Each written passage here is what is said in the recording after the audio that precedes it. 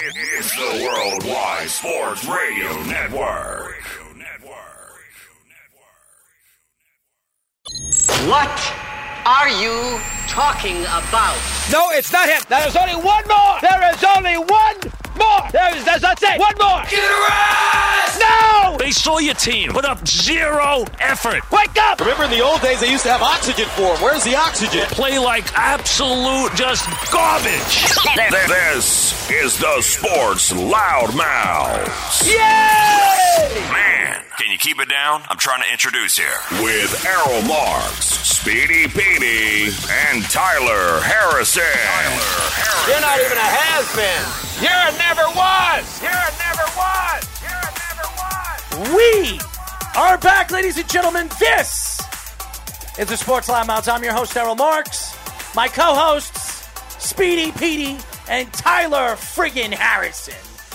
Remember, you can call us at 631-672-3108. You can go to our website at www.worldwidesportsradio.com. Download our app by going to iOS, WWSRN or Android, Worldwide Sports Radio Network. How is your receded hairline, Tyler Harrison? Receding. It's still receding? I have to say, your haircut is very fresh. I really do like it. Oh, thank you. I do. I mean, you are losing some of that hair on the top of your head. I'm wondering that you will probably be bald by the age of 35. But right now, your fade is very fresh. I like it. I do. Could you take Speedy for a haircut? He looks like a mole. I'm going to get one before Thanksgiving. I think. No, listen. I am You going. got a holiday turkey cuts. growing out of your beard. I am going to take Well, that's you a for a different haircut. story. That's a different story. I am because going to take you for a haircut. I told you I left my razor, the plug for my razor, at my other grandparents' house, so I have to go get it at some point. So wait a second. So you cut your own hair? No. All right. So No, I didn't say I cut my own let hair. me I do said this. I'm deliberately waiting right before Thanksgiving No, so I no. get a nice holiday cut. No. Well, who's cutting your hair? The barber shop. No. I'm going going to take you. I'm going to take you to Jason my Kelsey is jealous of your beard right now. I am taking Jason you. Kelsey doesn't know me. I'm just saying, if he saw your beard, he'd be very upset. I am going to take you to my barbershop like I did a while ago and get you a fresh haircut that makes you look like a normal person. Because right now, you look like an Ewok, okay? Yes, because of the beard, because I don't have my razor right now. You look like an Ewok from the Star Star Wars. Wars, I know. Yes, Look up. you do. I know what Ewoks are. Well, you do. You're like Gizmo, the Ewok. You That's know? a gremlin. Oh, whatever. That's not Star Wars. Wicked. That's his name. You've got some of your lunch in your beard still. It's disgusting, man. I don't want to just imagine. You're sitting right next to him. I don't have to sit next to him. But to look at his beard and look at, like, food and eggs and stuff like that, that's jealous, disgusting, though. man. Why? Carl, again, it's not deliberate. No, but what I'm saying is, like, right, I want your, like, poof. Yo, it's puff? What the hell's a puff? The ball on his chin. You want his puff? So why don't you grow your freaking hair out? You got more hair on your chinny chin than your head. Right? Why don't you shave the chin and put some on your head? What do you think? Is that a good idea? Or do you have more hair on your back than you do on your chin? No, I definitely have more hair on my chin. All right, so No, actually, I don't know. It's close. It's close? Probably Well, close. you should have somebody cut that hair and use it for the top of your head. You know? You paste it on it or something like that. You definitely need it on the middle of your head, man. I mean, you kind of you look like Manu Ginobili. You know, that's where... That's a compliment. I'll take it. Yeah, but I didn't say you look like him, but your hair, you know, the top of your head, it looks like you have a yarmulke on the top of your head. It does. It looks like you have a yarmulke. You're starting to recede Did you over there. piss him off earlier? I am not. He's not pissing I me off. haven't even spoken to him in This is 3 a days. compliment. This is a compliment. I mean, you What? don't look bad. I'm giving you compliments on your hair today. You had a good haircut, and you just, to me, you're just, you are receding, man. I feel bad for you. Carl, I surrendered that already, and the Broncos are not making it now because I didn't expect the Raiders to be as good as they are. I already told you that. I'm not confident anymore. Well, I think I would say the Broncos are pretty much trading away pieces because they're rebuilding. And then they're not going to pay Von Miller. no, because he's not going back next year. No. And by the way, the Rams aren't going to re-sign him either. No, I know. No. I know it's a rental deal, Yeah, but it I'm is. saying I didn't think they were going to sign him anyway, so it makes sense. He got a first-round pick, a second and a third. Don't be surprised Yeah, that's a good if the Jets go after him next year. I could see the Packers. It depends if he's healthy. Yeah, if he's healthy, then fine. I But could if see he's the not Packers. healthy, you can't do it. I could see the Packers, even the Giants, because they need a pass rusher. Yeah. I could see the Giants doing that too. It's making a move I would Von open the Miller. bank account to get Von Miller. Well, he's not going to make a lot of money. I mean, he's what, 32, 33 years old? He's got 3 years left. And he's got injury issues. High He'll level. probably get a 3-year deal worth about $10 million a year. I mean, that's what he's going to make. He's not making no $80 million. No, I know that. I'm just saying I would give him a blank playbook. I think he's not going to be greedy. No, but He wants to go to a winner. You know where he might go? Where? He might replace J.J. Watt in Arizona. Why? Is he leaving Arizona? No, I think Watt's going to retire. No, J.J. Watt signed a 2-year deal. I know, but I'm saying No, he might he's retire. he's not going to end his career like that. Buster Posey's retiring. Well, Buster Posey's different. He's won 3 championships. How many did J.J. Watt win? None, but that's All not- right. It's That's really a different, hard to It's win a different Super Bowl. player. It's a different team. It's a completely different organization. So, Organization. yeah, organization. What but are you, Oscar the Grouch? shut up, you. Well, we got a great show lined up for you, and we're going to get into a lot of different things A today. lot of different. What do you think, Fat Albert or something like that? No, What I the hell thought is this? Oscar the Grouch or the Cookie Monster is what I would actually think. I would like you. Kind of sound look like a completely Cookie different. Monster.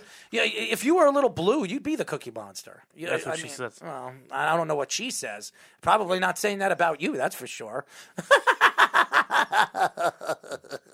By the way, can I get my beard out of your cookie now?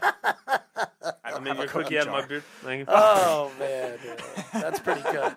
So we're gonna get into the new world champions, the Braves, the Atlanta Braves, that won their first title since 1995. So and they earned it. They absolutely earned it. We will get into the whole Odell Beckham saga over there in Cleveland. I think he'll be on his way out by either tomorrow, by the end of the week. He will be gone. Tomorrow morning. I don't know about tomorrow morning. We'll wake but up he'll be to gone. it. The whole Aaron Rodgers COVID situation. What is the league going to do to him? Is he going to be suspended for the story coming out that the fake vaccination card?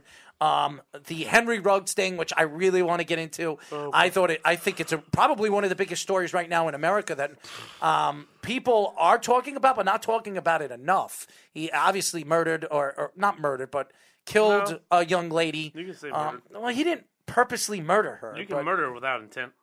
whatever. We'll have a guest at 11 o'clock. We will be talking to SB Nation Nets daily writer and reporter Chris Milholland. Okay, Milholland, you got it. Milholland. So we'll have him on, and we'll also talk about college football playoff rankings, which very interesting how Alabama is number 2 in the country. But that Roll just Tide. shows you how corrupt the NCAA is. But Their money. money, what? Well, They it's like lost the Bama's game. money. It's the Bama's playoff money. committee. It's the playoff committee, not the NCAA. They lost. They're Yes, not corrupt. undefeated. It's corrupt. How are they the number 2 seed? They're not. But I'm They are saying the number 2 Alabama. seed. I know. I mean, like they shouldn't be. But Alabama is money. And by the way, we will have Beeve in the studio next Wednesday with Tyler Harris in here. This will be very interesting. So that is must see, must listen to next Wednesday with the Beeve in the studio. Tyler, Is he you going have- to say something dumb like Tyler, trade you have- Panarin? Yeah, Tyler, you have a week to get your Panarin? Panarin jersey. Well, you did say his name right. Why? So. Why don't we just trade Igor Shesterkin while we're at it, or Adam Fox, or By the Zibanejad, way, or that Vancouver save, that goaltender yesterday, those saves that he had were fantastic. I mean, Markinson's good. Unbelievable. You know it's not why? Markstrom, it's You know why Demko. Ranger fans should even be more mad that they lost to a team that they shouldn't have lost to? Who? The Rangers. You know why they should be really mad this morning? Why? Because the reason they lost should still be in a freaking Rangers jersey. yeah, Freaking JT Vigneault, go F yourself. Thank you. JT Miller doesn't know how to play hockey. You're a moron. But we're not getting into hockey first. We're going to get into football Sorry, first. I've been We holding will on to get that into for a little bit of hockey. Both New York teams, obviously, the Rangers have played pretty good hockey. The Islanders are starting to play pretty good hockey. So it's still very early. So there's no back and forth banter to what we see on both teams. But it's the Rangers and the Islanders will be playing at the end of this month. And right So now, it'll be fun to technically, even the watch. Sabres are playing well. Yeah, they are. But and They're not going to last, but still. a lot of these teams aren't going to last. But Be careful. they're really not. Be careful. What Because do you I mean, know be careful? I know where you're leading. Buffalo has that for No, every but year. I know that we all agree on Where the am I Sabres. going? Where am I going? I think you're going to lump the Rangers into a Lump to the pretender, Rangers right? what? I said the Rangers are a playoff team. Do you ever listen? No. No, not really. I said the Rangers. I think it's best for my patience if I don't listen to that just shows you how stupid you really are. Anyways, Am I a moron or an imbecile? You're both. But just no, a little actually, lost one in has translation IQ, type of person. Do you realize that one of your ears is bigger than the other? Yeah, I know. Yeah. Yeah, I'm just letting you know. No, thank you. One's curled. And did you ever get hit there? No, I think it's something about. Did somebody beat you with a baseball bat? No, I don't even want to tell you why I think it is. Why was it? Because I don't want you. Because if you go too far with this, it's going to be. I'm not going to go any far. I want to get into the show, but I think it's actually because my head could not fit out of the uterus. Oh, so it was your mother's fault.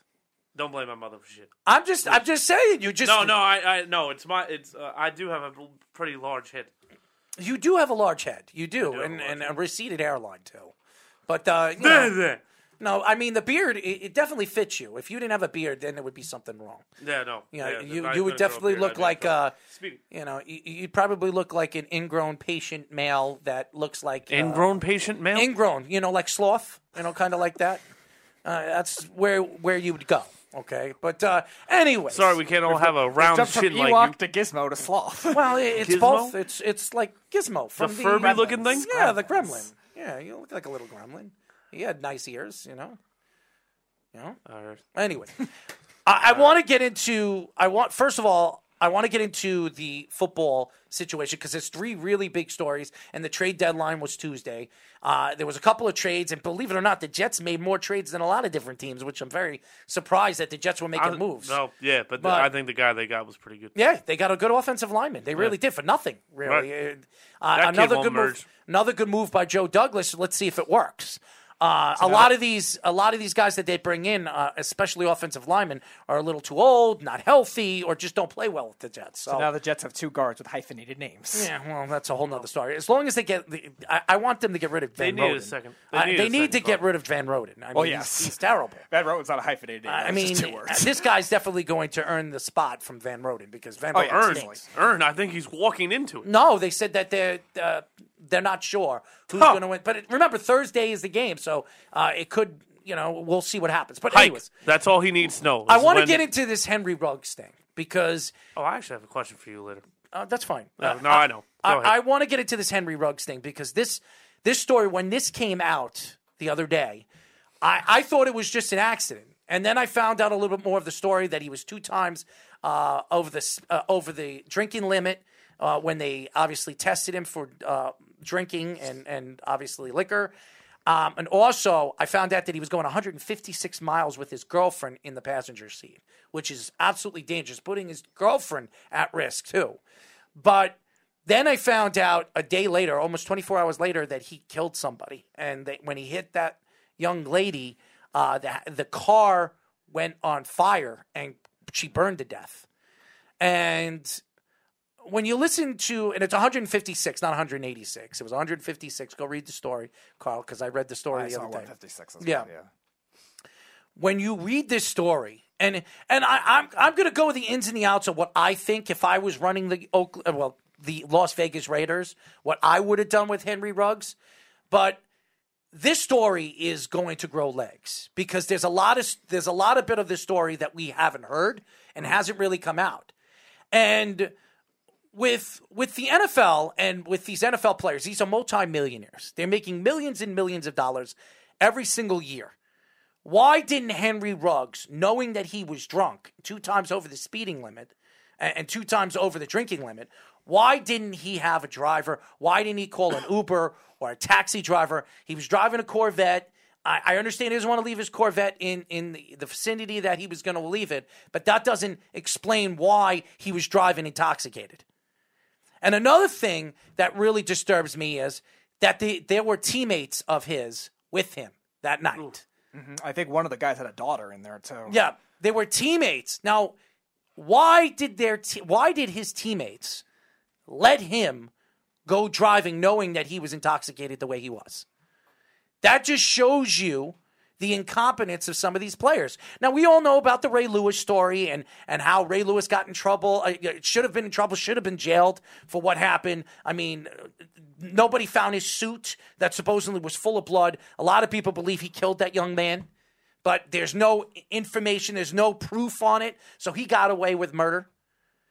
We've seen Rice, who punched out his girlfriend in an elevator, completely ruin his career, which started this whole domestic violence thing with the NFL, and it started it all over professional sports. And unfortunately, a guy like Rice, who's a very good guy, who's trying to fix up the mistake that he made with his now wife, his career was completely over because of it. Now, he wasn't the same running back. We all know he wasn't the same running back he was before that incident, but still, his career was completely over when that happened. But this story is just a disgusting story, and the fact is that I'm reading some of the story that the write-up story that the cop was writing, that he was actually riding on this girl's coattails before he hit her.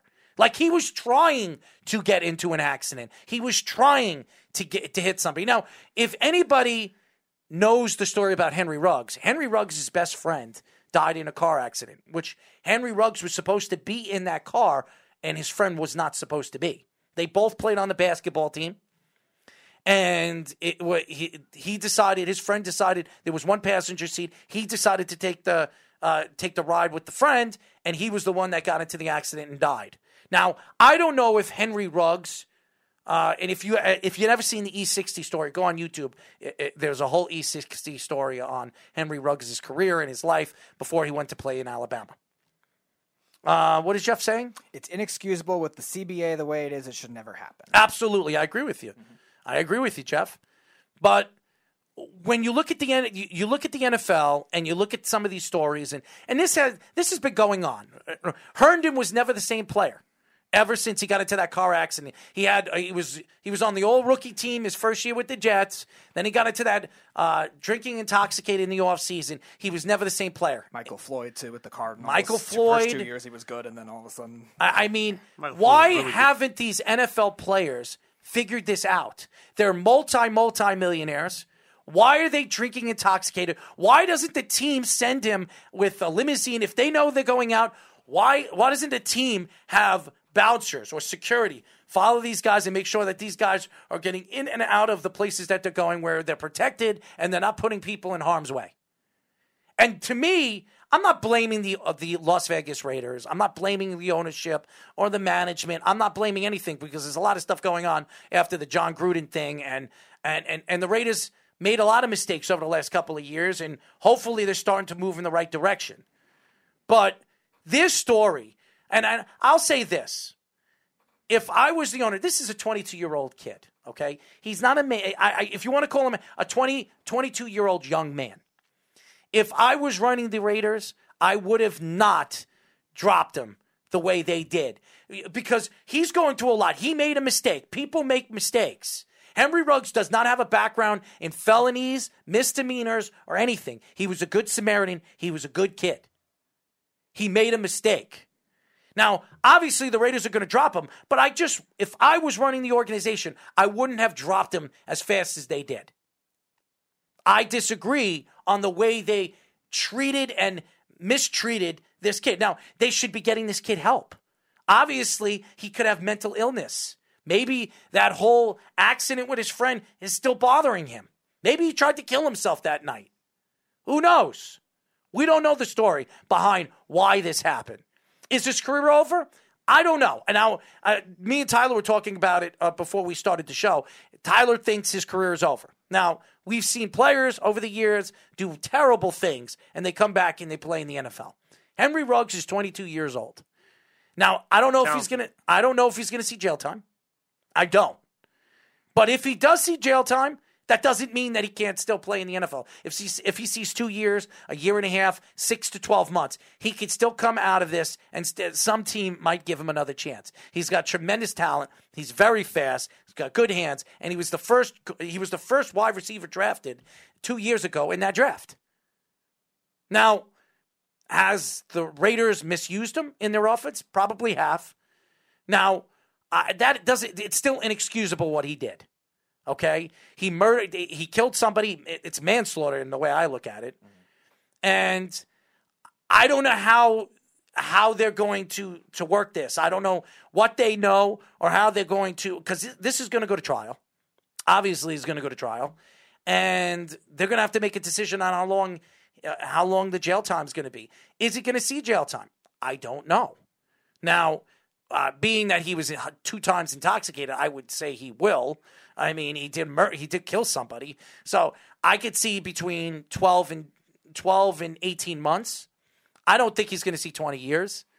I think he's going to pay off the family. I could see that happening because the family's going to probably sue him, just like the whole Ray Lewis thing. And Ray Lewis paid off the family. I think Henry Ruggs will pay off the family. It's not going to bring back their daughter. It's not, or their wife or kid.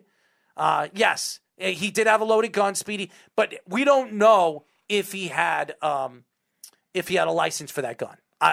We don't know if that loaded gun, he could prove that he had a license, or in that state, where was it? It was in New Orleans? It was in Las Vegas. It was in Las Vegas? I don't know what the state rules, the Las Vegas rules are. Do you need a license? Could you carry a loaded gun? I don't know what the rules are in Vegas. So that part of the story, slowly but surely when it starts to come out, we'll figure it out and we'll find out. If he wasn't licensed for that gun, and if the rules and laws are broken in Vegas, yeah, he'll probably see even more jail time from that. That'll probably be worse than the killing of that young lady. Ben says, #ban the beef. Jeff says, not corrupted, it'll work itself out. Ben says, Green Bay versus KC is going to be very interesting now. Carl says, who throws for more yards, Mahomes or Love? Ha. The 5-head, 186, unfortunate, and then loaded gun doesn't help. Speaking of Jeff, we have Jeff on the phone as well. What's going on, Jeff? How are you doing? I'm good, Errol. How are you and Speedy? I'm good, man. Good.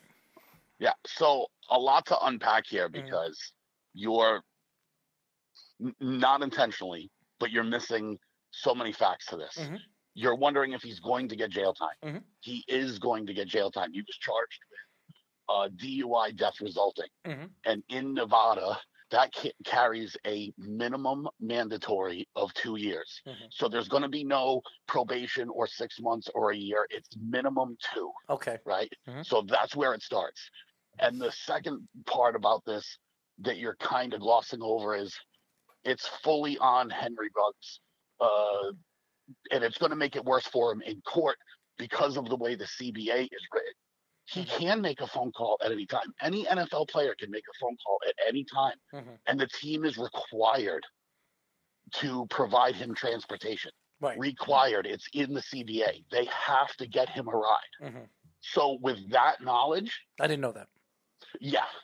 So but players don't do it because the players fear that, like if you go out drinking twice a week or 3 times a week and you're calling to get rides, mm-hmm. players fear that they're going to use that against you in your contract negotiations. Right. So that's why they don't do it. Mm-hmm. But if they were to call, the team is required to immediately get you a ride. Wow. So yeah, that makes it even bad for the teammates too that were saying don't drive. Right, but I'm just giving you both sides of the coin because mm-hmm. the team is required to do it. Dude, listen, I want to go to the convenience store and get a pack of cigarettes, and I call the NFL. They got to do it. Mm-hmm. They got to do it. You know, that's just what it is. So it's going to make it even worse for him in court with the knowledge that he was driving. Listen, you could cut his speed. It was 156 and a 40. Right. You could cut his speed in half, and he would still be doing double the speed limit. Right. Mm-hmm. Which when I heard it was going 156 miles on a straightaway street and a busy street. I mean, you're trying to kill somebody. You're trying to permanently injure somebody, which to me, it's a sad story because if you know the background of Henry Ruggs, and I know you do, Jeff, you're a big college fan. You know what happened to his best friend, and how he to this day, a lot of people believe he blames himself on why he should have been the one in the car, not his friend. And he was that's sick. Not going to help the family. No, it's not. It's not. And to me, you know how it is. Even with the Ray Lewis thing, Ray Lewis paid off the family, and the family was like they went away, they disappeared. So yeah, I know it doesn't bring. There's going to be no paying off because the cops are already involved. Like this was a felony act, right? Well, the DUI family's death going to sue him. resulted right, of course. Yes. But what are they going to get? That guy's not going to have any money left after he pays lawyers and whatever. Well, he's been in the league. He's been in the league for 2 years. He made $8 million. Oh, okay. So let's get through that now. Okay, 8% of it goes to agent. Agent, yeah. Mm-hmm. Okay, then he's going to get hit in taxes. Right. So So the $8 million thing. He probably hasn't even. First of all, it's a 4-year contract with a 5th-year option. He probably hasn't received all $8 million. That's number one. And what's he actually received after paying his agent in taxes? Right. Oh, well, whatever. And so now he's going to have to pay his lawyers, and that money is going to come out. What are they going to get from him? I guess you could be right, but I don't know how much money he has, and I don't know how much money he received over in any endorsements or whatever he's gotten. Now he's been in commercials. We've seen him in a bunch of commercials. I don't know what a family, but they're going to sue him. And what I want to know, and they know, obviously the cops and they know more about this, and I'm sure the story's going to come out even more. And they said it's a lot worse than people even think. Did you see the arraignment today? No, I didn't. I didn't have a chance to. The prosecutor said that the police told them, and I don't know how quickly they determine this, so I'm going off of the news conference. Don't blame me if it's bad information. Mm-hmm. They just said that the accident isn't what killed her, that she could have survived her injuries from the accident, but it was the explosion from the car. She burned to death. Mm-hmm. That's what I heard that too. That she burned to death in there. She was trying to get out of the car, and she burned to death. And the gas in the back of where he hit her, it exploded with the gas tank, which is under the trunk. It exploded. And did you see the car? It was just a burnt out frame that was left. It's terrible what happened to her. It really is. But again, I don't think he intentionally tried to kill the woman. So I think that he was trying to kill himself, and it just so happens his girlfriend was in the car. Surprisingly, they only had a minimum injuries. The way they hit her with a Corvette, and a Corvette is made completely terribly. I mean, it's all fiberglass. Yeah, it's all fiberglass. Even the frame, it bends right in once you hit something. So the fact that he survived that is pretty amazing, going 156 miles per hour with very small injuries. But this isn't, there's another comparable incident with an NFL player to compare this to, and that would be Dante Stallworth. Oh yeah, right. And the difference, he hit that man, right? He hit the guy, but the thing with the guy is the guy was drunk and he stepped into traffic, and that's how Stallworth hit him. So while Stallworth had also been drinking, and there's no excuse for that, half of that blame you could make an argument lies with a drunk guy stumbling off a curb. Right. Mm-hmm. This girl was just an innocent victim, and this dude. First of all, there's a whole nother thing to this. Mm-hmm. First of all, it's also a charge in Nevada where if you're doing double the speed limit, that's reckless endangerment. Mm-hmm. Not only was he doing double the speed limit, he was doing double that. Yeah, I was going to say quadruple, pretty much multiplied by 4. It's terrible. This story, it's just terrible. I feel bad for the family. I also feel bad for the Rugg family because their son is going to see jail time. His career is it could be over. I don't think it is, because if he sees 2 years, it's over. You think so? Dude, first of all, here's the thing. Be honest with yourself when you're answering this question, right? 2 years, I just told you, 2 years that's the minimum. Right. That's the mandatory minimum. Do you think this is a minimum crime, considering he was doing 4 times the speed limit, twice the limit of intoxication, and a handgun in the car? Yeah. And by the way, when they pan that out, right, you're going to find him getting a gun charge too. Oh, it probably. If we don't know if he has a license. Now, he could have a license, and I don't know what the laws over there in Vegas are that you could actually. I don't know if you could actually carry around a loaded gun if it's contained somewhere. So we don't know I don't know. Do you know the laws over there in Vegas? I mean, it depends on if he had a license. That's going to be the big thing, because if he doesn't have a license, regardless, it's going to be an illegal firearm that he's carrying Speedy, around. Do me a favor. I want you to look Nevada at the laws. gun laws permit residents to own guns, and there is no firearm registration requirement under state law. In addition, no permit is required in the state to order to openly carry a firearm. However, there are age restrictions to gun ownership. He'll be fine. That will be thrown out in court. There's always something that I know, listen, but this is that'll such be a thrown terrible out. crime. There's always something. That's fine, but he has. God forbid they find out that gun was involved in another crime somehow. That's fine. You're absolutely right. But if you're being honest, do you think this is a minimum crime? No, I don't think it's. But again, the gun. If he has a good lawyer, they'll throw that out in court. As long as they don't find anything to that gun that's connected. Forget the gun charge. Forget it. Forget anything to do with the gun. Forget it even happened. Do you think this is like Dante Stallworth, where a guy stepped into traffic and this would be a minimum crime, DUI death resulting, and he only gets 2 years? Or do you think twice the limit of impairment and doing 4 times the speed limit deserves more than 2 years? Well, there's a lot of people. I agree with you, Jeff, but we've seen lawyers get a lot of people out of crazy things. So to see, he hired one of the best lawyers over there in Vegas. He's gone through, I think they said 150 different cases like this, and he's gotten people out. So I don't know how. Obviously, I think Ruggs is going to see jail time. I don't think he's going to see like 5, 6, 7, 8 years of jail time. There's also another thing to consider here, and I'm not saying that it's right or wrong. I'm just going to throw it out there.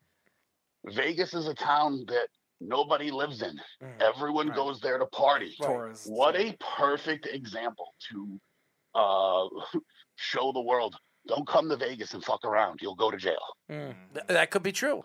And we'll see what happens with this because it's a crazy story. I'm sure there's a lot more things that we don't know that the cops are holding back. I'm guessing the minimum he's gonna get is 15 years. You think he's gonna get 15 years? It's 2 to 20. The sentence is 2 to 20, and I'm guessing he gets 15. Really? I don't think he sees more than 2. I don't. I think that's craziness. Well, I've seen some crazy things. Tyler, I want to know your opinion towards it. See, I hate when this stuff happens because this isn't a sports story. This has nothing to do with football. This has nothing to do with sports at all. Henry Ruggs should go to jail, which is a shame. He's so young. But unfortunately, kid, you made a grave mistake. And sometimes, you could be a great citizen, but if you make a felony as your first time to make a criminal case, then guess what? You still committed a felony. So that's that side of it. Does Henry Ruggs have a few people to look over his shoulder and be like, yo, you really let me do this? Yeah. His circle clearly failed him that night. Yeah. His girlfriend, I got to question you two. How do you let your man drive? First of all, how do you get in a car with some, full disclosure, I do it, right? It's terrible, right? And I'm putting myself out there, but it's terrible, right? I would never have put my ex-girlfriend in the car with me knowing that I was drunk. Never. You couldn't pay me to do it. There's just certain ramifications. So let's just say he was drunk before this even happened and she came later. She has to be like, let me drive. That's the first. She was drunk too. I think she was more drunk. Well, then guess what? Say, in fairness to that whole thing, how can she make good decisions? If she was drunk too, she's just going to go along with it. So blaming her isn't exactly the best look on it. No, it's his fault. It's 100% his fault. I'm just saying when you sober up in the morning, you got to be like. And you said there were players with him? There were players with him. Yeah, there were 3 other players. There was also one of the players had a daughter, too. All right. Well, then, whoever that player is should be like, I probably should have did more to stop him, right? So, at the end of the day, right, 100% of this is on Henry Ruggs. No one made him get in the car. No one made him drive 156 miles an hour. No one made him drink twice the legal limit. No one made him follow that girl up her ass. And let's just be honest. You get a Corvette, you're not driving that thing the speed limit sober. So he knew when he got in that car drunk that he was going to do some stupid shit with that car. Now, regardless, right? That's just his NFL career is over. Over. It's done. Do you understand? Do you remember the flack the Eagles had when they brought Michael Vick in? My God, they had people petitioning outside the state. How can you bring a pit bull criminal here? Blah, blah, blah. They had all types of headlines about Michael Vick. And that was a dogfighting scandal. Now, that's terrible. Dogs should not be made to fight dogs. It was awful what Michael Vick did, right? It was awful what Ray Rice did. But those are different. Comparing the two situations, those are the lighter of the situations. Henry Ruggs' career is over. And the Raiders had to cut him. I don't know what else you wanted them to do. I think they should have waited. I think. Listen, After the John Gruden thing, they had to act fast. They were already kind of stained from that. There's a black guy cowards, there. So they did it in the middle of the night like cowards. They waited till the third out of the World Series. Right. I agree with Jeff. I think they waited too long, personally. I mean, they should have did it. I mean, everyone in a brain knew it was coming, but still, I think they should have did it. No, there's a report out. Oh, he's not here anymore.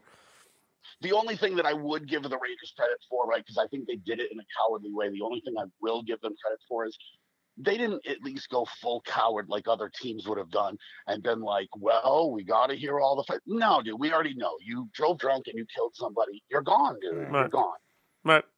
Ben says 10 to 15 years is his prediction. Carl says 10 years and out in 5. It doesn't matter. Based on most DUIs, unfortunately. And here's the human element of this, right? Right? As somebody that wants Henry Ruggs to not wake up and kill himself, Henry Ruggs will never be Henry Ruggs again.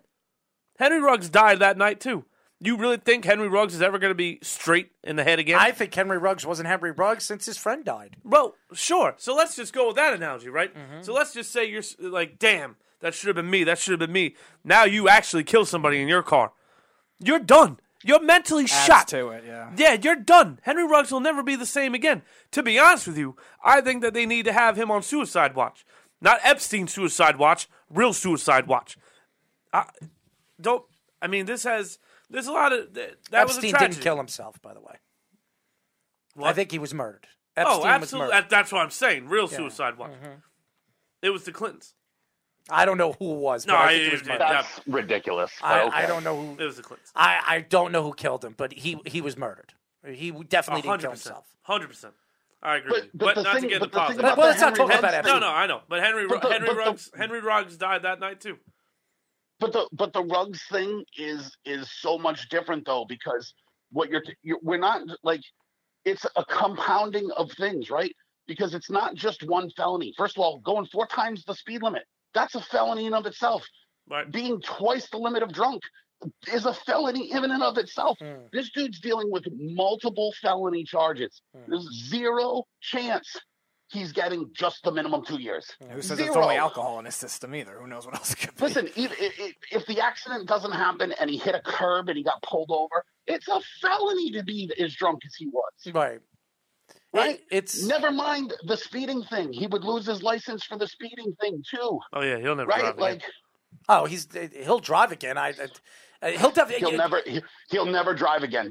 Dante Stallworth was banned from driving for the Really? rest I of his didn't know life. that. Yes. Really? Dante Stallworth can never drive a car again. Henry Ruggs will never be behind the wheel of a car ever Interesting. again. Very, very interesting.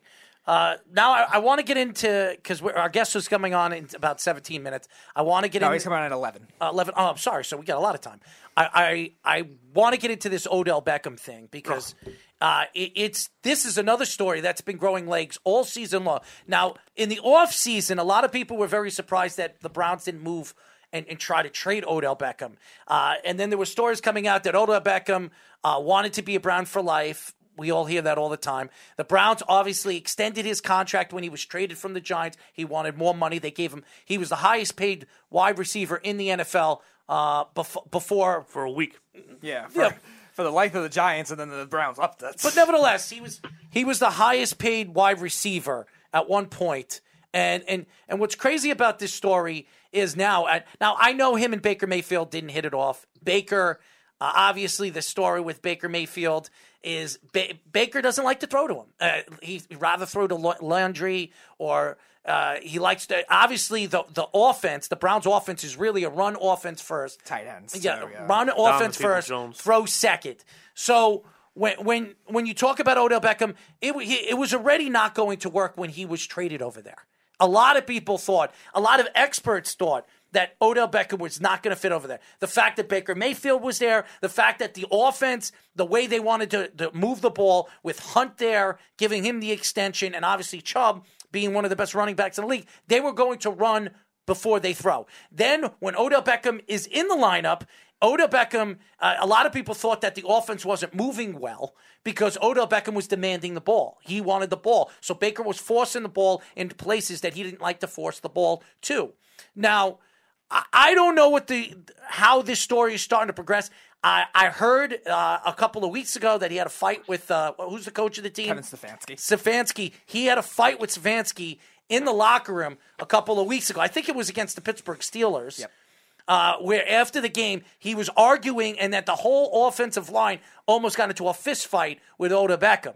And obviously Landry. And then there was a story in the beginning of the season before Landry got hurt that Odell and Landry weren't getting along in the locker room. And that they weren't, they moved, they were actually, their lockers were right next to each other, that they moved the lockers on the opposite sides of the locker room because they weren't getting along.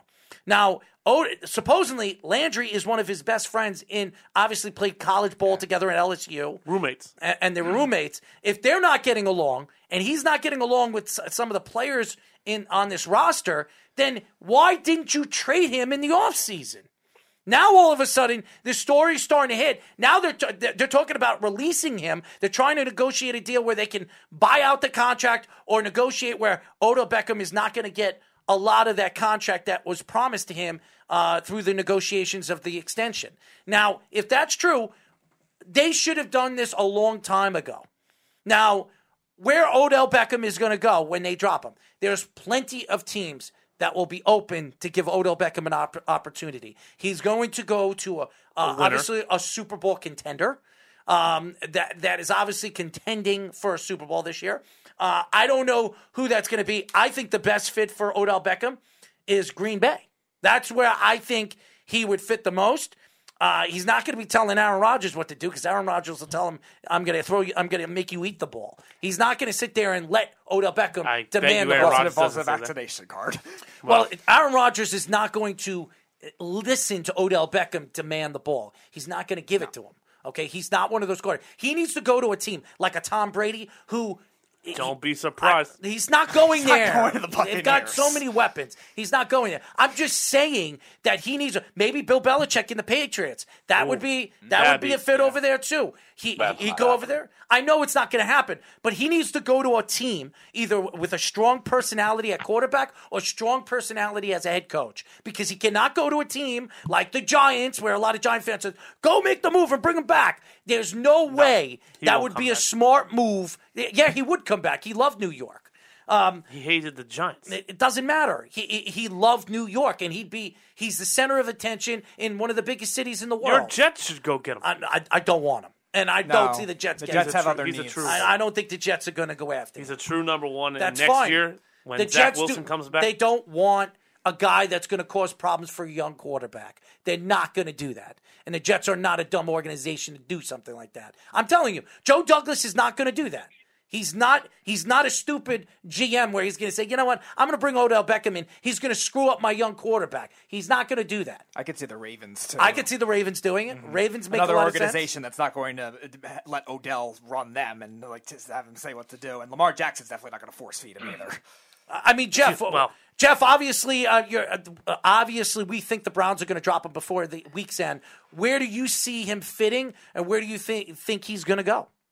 I'm not sure the Browns are going to drop him. That would be the first thing, because I listen, without getting compensation for him, that seems ridiculous, because if they just drop him, they won't even get a compensation pick, right? So I'm not sure he's even going to get dropped from the Browns, because they can still make the playoffs and do whatever. But if he were to get let go, I mean, Indianapolis would be a strong possibility for me. Indianapolis? I don't know about this year, though, because they're not contending. No, but they're not out. They would with Odell Beckham, and they could make a run for the playoffs. That's a pretty big. They have to come back. Weak. No, that makes some sense. They got a good old line. T.Y. Hilton has been out. They need some offense to help out Carson Wentz. Michael Pittman can't do it on his own.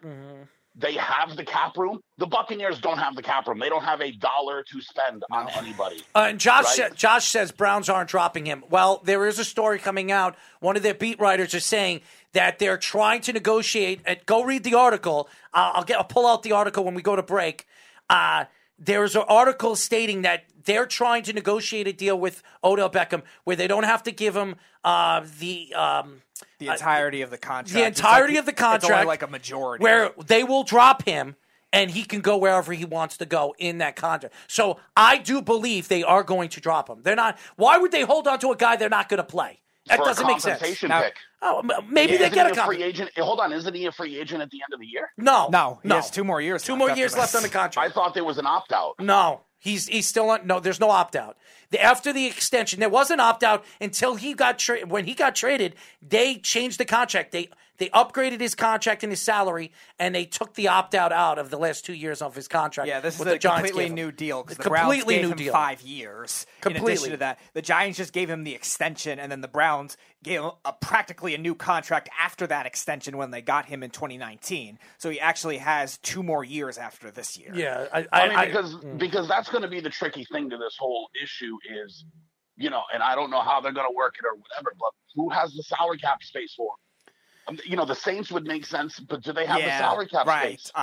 Tyler and I were actually saying that before the show, and that the Saints being grew up in Louisiana makes a lot of sense. They're a team like the Chiefs. They don't have They're pretty- quarterback, so yeah, he doesn't. they're a team I like don't the think- Chiefs that are pretty close to being cash strapped as well. The Saints, though, you're right. They don't have a quarterback, but being he's from Louisiana, he might take slightly less money if they can make that kind of thing work. The Saints just don't have a lot of it right now. I mean, at the end of the day, he's only going to sign a 1-year deal until the end of the year anyway, so, right? And then cash in when everyone, you're going to get a new CBA, so you're going to get a new television deal. That money's going to go up. The salary cap is going to go back up to where it was pre-pandemic and things like that. So it wouldn't make sense for him to sign a long-term deal. That's why I'm thinking. How about the Philadelphia? Ravens. How about Philadelphia? They have money. They stink. I know they do, but they're They in don't have a second strong place. quarterback personality or a coach personality. That's fine, but I could see Philadelphia doing something like that. They're looking for a number 1 guy. I mean, you were just saying that he was going to go to a contender. No, that's what I'm throw saying. out Philadelphia. But Don't ruin your credibility. Well, hold on. Philadelphia's 3-5. If they get Odell Beckham, you said it. He could change the optimized offense. If you're doing that, then of that Chicago's team. got to make a call too. Sure. I mean, the Vikings too. I think there's 3 teams. The Vikings don't have room though with Thielen and Jefferson. That's that true. ball, you won't Yeah, see they the have a ball lot of enough. salary issues too. I mean, I'm just trying to look at the teams. The Rams? I think do they have, for me, no, the no, Rams Rams don't. don't. They The don't Rams have don't have the Indianapolis salary would cap, be and an they odd. don't need them. So you've got the Saints, as we alluded to. the Green The Bay Raiders. Packers. The Green The Bay Raiders. Packers. Raiders. Well, I don't think the Packers are going to go get him Why not? because they would have traded for him then. But they just cut Jalen Smith, so they shed a little bit No of one's the going to the salary, Raiders. so that No one's they going to the could- Raiders. They're a mess. No, I'm They not saying the could- Raiders. I'm saying the Packers. The first team that popped up to my head is the Packers. A strong personality at quarterback. They're looking for that next big, wide receiver on the other side of Devontae Adams. You bring Odell Beckham with Aaron Rodgers. I mean, just think of the weapon that you're going to have with Odell Beckham. I mean, with Aaron Rodgers throwing the ball to him. I realize you're going to hate me when I say this, but don't rule out the Cardinals either. No. That's ironic. The Cardinals could. I mean, That's ironic why is it ironic? because I think the number 1 landing spot for Odell Beckham Jr. to San Francisco. I don't think so. I don't think they have the money. Do they have the They money? have salary cap. They have money because they shed a lot of their And defense. again, so- I told you this before the show. He's not signing a long-term deal anywhere. He's going to sign a prove-it deal, and then he's going to go out there and play. San Francisco's not making the playoffs. Look at the They division could- they're in. if No, they they're sign not. Odell- hold on. Arizona Stop. and Los Angeles is 7-1. He is 3. The San Francisco There's 7 49ers are teams 3 and making the 4. playoffs. They're 3 and 4. The seventh not spot out. is the Panthers, who are 4-4. They can make the playoffs. They're not making the playoffs. I don't think they Hold are on, hold either. on, but this is what doesn't but that make doesn't mean they sense couldn't about Errol's- try. This is what doesn't make sense about Errol's argument, right? You're saying there's no way he's going to San Francisco. They're 3 and 4, but then you just made the argument for Philadelphia, who's 3 and 4. 3 and 5. 3 and 5, whatever. It's the same thing. Because San Francisco's in a very hard division. They still have to play. They still have to play the Rams one more time. They still have to play Arizona one more time. They also play the Jaguars, the Bengals, the Titans, and the Texans. Okay, the Titans. The Bengals are good. The Titans are good too. Yeah, but the Bengals are going to give up a lot of points. The Titans I are gonna think be- San Francisco's going to go to Cincinnati and beat them personally. The Titans- I don't like the kid, but he makes a good point because with Derrick Henry not playing anymore, the Titans aren't going to be the same Titans you think they are. That's fine. I still think they have a lot of weapons on the outside. They still can make it. They can make plays on the outside. And I listen. I don't think the Titans are now. Odell's going there to be a 1, not a 2. He's better than Debo Samuel. But Debo So he's- Samuel's having a great year. It's No, kind of he hard is. to take Oh, away no, from no, that. no, no. I'm willing to he bet is. you he's not going to San Francisco. That doesn't mean they shouldn't try. You though. got to remember when this Giant thing came out, San Francisco was on that list that he Yeah, wanted but to go that's trade different. to. But from the team, the guys that they drafted, they drafted Samuel. Samuel's been in the league for what, 3 years? Ayuk Yeah, stinks. third year. 3 years. Ayuk. Ayuk is another guy they drafted 2 years ago. Right, He but doesn't Odell's stink. better. He It doesn't matter. stink. He's like Jerry Jeudy last year. He's out open all the time and never targeted. It's hard And to. I'll give you one more, and I can't believe other people aren't mentioning this as well. That everyone thinks they have a ton of receivers, but they have like one. Why isn't Buffalo being mentioned? Tyler said that at the start of the show. They're They're contenders. Where'd They you have two salary guys cap tell me? space. No, Not well, happening. I think the reason why I think it's not going to happen for one, I don't know what Odell Beckham is going to ask for. If he is released, he's going to want. I don't know if he's going to want a long-term deal. He might say, "I want a 3-year deal." He's not getting it. He's not getting it because he wants to cash in the offseason. That's the smart play. Does And Buffalo he really need a big mouth Odell Beckham right now with their squad the way they're playing? Yeah, but, You think Sean you wanna know McDermott's what gonna Buffalo sign him if has he's that gonna would be a keep him big mouth? happy as a quarterback that could never no one's going to be able to overthrow Odell Beckham. And Josh Allen's got the biggest arm in the league. And don't even tell me that it wouldn't happen because Emmanuel Sanders is there. Emmanuel Sanders stinks. No, he's having a good year, though. Carl says, I like Tyler's points until he essentially said we should feel bad for Ruggs. Oh, no. OBJ and Landry. I never said to feel bad. I'm the for one Ruggs. I'm the one who I said. I said there's a human element to the Ruggs thing. That's what I said. I feel bad for Ruggs because of the situation that he put himself in and what he's gone through in his life. I feel bad for him. No one should feel bad for him just because, listen, here's the thing. At the end of the day, he knew before he was leaving the house that he was going to go have some drinks. He had the option to get a ride. He declined. Carl says, OBJ and Landry throw a better deep ball than Mayfield. Ha.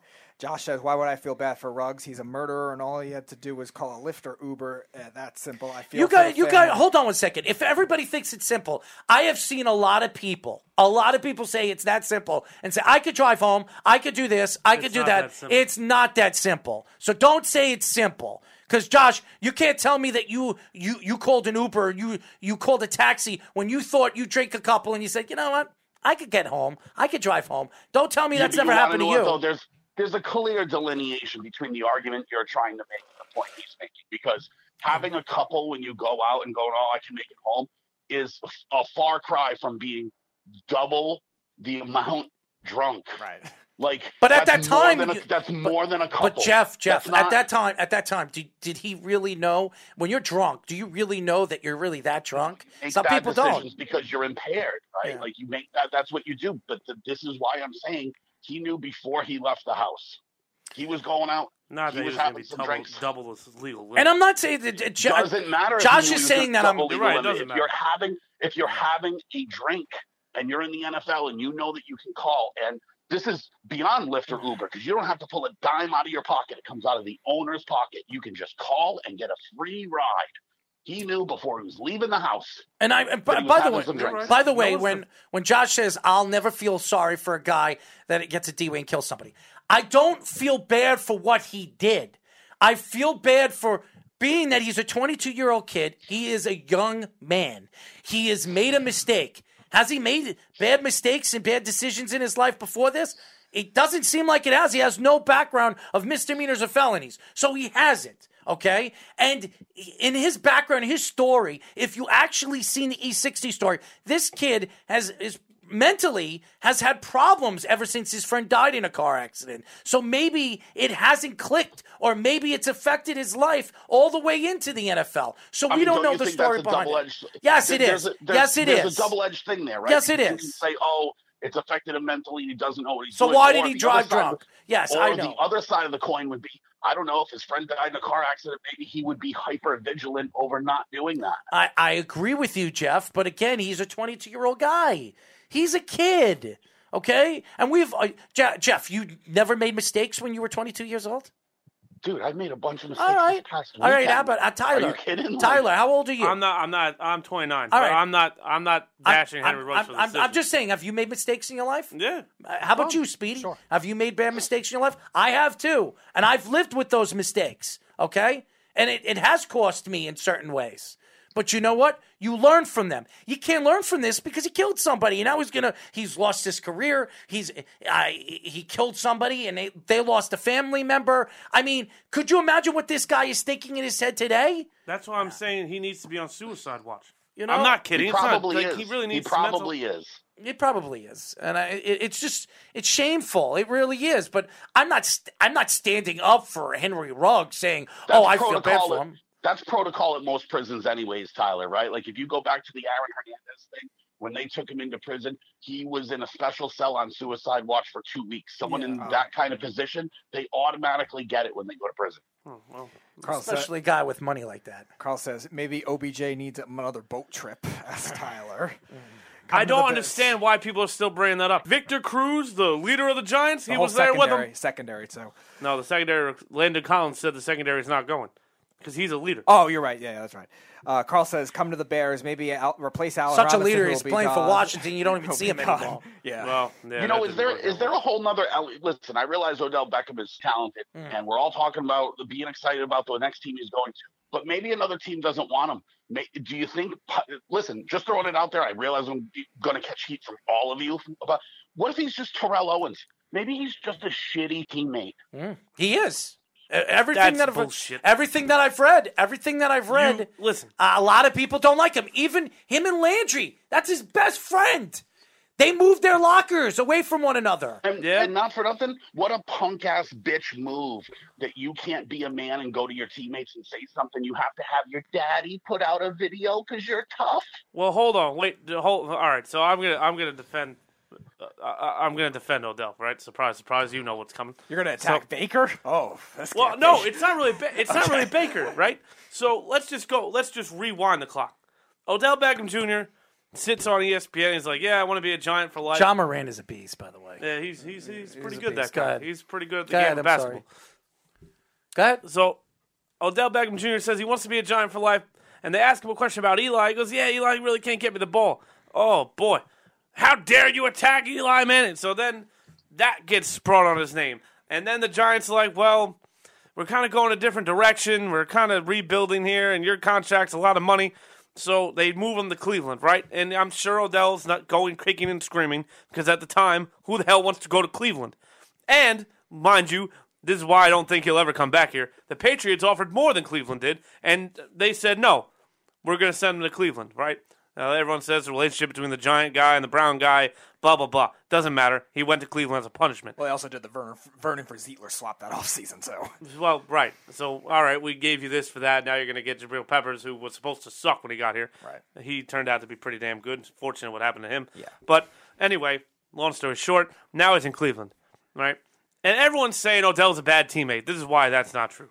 So he goes there, and he literally organized last offseason a team workout. We're going to be a Super Bowl champ. He gets all the. What does that mean? Hold on. That's a leader. That's not a leader. That's not How many wide receivers do that? Zach Wilson did that, and you praised him. Odell does it. It doesn't count. Zach Wilson is a quarterback. All right, that's what I'm trying to say. How many wide receivers bring in the whole offensive unit and have a workout together? Not many. Basically, every team the Patriots did it like the last couple of years too. Yeah, Olszewski put something together, and they all went somewhere. And not for nothing, if you're going, because he got his teammates together, that's a teammate. You know what isn't a teammate? Blaming other people that are on. Like, if you're a good teammate, you're not the guy blaming everybody else. And maybe there's a pattern here. Manning can't get me the ball. So good. Manning can't get me the ball. Now Baker can't get me the ball. But did Odell say that? No, or did Odell's dad say that? Put out a video. Odell's dad did that. Right. Maybe right. So Odell's not going to attack his dad. And Odell Beckham Sr., even if Odell said, don't do it. Odell Sr. is a very... Then there would be no reason for him to have to go anywhere because he's the leader of the team and he's such a leader. I didn't say he was a leader. But he turned a new leader. By the way, he's playing with two bad shoulders. So it's not like he's not trying to help the team win. He's out there with two busted shoulders. Speedy, read what Josh wrote. Read the bottom, what he wrote right there, because I disagree with what he I don't want to get... he knew. Go from he knew. No, he knew. Go over there. He knew what he was doing. Jeff is right. You know what you're doing before you left the house. I also have the common sense before I leave the house to know if I'm going to get plastered, which I'm done before. I always call an Uber. When I was in Collard, had my car, I left every single time and had a cab come, just saying. Okay, so wait a second. Josh, first of all, when you have millions and millions of dollars, now I'm going to take it back because it's different when you're just a normal Joe Schmo and you're a guy that's going to a party, which your teammates are going to meet you at. You're with your girlfriends. They're probably with their girlfriends or wives or whatever the hell they're with. One of them had their daughter there, okay? He drove over there. Did he really think that he was going to get that drunk? Probably not. No way. Okay? Probably not. It also okay? doesn't matter. You're leaving out the fact that, dude, it's a phone call and it's free. That's and they fine. have to do it for you. And if you know you're leaving the house to have a drink, why take the chance? Because, first of all, where did he go? Did they come from a club? Did they go for, I think it was a restaurant? It doesn't matter. It was a restaurant?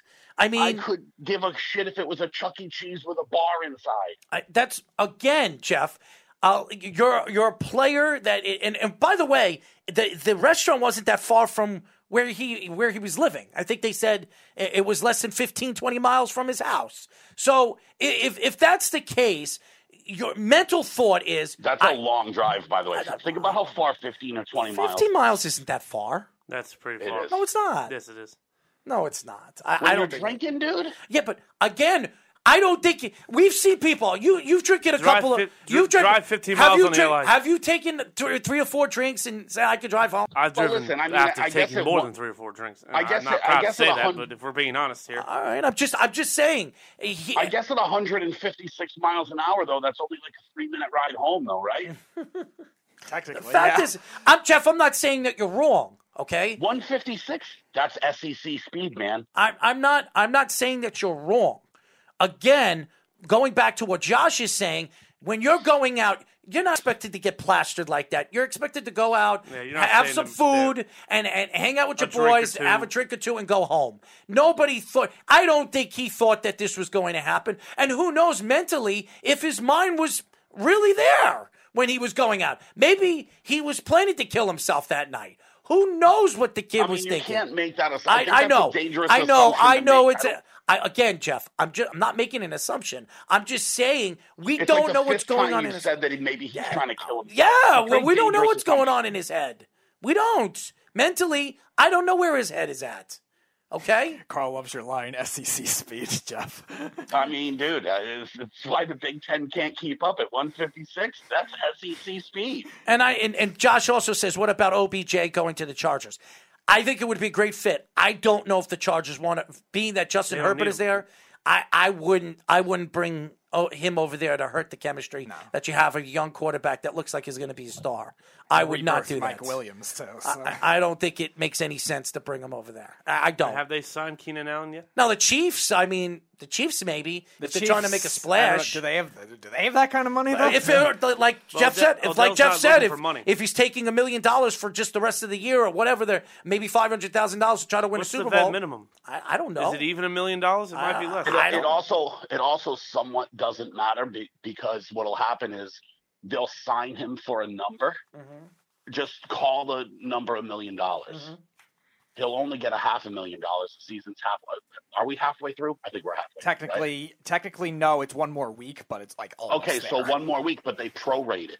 So whatever his salary is, it'll be prorated. Yeah, I'm not sure how it So works with the bye weeks too, because it's different this year with the extra game. Because It just matters how many weeks are in the season. Oh, I mean, okay. I didn't know if it would matter based on the games of the team too. That's It's not going to matter. Hold- They'll prorate it. hold so on, if he takes Jeff. $1 million, he's only going to get Jeff, then Josh writes, exactly. Doesn't matter if you're rich, middle class, who gives a damn? You know whatever it is you're risking. I know what I'd lose, and that's everything. First of all, Josh, you're not the kid. You're not the kid. You're going to tell me, Josh, if you're a multi-millionaire and you're a football player and you have everything, you've got everything on a plate, okay? Never hear the word All no. right. And you never heard the word no. And then you have the opportunity to go out with your friends, drink a couple of drinks, and drive home with your girl. And you're going to tell me, hey, you know what I am? You know what I'm going to do? I'm going to go drive home drunk. I know I'm going to go fucking wasted. I'm going to be 2 times over the speed, the drinking limit, and I'm going to speed 156 miles per hour. You thought that he thought that he was going to do that? No, he was wrong for going out and drinking and all that other stuff. But you can't honestly sit here today and say, hey, well, if you know you're going to drink a couple, you shouldn't be driving, because that's a bunch of bull. Because 98% of the world. No, I don't think it is bull, Errol, because when you have, listen, you need to stop looking at the money because in this situation, the money doesn't matter. He has the ability to get a free ride anywhere he wants to go at any time. When you have something like that, a tool like that at your disposal, it makes it worse. Carl says, come to the Bears to replace Allen Robinson when he's gone. Snug says, OBJ has Jets written all over him. He's ready to end his career in NFL Siberia. He's not going to the Jets. He should go to the Jets with their QB1, Mike White. Mike White getting wins? Oh, God. I do have a question for you. When we were going into the season, who thought Mike White would be hanging Jets W's and not Zach Wilson? That's Mike fine. White. That's fine, and we'll get into the whole Somebody Mike made like White a lot thing. of money on that, betting the most passing yards for the week too, Jeff.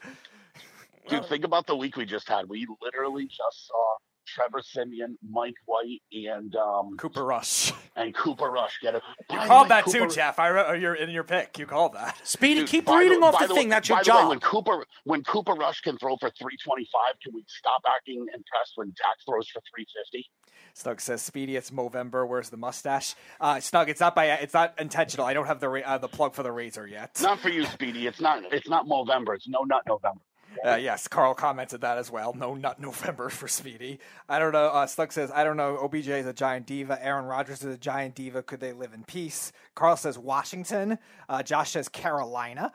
And Josh put him on Tampa for the fun of it. Washington LMFAO. would be a good fit. Carl says Robbie Anderson would step in with one of his dreads. Snug says, let's be realistic. He can fit into any team in the league that could afford him to play him. Pay him. He's a world-class talent.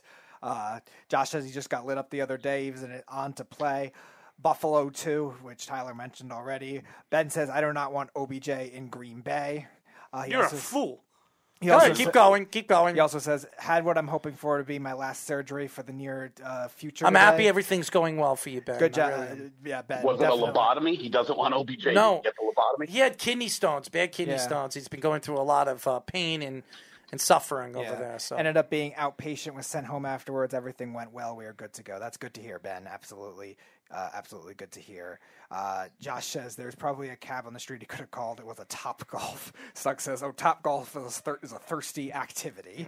Carl says, I'm a regular Joe Schmo, and I know what I would lose a lot. Josh said, love Top Golf. Stuck says that's Alabama speed. Carl says, Errol, I don't like the Stankies, but I like the hat. Thank you. I'm part of that 2% then. Snug says, yeah, but everybody knows that buzz driving is drunk driving. I'm pretty much sure he's feeling the buzz. And Josh says, it's not. I'm always told that when I went out and left the house with my parents telling me it's my responsibility. And okay. And again, you come from a different family. Henry Ruggs came from nothing. Came from a town and a family that had nothing. I can't wrap my head around some of the arguments. My argument isn't here. Again, I'm going to argue this. You're raised differently. And when you have money and you're going through a different situation in your life, you're not going to make the right choices. And you're not going to make the same right choices that you're talking about because, hey, I come from a middle-class family or I come from a different life. It's a different livelihood. Listen, you're man, brought up hands differently. Me millions of dollars. I'm probably going to go out of my way not to screw that up. Yeah, that's well, the other side of the coin. You're different. You come from nothing. How would you be like, you want to know what? Let me risk everything I have to do this. Again, you're playing roulette, and you're probably going to lose. Tell that to Aaron Hernandez. Tell that to all the other guys that have done things, stupid things, that have ruined their careers and killed other people doing it. Okay? The Aaron Hernandez thing is a whole different situation. Do you want me to go back? Do you want me to go back on other people that obviously have been in situations in their life that cost them their job, cost them their money? Oh, come on. It's happened before. Right, but I think this situation is unique just for the fact that, like, you're bringing up Ray Lewis, you're bringing up Aaron Hernandez. I think this situation is unique in the fact that Henry Ruggs can call for a ride. What are those guys going to do? Call to have someone killed? Like, there's no mechanism there, right? Like, there's a mechanism for Henry Ruggs to avoid the situation that he's in. The NFL provides you with a ride. Fine, Jeff. And fine, the kid made a mistake. So he made a mistake, and it's going to be costly. It's ruined his career. It's ruined everything. He killed somebody and all that other stuff. It's common sense, Josh. There's a lot of common sense that's come out, non-common sense that's come out of your mouth in certain things. And other people have attacked you from it. People make mistakes. People make mistakes, bud. And for you to sit here, I'm not saying it was okay for what he did. I'm not. But it's a shame for a guy that is such a young player, such a young career, such a great talent, putting himself in there. And again, the mental situation that he might be in his, we don't know. We don't know the situation. It could have caused this. So, I'm not making that excuse. And that's what you're going to say, Jeff. Don't make excuses. I'm not making an excuse. I'm just saying we don't know. I understand. No. I'm fully on board with the we don't know the full scope of the story kind of thing, but I just think the situation is unique compared to some of the other dumb things people do because of the ability to just make a phone call and get a free ride. So even if you were broke, the money has nothing to do with this, right? Even if you're broke, you get this. This is one of the perks. This is one of the privileges, right? Like this is what can happen. It's free. Take it. Josh says, really? You're going to compare my common sense comments on sports to Henry Ruggs' DUI? Laughable. No, I'm not. Again, you're not taking in what I'm trying to say to you. Okay. Maybe Josh is on the Manischewitz tonight. Who knows? Who knows what he is? But I do want to get into this Aaron Rodgers thing because this is a story by itself too, which it's starting to grow legs. Now, the whole vaccination thing. Now, throughout the league, the NFL has pushed the NFL players to get vaccinated. Every single player should be vaccinated. There was only like 5 or 6 players in the NFL that didn't get vaccinated, and they pretty much spread and said their piece on why they're not getting vaccinated. A bunch of them, 2 of them are on Buffalo, and I think there are 4 or 5 of them throughout the league. Vikings have a lot of them too. But this story, if this is true, okay, Aaron Rodgers supposedly claimed he got the vaccination. And he did not. And he didn't. He got a fake. No, he didn't. He didn't make that claim. What was the claim? Immunization, I think. Or something like that. That's the claim. Everyone assumed when Aaron Rodgers said he was immunized that they assumed that he had gotten vaccinated. Yeah. When I think what had happened and why he made that comment, and I'm just speculating that he must have had COVID before or something. Right. And on the website, they decipher the difference. Right. So saying that he made the claim that he was vaccinated is, I understand where you'd say that. It's not true. Okay. So there you go, Tyler, because you said there was a story coming out that he said he was vaccinated and he had a fake card. Did you not say that? They claimed that he had a fake vaccination. He had a fake vaccination card. No, he said he was immunized. They took it. It was a comment that he made that's why they assumed he was vaccinated. Right, and there was also, I think, he had a personal doctor, and the team doctors didn't verify it, but the personal doctor did, and they filed that in instead.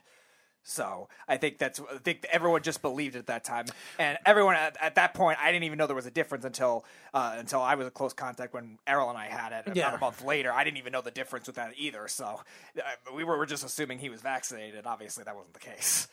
And Josh says his fiance or something got him involved in some sort of treatment thing. Meanwhile, she's vaccinated. Here's the thing. I don't know. Obviously, the story, nobody knows the full end of this story, obviously, too. And this story is obviously going to come out when Aaron Rodgers speaks. But to me, everybody in the NFL, if there's a law or a rule by Roger Goodell, should be vaccinated. Every one of them should be vaccinated. And me, who was completely against the vaccination, anybody that knows me knows that I was completely against vaccination until I got COVID-19, and I was deathly sick. And I realized that, maybe it would be the smarter thing to get vaccinated so I don't have to deal with the crazy disturbance that I dealt with for almost 10 days, and I wanted to kill myself. Or I felt like I was going to die. So when you think about this story with Aaron Rodgers is a smart man. Guy's intelligent, one of the smartest players as far as the quarterback position.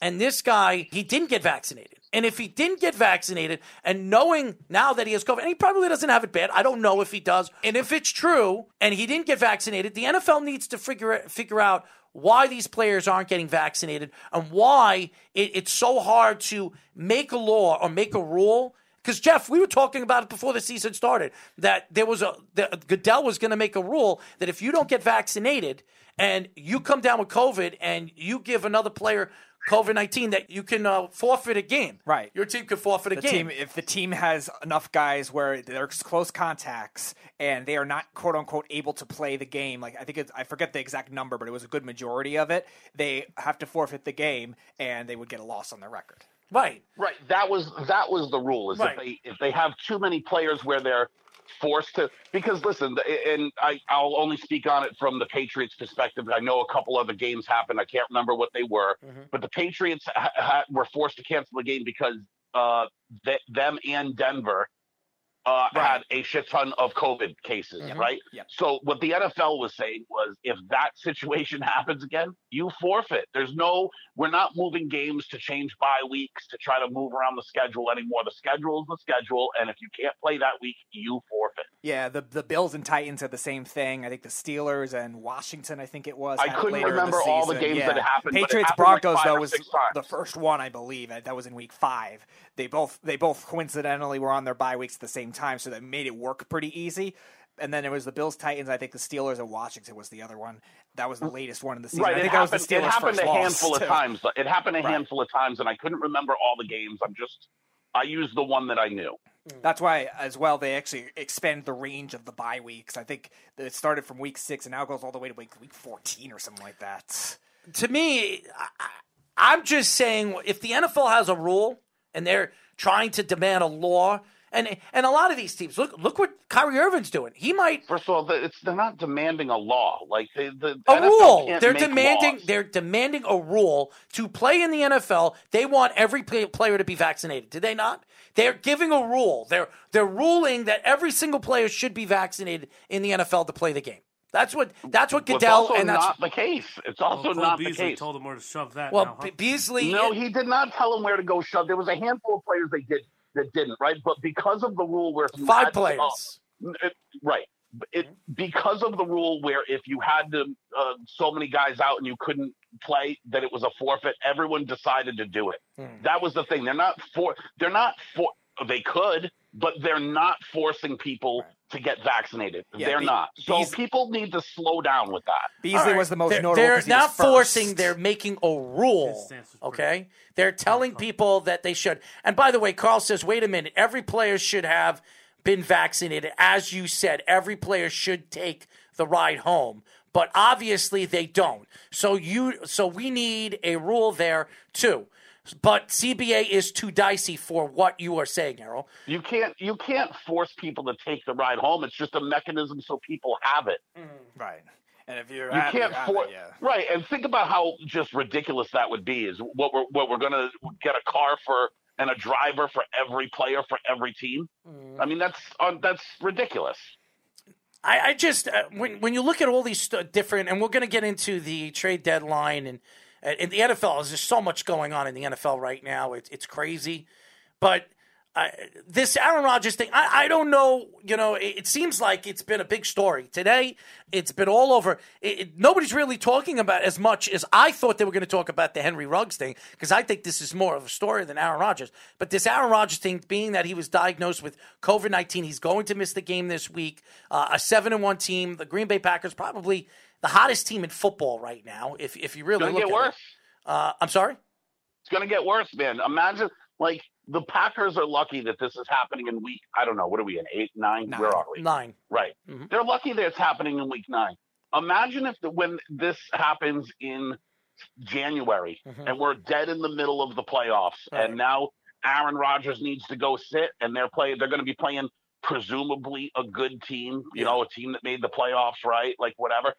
This is why it's foolish. This is why you want to talk about not being a good teammate. Aaron Rodgers, not good teammate. Right. Well,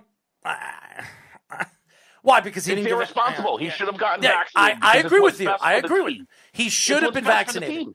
It's bad for the team. But like you said, it's not happening in January. And now that he comes down with COVID, he's not going to get it for like 3 or 4 months. But you just wait until it happens to someone else and it happens in January. And that whole fan base is going to lose their mind. It won't happen to Aaron Rodgers. And as long as it doesn't happen to Aaron Rodgers, they have a chance to Not win. with the 3 receivers that just got it too.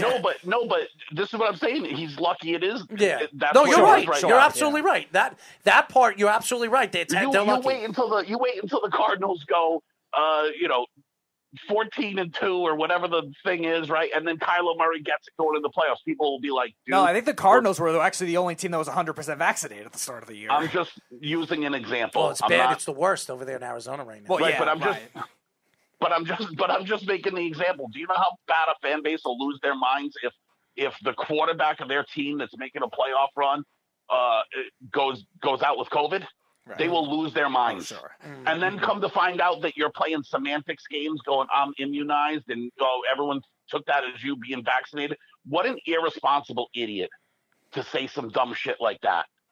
I just think when you look at where the NFL is and what this vaccination and what COVID has done in the last 2 years, it's affected sports. It's affected money intake for obviously Wait till vaccinated players start making more money than non-vaccinated players. No, I don't know what the NFL or what the professional sports are going to do. I don't know. It will absolutely be in the CBA. What will be in the CBA? Vaccinated players will make more than non-vaccinated How could players. you do that? That'll not mean? be in the CBA, No way. but I wouldn't be. That won't be in the CBA, but I won't be surprised if that happens because look what's going on right now. What's the best ability, Tyler? Availability. Yep. And guess who's not available? Aaron Rodgers. Why? Because he didn't get vaccinated. Ben says Packers are now going to have a bunch of breakout cases now if more are unvaccinated. It's irresponsible, shit show potentially, and 100% could have been avoided. But like we were saying, Ben, it's good that it happened now rather than later in the season. Why wouldn't Aaron Rodgers speak up after Devontae Adams came down with it? Well, that's what I was saying. The three receivers. Oh who's shit! gonna be Maybe next? now I'll Yeah. get back. I think that's what Ben is because saying. he didn't want to catch the shit that Cole Beasley was catching. That's why he didn't say anything. Well, that's why I said Cole Beasley told the NFL, I'm not getting it. So if I have to sit out, I'll sit out. But now here's the other side of the story, right? What if he gets it again? Well, you can't get it. I think it's 4 months. You can't catch it once you get the 4 months from now, we're in what? 4 months is. What if they make the Super Bowl? This is November, so it would be in March. Yeah. It'll be March. The season would be over.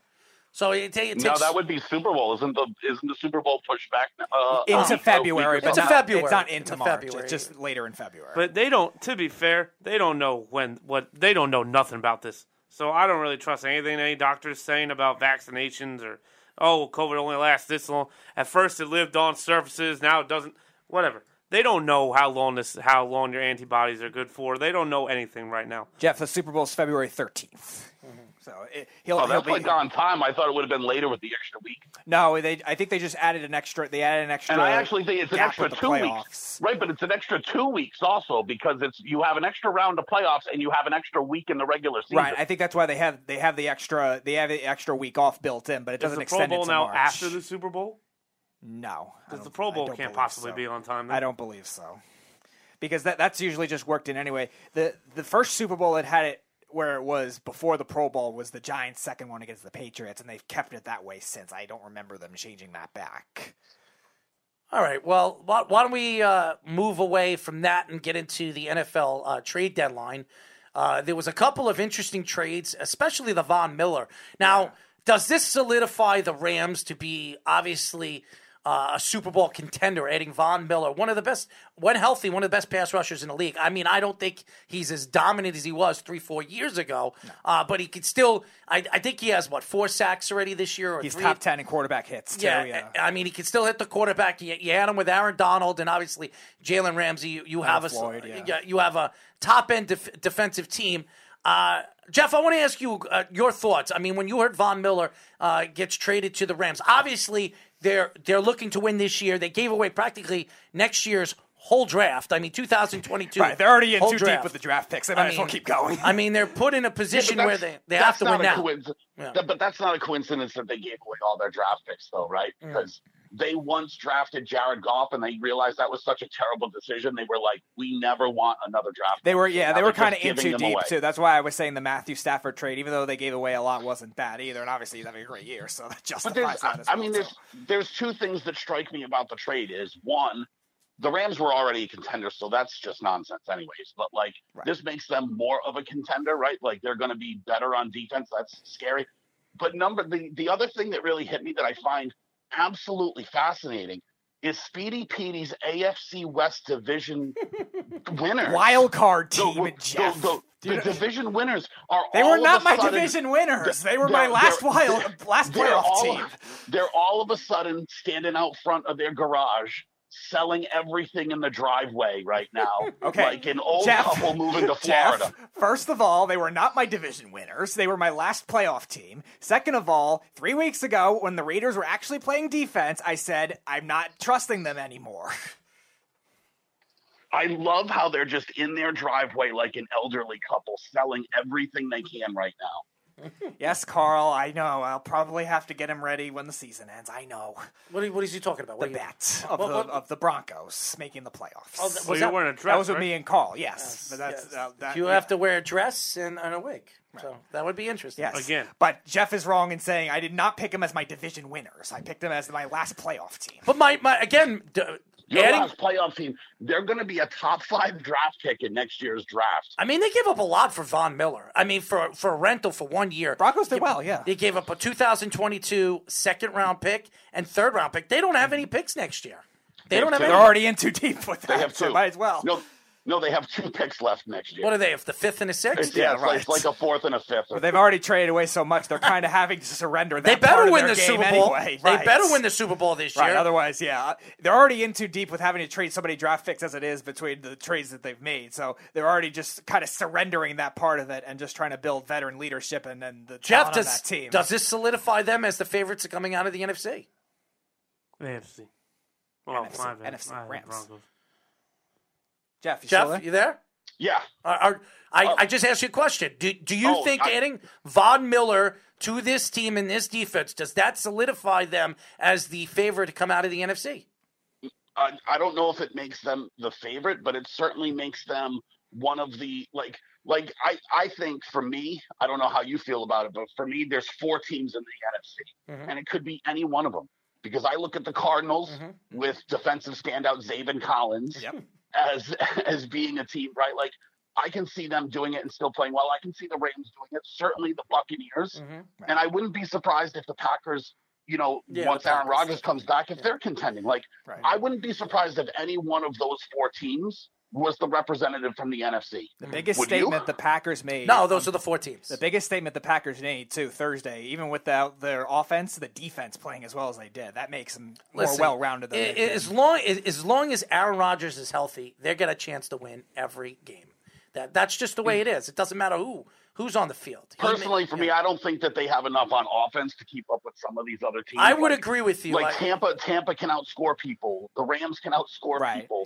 I would lean on the Rams for that reason. That's why I brought out Odell Beckham. If Odell Beckham becomes available, that would make a lot of sense. Putting him over there to Green Bay. You put Odell Beckham. I don't think they want Odell Beckham. We'll see. I mean. They have Robert Woods, Cooper Kupp, and not for nothing. I'm talking about Green Bay. I'm not talking about. The Rams got plenty of receivers. No, Green Bay. The first team that popped in my head when I heard Odell Beckham is probably going to be dropped or let go, which more than likely is going to happen before season's end. Green Bay, because you add Odell Beckham on the other side of Devontae Adams, you give him the other weapon that Aaron Rodgers has been craving for to help them win a Super Bowl. But there's a strategy to it. And what's I don't disagree with Green Bay being a place that he could end up, but the strategy would be this. Do you go to Green Bay and fight with the Rams, Bucks, every other team that could get in that we just mentioned? Or do you go to the Bills and make the path to the Super Bowl even easier? That's true. I mean, but I don't know if he's going to go to the Bills. And I don't know if why the Bills, because I don't. But any AFC team he went to, right? Like if he was to go to the Ravens and improve the Ravens, what I said, the Ravens' path to the Super Bowl would be much easier. First, that's just the thing. The path in the AFC is easier. So going to an AFC team would maybe be better for him because the path to the Super Bowl would be easier. That's why I said the Ravens. I think it makes the most sense with the team culture that they have there. They're going to be able to keep him from having his antics go crazy. You get to play with Aaron Rodgers. I mean, just the thought of that. Then why wouldn't he go to Tampa and sit on the bench and watch Tom Brady win another one? Because in his mind, he wants to play. He wants to play, and he wants to be to be honest with you, he's better at this point than Chris Godwin is. No, he's not. Yes, he is. No, he's not. Chris Godwin's looked awful. No, he's not. Chris Godwin's slot metrics are the best in the league. No, he's not. He's not better than Chris Godwin right now. No, he's not. And Chris Godwin can be an outside guy, too. He makes good catches. Chris Godwin is the best slam. And you know what Chris Godwin doesn't do? He doesn't have his daddy put out videos of how he's open. And he doesn't complain. He plays hard, and he goes out there, and he's not injury prone like Odell Beckham is. Okay, right. So not only is he, listen, Chris Godwin, better team guy, right? Certainly a better team guy. He's not doing. All I'm saying is, if you think this, Tom Brady ain't gonna put up with his shit. That's why Odell, Antonio Brown. Antonio Brown is different. He's different. You can say that. He's not different. Antonio Brown was considered a nut job, a bad teammate, blah, blah, blah. Antonio Brown. Who's had a better career? Who's had a better career? Antonio Brown, who's a Hall of Famer, or Odell Beckham? Stop making excuses. No, I'm asking you. That's the point. I'm asking you. I mean, one guy is at the end of his career, and one guy is in the middle of it. Yeah, but who's a Hall of Famer and who's not? Antonio Brown's had a better career. Yes. Antonio Brown's a Hall of Famer. He was the best wide receiver in the league for like 6 years. I want you to understand that Odell Beckham Jr. was on pace to have that career. I understand that. I get all that. But every fastest 5,000 yards, fastest 1,000 catches, that was Odell. But Antonio Brown had it in 7 years. Odell had it and not for nothing, the argument that Tom Brady wouldn't put up with his shit while accurate and has proven in the past to be true, and I don't disagree with that. But you would have thought Eli Manning would have had the same amount of respect from teammates. That no one should be. Yes, but you know that Eli Manning's not the vocal guy. He's the goof. And Odell and Eli did not have a problem until Eli couldn't get him the ball. Jeff, isn't it true that Tom Brady? If you can't respect Eli, then who are you going to respect? Honestly, I think they do respect each other, but Odell knew that his talent was wasted. Isn't it true that Tom Brady? A lot of people say that Tom Brady wasn't really a vocal guy in the locker room. He was a vocal guy in the locker room. Was he? Because I heard where you're getting that. I heard it wasn't. I heard he wasn't very vocal in the locker room. He wasn't the guy that always very his vocal. career. Maybe I don't know. Once again, you want to talk about a guy that gets guys together. He's got a place out at the Yellowstone. No, I'm not saying that. I'm not. He used to have throwing clinics. He was always a leader and always a vocal guy. I understand that, but I heard when I was watching something, and when I watched that Tom thing on Facebook, that. When he was driving around and they said, "Are you the most vocal guy in the locker room?" He says, "I'm really not as vocal as people think in the locker room." What's that Tom thing on Facebook? Time, something like Time versus time. Yeah, time versus time. And when he kissed his son, and everybody went crazy about it on the lips. Only you went crazy because no one loves you that much to give you a kiss. Shut up, you. I mean, seriously.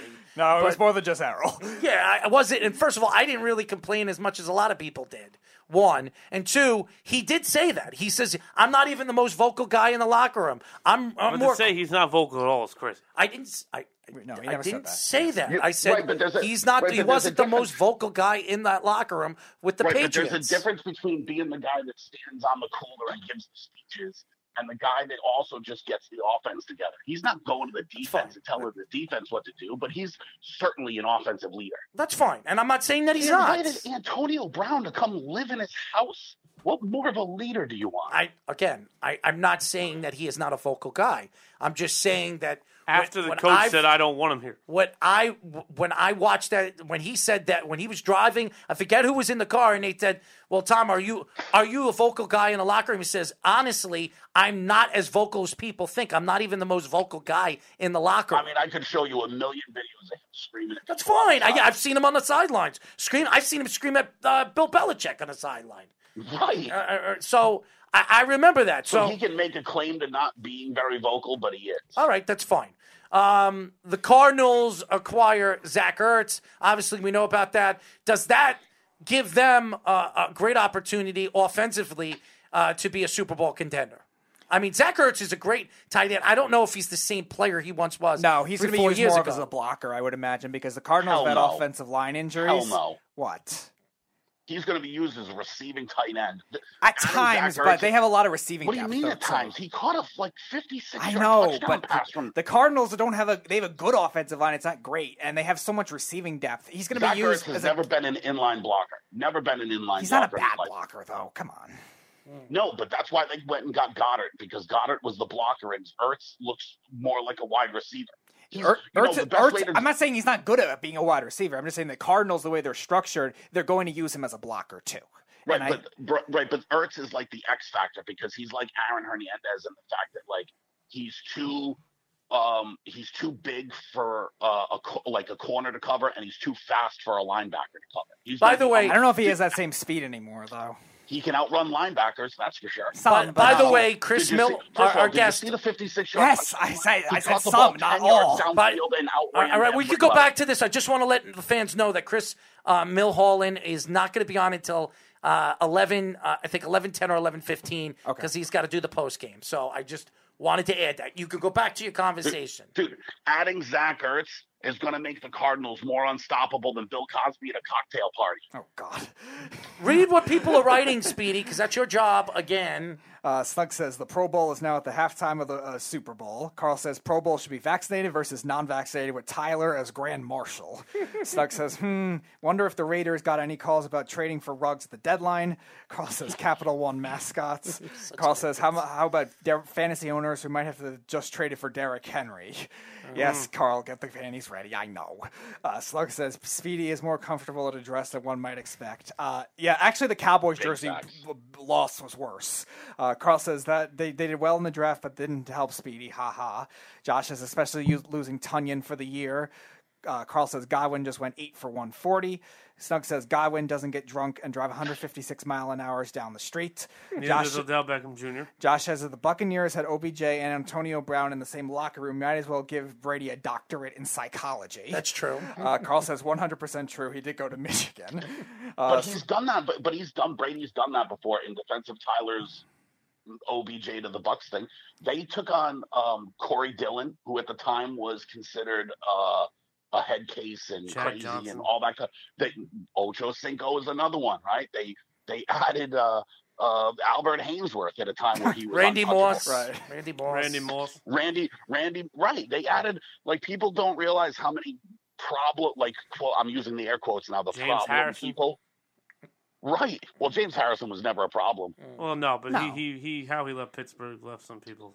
Well, no, that was more the front office. That was really More than Pittsburgh James doing what they Harrison. did Right. to him. They're stingy. After what? And then they brought him back after Cincinnati, which made no Yeah, sense. right. It made no sense. After forgot what about they that. dealt with and what they did to him, he winded up going back to Pittsburgh and actually helping them go to the playoffs. So, it's ridiculous. Go ahead, read more. Finish Josh up. says, have him get Brown and OBJ live in his house and see how long Giselle divorces him with all the raucous.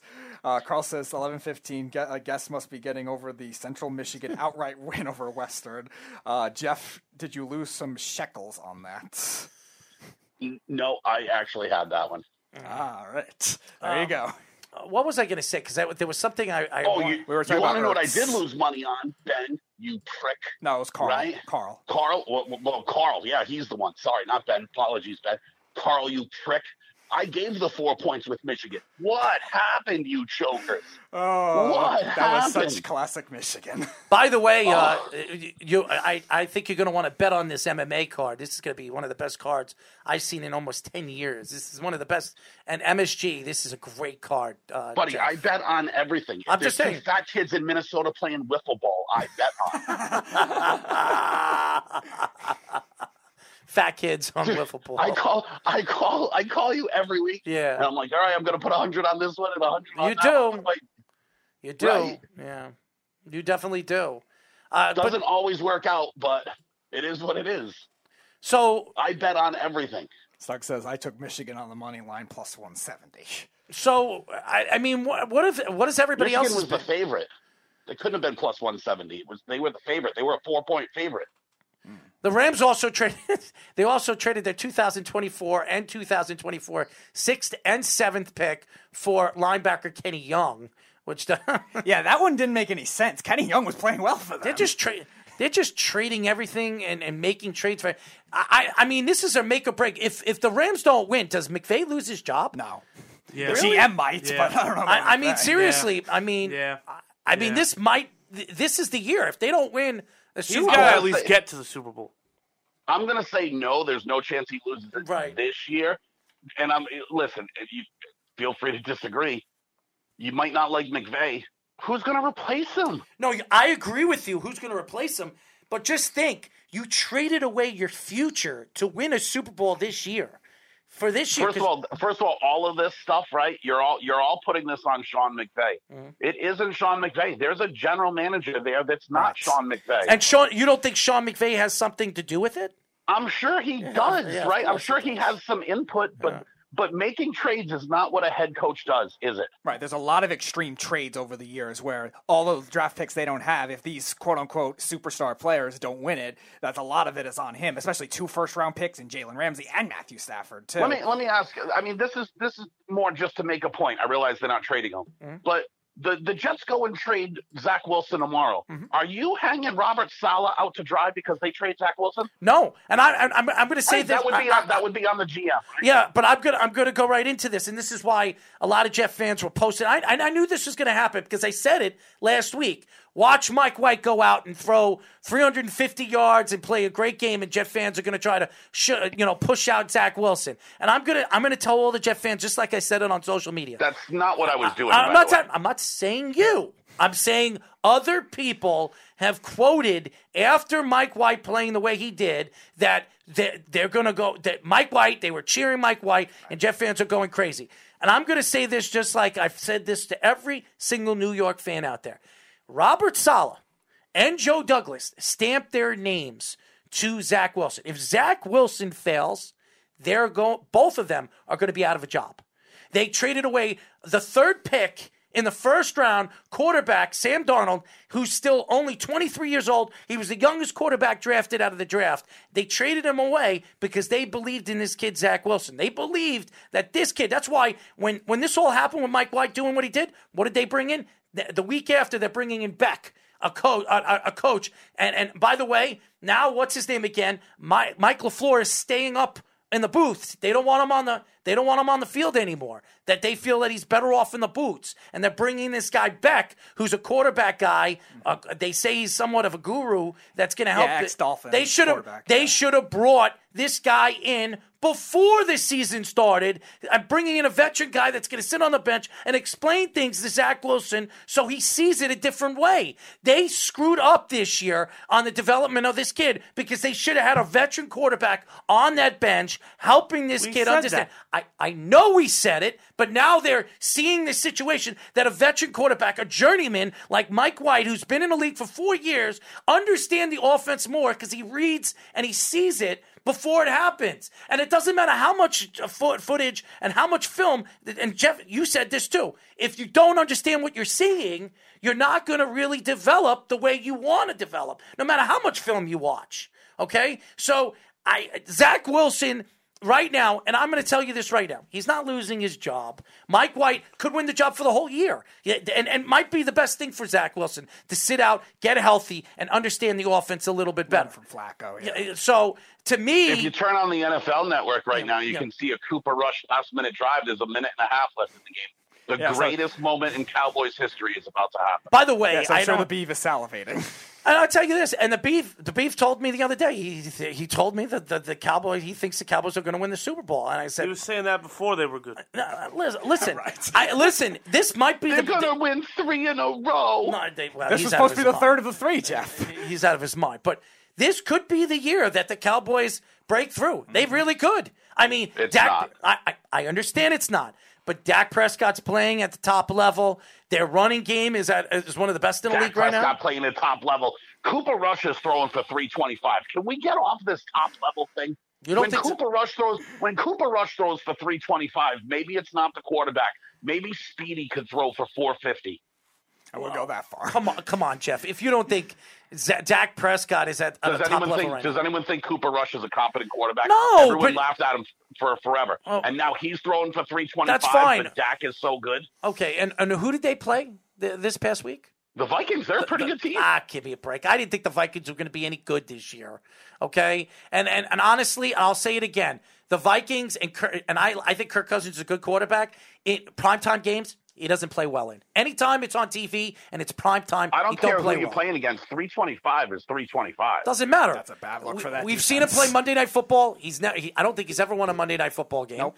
Or Sunday Night Football. Sunday Night Football. He's never played. Sunday Night Football. He's won before, but not Monday. He doesn't win on prime time. Or against he doesn't. good teams. No, he does. He just doesn't play well on prime time. He plays well against good teams. A lot of times they lose because the defense is. He's got a winning record against winning teams. He's won more games against winning teams than losing teams. They showed that on TV on ESPN. Yeah, that's why I was saying it's more the Monday night than anything, but the Sunday night. He just doesn't play on primetime games, right? And there's a lot of games where he'll play well and they'll lose close. They'll lose a shootout or something like that, and against good teams or even in primetime time. I have my question for Errol. Okay, hit it. Since we're talking about the Jets. Go ahead. So, when are you going to realize that there's a bigger problem here?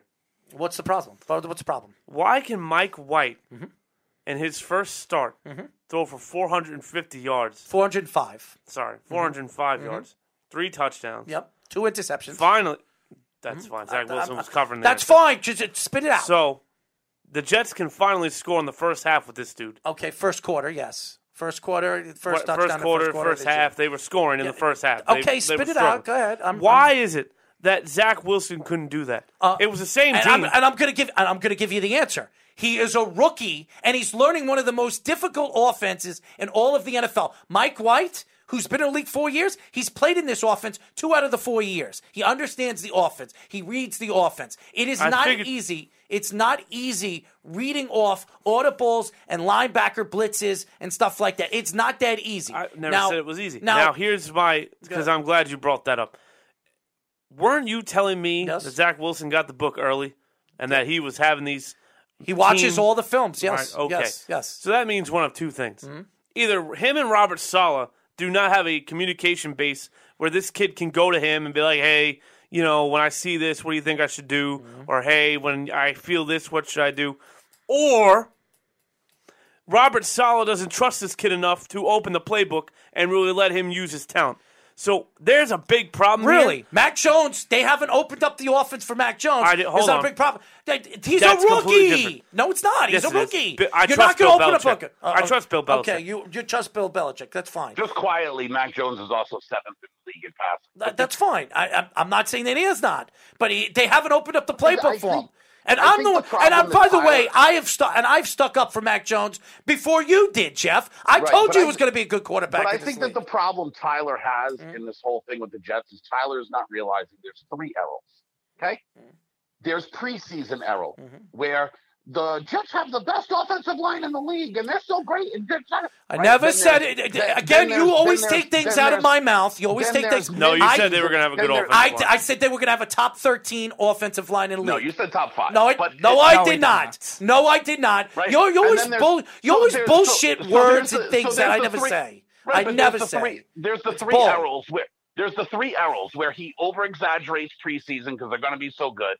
There's mid-season Errol where I think the Jets are going to be good. I said if the Jets were going to have a good season, they're going to win 9 or 8 games. A bad season, they're going to win no more than 3. Dude, You're talking. You're talking. You'll be lucky to get 2 wins this year. They won 2 already. I already won 2. What are you talking about? But they might not win again. How do you know? They're playing the Colts on Thursday. Who else did they beat besides Tennessee? The Colts are not a good team. The Colts are too. They're not a good team. They could beat the Colts. They're not a good You're team. crazy. Really? Right, but bet you they beat them. I bet you they beat them this week. I bet you they beat Indianapolis? them. At Indianapolis. They will beat the Jets will have a chance to win this game this week. Everyone has got a chance. The Colts' defense hasn't been the same this year. Their secondary's terrible. It's horrible. Horrible. Right, but that's the thing. So when Tyler's judging Errol about, you said this and you said, you got to think about what Errol you were talking to, because there's 3 Errols. There's preseason, midseason, postseason, and they're 3 very different people with 3 very different That's so untrue, takes. Jeff. That's so untrue. If you actually listen to what I say every single year, I stick with my teams. Even I don't think Tennessee's winning the Super Bowl this year. I think Green Bay's still going to the Super Bowl in the NFC. I after losing Derrick Henry, I don't. But everything that I say, I don't go off and disquote what I say in the beginning of the season. So you're wrong, Jeff. You're just making things up. Because when I say something, I follow through with it. And as far as Zach Wilson is concerned, I didn't think Zach Wilson was going to have he was going to take the Jets to a playoff game this year. I knew there were going to be woes with this kid, just as much there was woes with Peyton Manning, just as much as there's been woes with Trevor Lawrence, just Every as much kid as is going to have. Yeah, every kid's going to have. everybody. Them, so and when you start your first year, when you're not sitting on the bench, you're not learning, you don't have a veteran quarterback there to help you. And now finally the Jets figure that out. They bring this guy Beck in, which they should have done from the beginning. They should have had Flacco there. They traded a 6th-round draft pick for Flacco when they could have kept that 6. I don't understand why they didn't re-sign Flacco. It made no sense, and that's why you put Zach Wilson in behind the 8 ball this year. Because now, if I was the Jets right now, I don't put him back into a game this year. I let him sit out, let him learn. Yeah, you keep looking back and forth. Because I said this. That's fine. And you That's said great. he should play. But they're not No, gonna, that was me. No, that was him, and I did not say that. You see, you know what the problem with a lot of people is? You take words. All of you guys, all the people, take words out of my mouth that I never said. that I never remember said. saying it. And you said no, he'll play again. He'll No, play. again. I said he'll play again, but I said he didn't shouldn't. say. I'm telling you right now. With my thought right now, with Beck there and everything like that, let him sit the bench, let him learn the offense, let him understand what he is. So when he comes back next year with the team a lot better, with a lot younger and more talent, and maybe even more veteran talent, that he'll have a chance to win the games that he needs to win. That's literally what I said. And what I think right now is the Jets put him behind the 8 ball just as much as the Jaguars put Trevor Lawrence behind the 8 ball. Screwing that guy. Okay, so he might retire next year. That's what. And Justin Fields, he's looked better, and he's looked. There's certain games he gave up 5 touchdowns a couple weeks ago. He's looked better the week after that. Justin Fields, again, I think should not be starting. But again, I don't think you should be judging any of them for 3 years.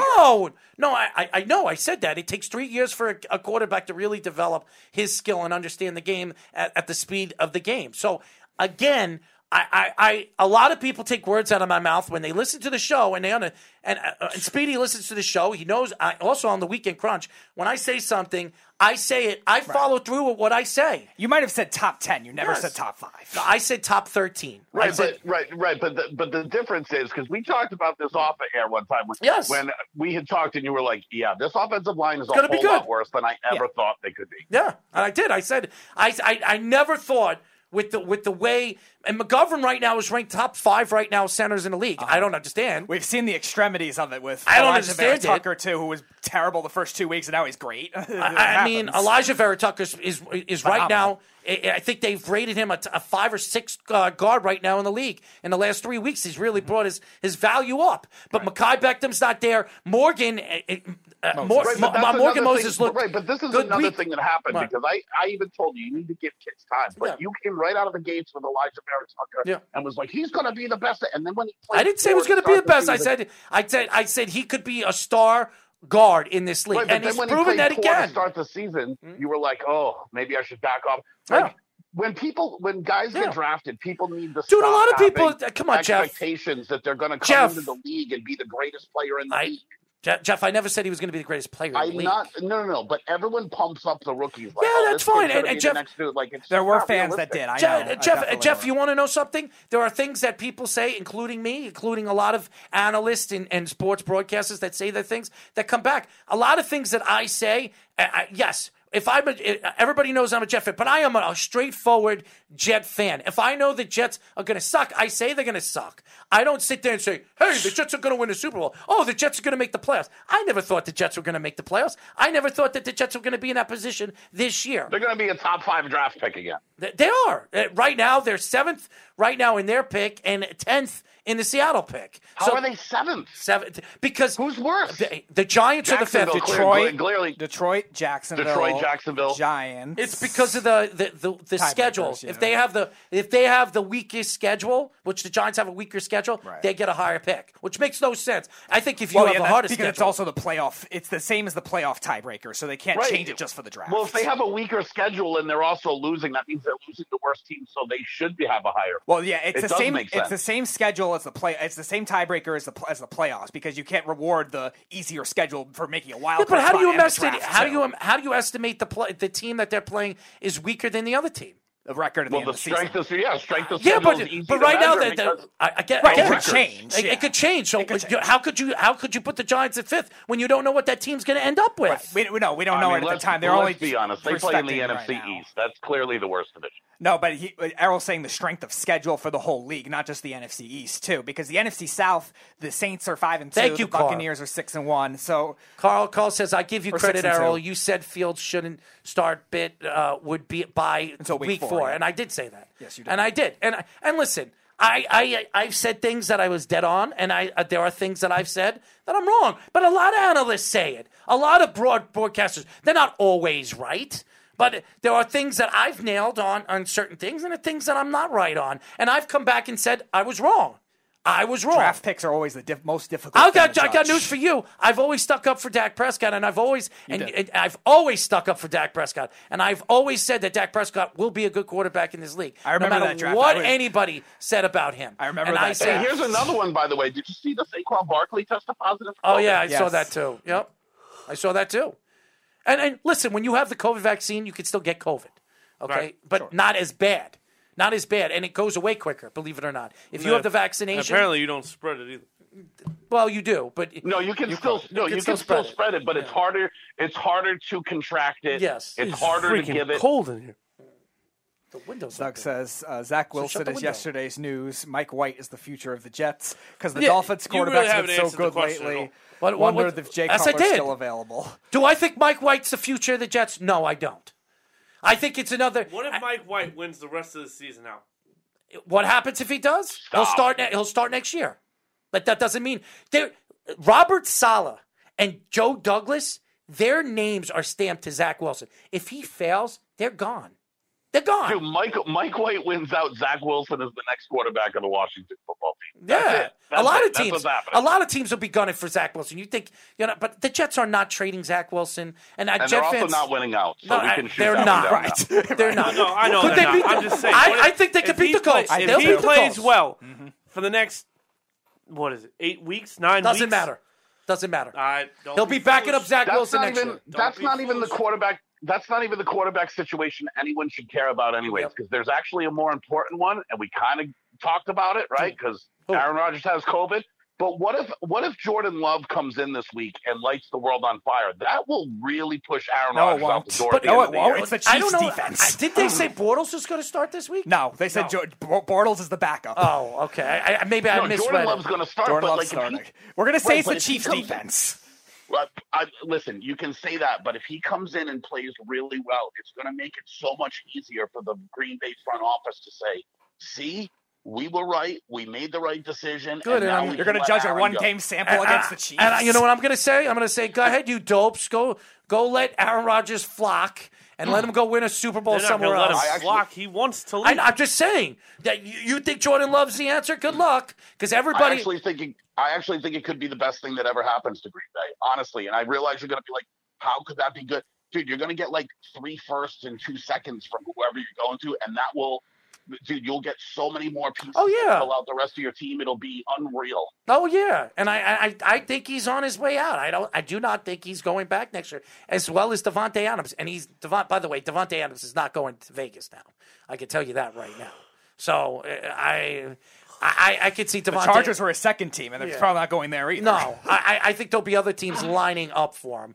I can see the Patriots. They're looking for a number one. Sure. I mean, the Jets. I think he's going to go They can't somewhere take warm. him on. I'm not sure they have the salary cap. Well, they did spend a lot of money in the offseason. Yeah, that's true. But I know the Jets. Are looking for a number one. I'll definitely say the Jets are going to definitely be one of those teams that are going to line up for him. Don't sleep on Indy. I'm telling you, don't sleep on Indy. Indiana too. Indianapolis, being that Carson Wentz is there. There'll be a bunch of teams. I don't lining know up. why you the ruled out the Bears. Raiders. The Bears, because Allen Robinson's definitely not going back next year. As good as gone. And the way he's playing this year, because they're not throwing him the ball, Right. Which I feel bad for Allen, because he's not going to get a lot of money. Even though he's a great player, he's not going to get the money he would have gotten last year if he was like us. Poor guy throughout his career. All those bad quarterbacks he has to deal with, and now dealing with awful coaching. Oh, my God. I mean, that's another guy that I think that the Jets wanted to get when he was available before he went to the Bears. So I do believe the Jets will be interested in him too. So they need a number one. They don't have one. But if Jordan Love shows out, like, won't that be like really the nail in the coffin? Not for the 1 whole week. Aaron Rodgers thing? Not 1 week. Not against the Chiefs. And by the way, And it's not a done deal that Aaron Rodgers is only out 1 week because he doesn't have the vaccine. Yeah. That he has to wait and to find out if he's going to play until You're right. Saturday before next week's game. So there's right. still a chance he won't make the next You're game. absolutely too. right. And here's another thing. Going back to the Jets, I want to take a shot at Joe Douglas, okay? Because this whole Denzel Mims thing is a debacle, okay? You had 7 teams that reached out to you that were willing to make a trade with the Jets. I heard a team offered him a late first-round draft pick for Denzel Mims, and they would not trade him. They put him on the trade market. They were going to trade him, and now all of a sudden he's untouchable. They're not going to trade him. So if this guy is untouchable and non-tradable, why isn't he playing? Yeah, really.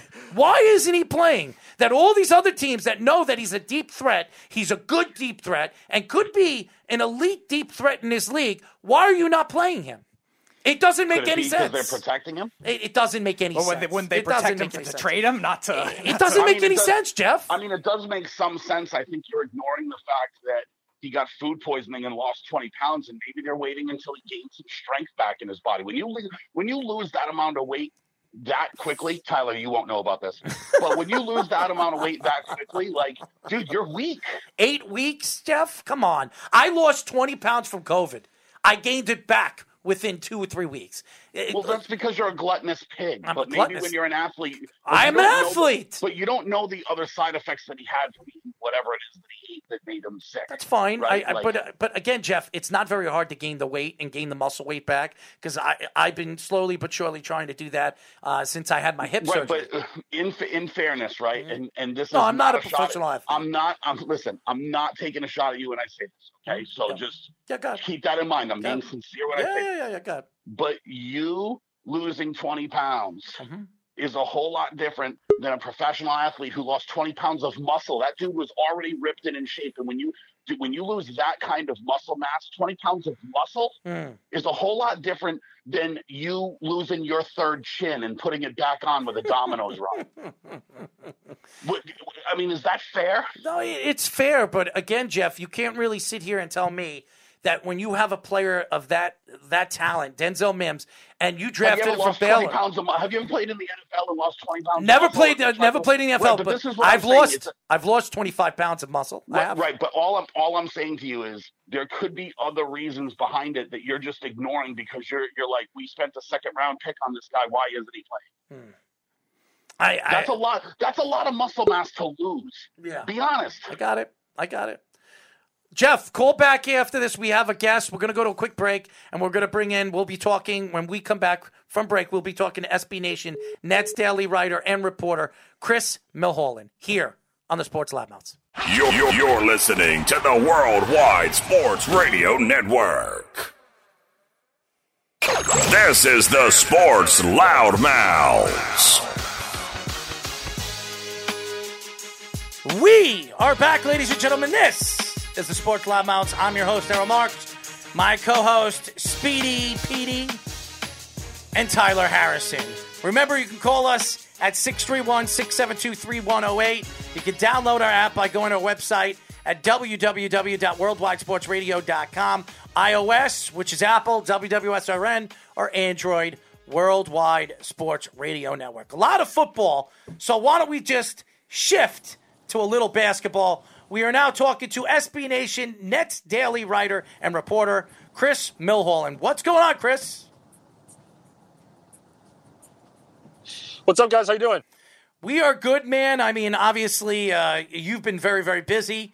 Obviously, with the Nets playing, the Nets are starting to play pretty good basketball. I knew Kevin Durant needed to get his feet under him, playing over there for the United States in the Olympics this coming year.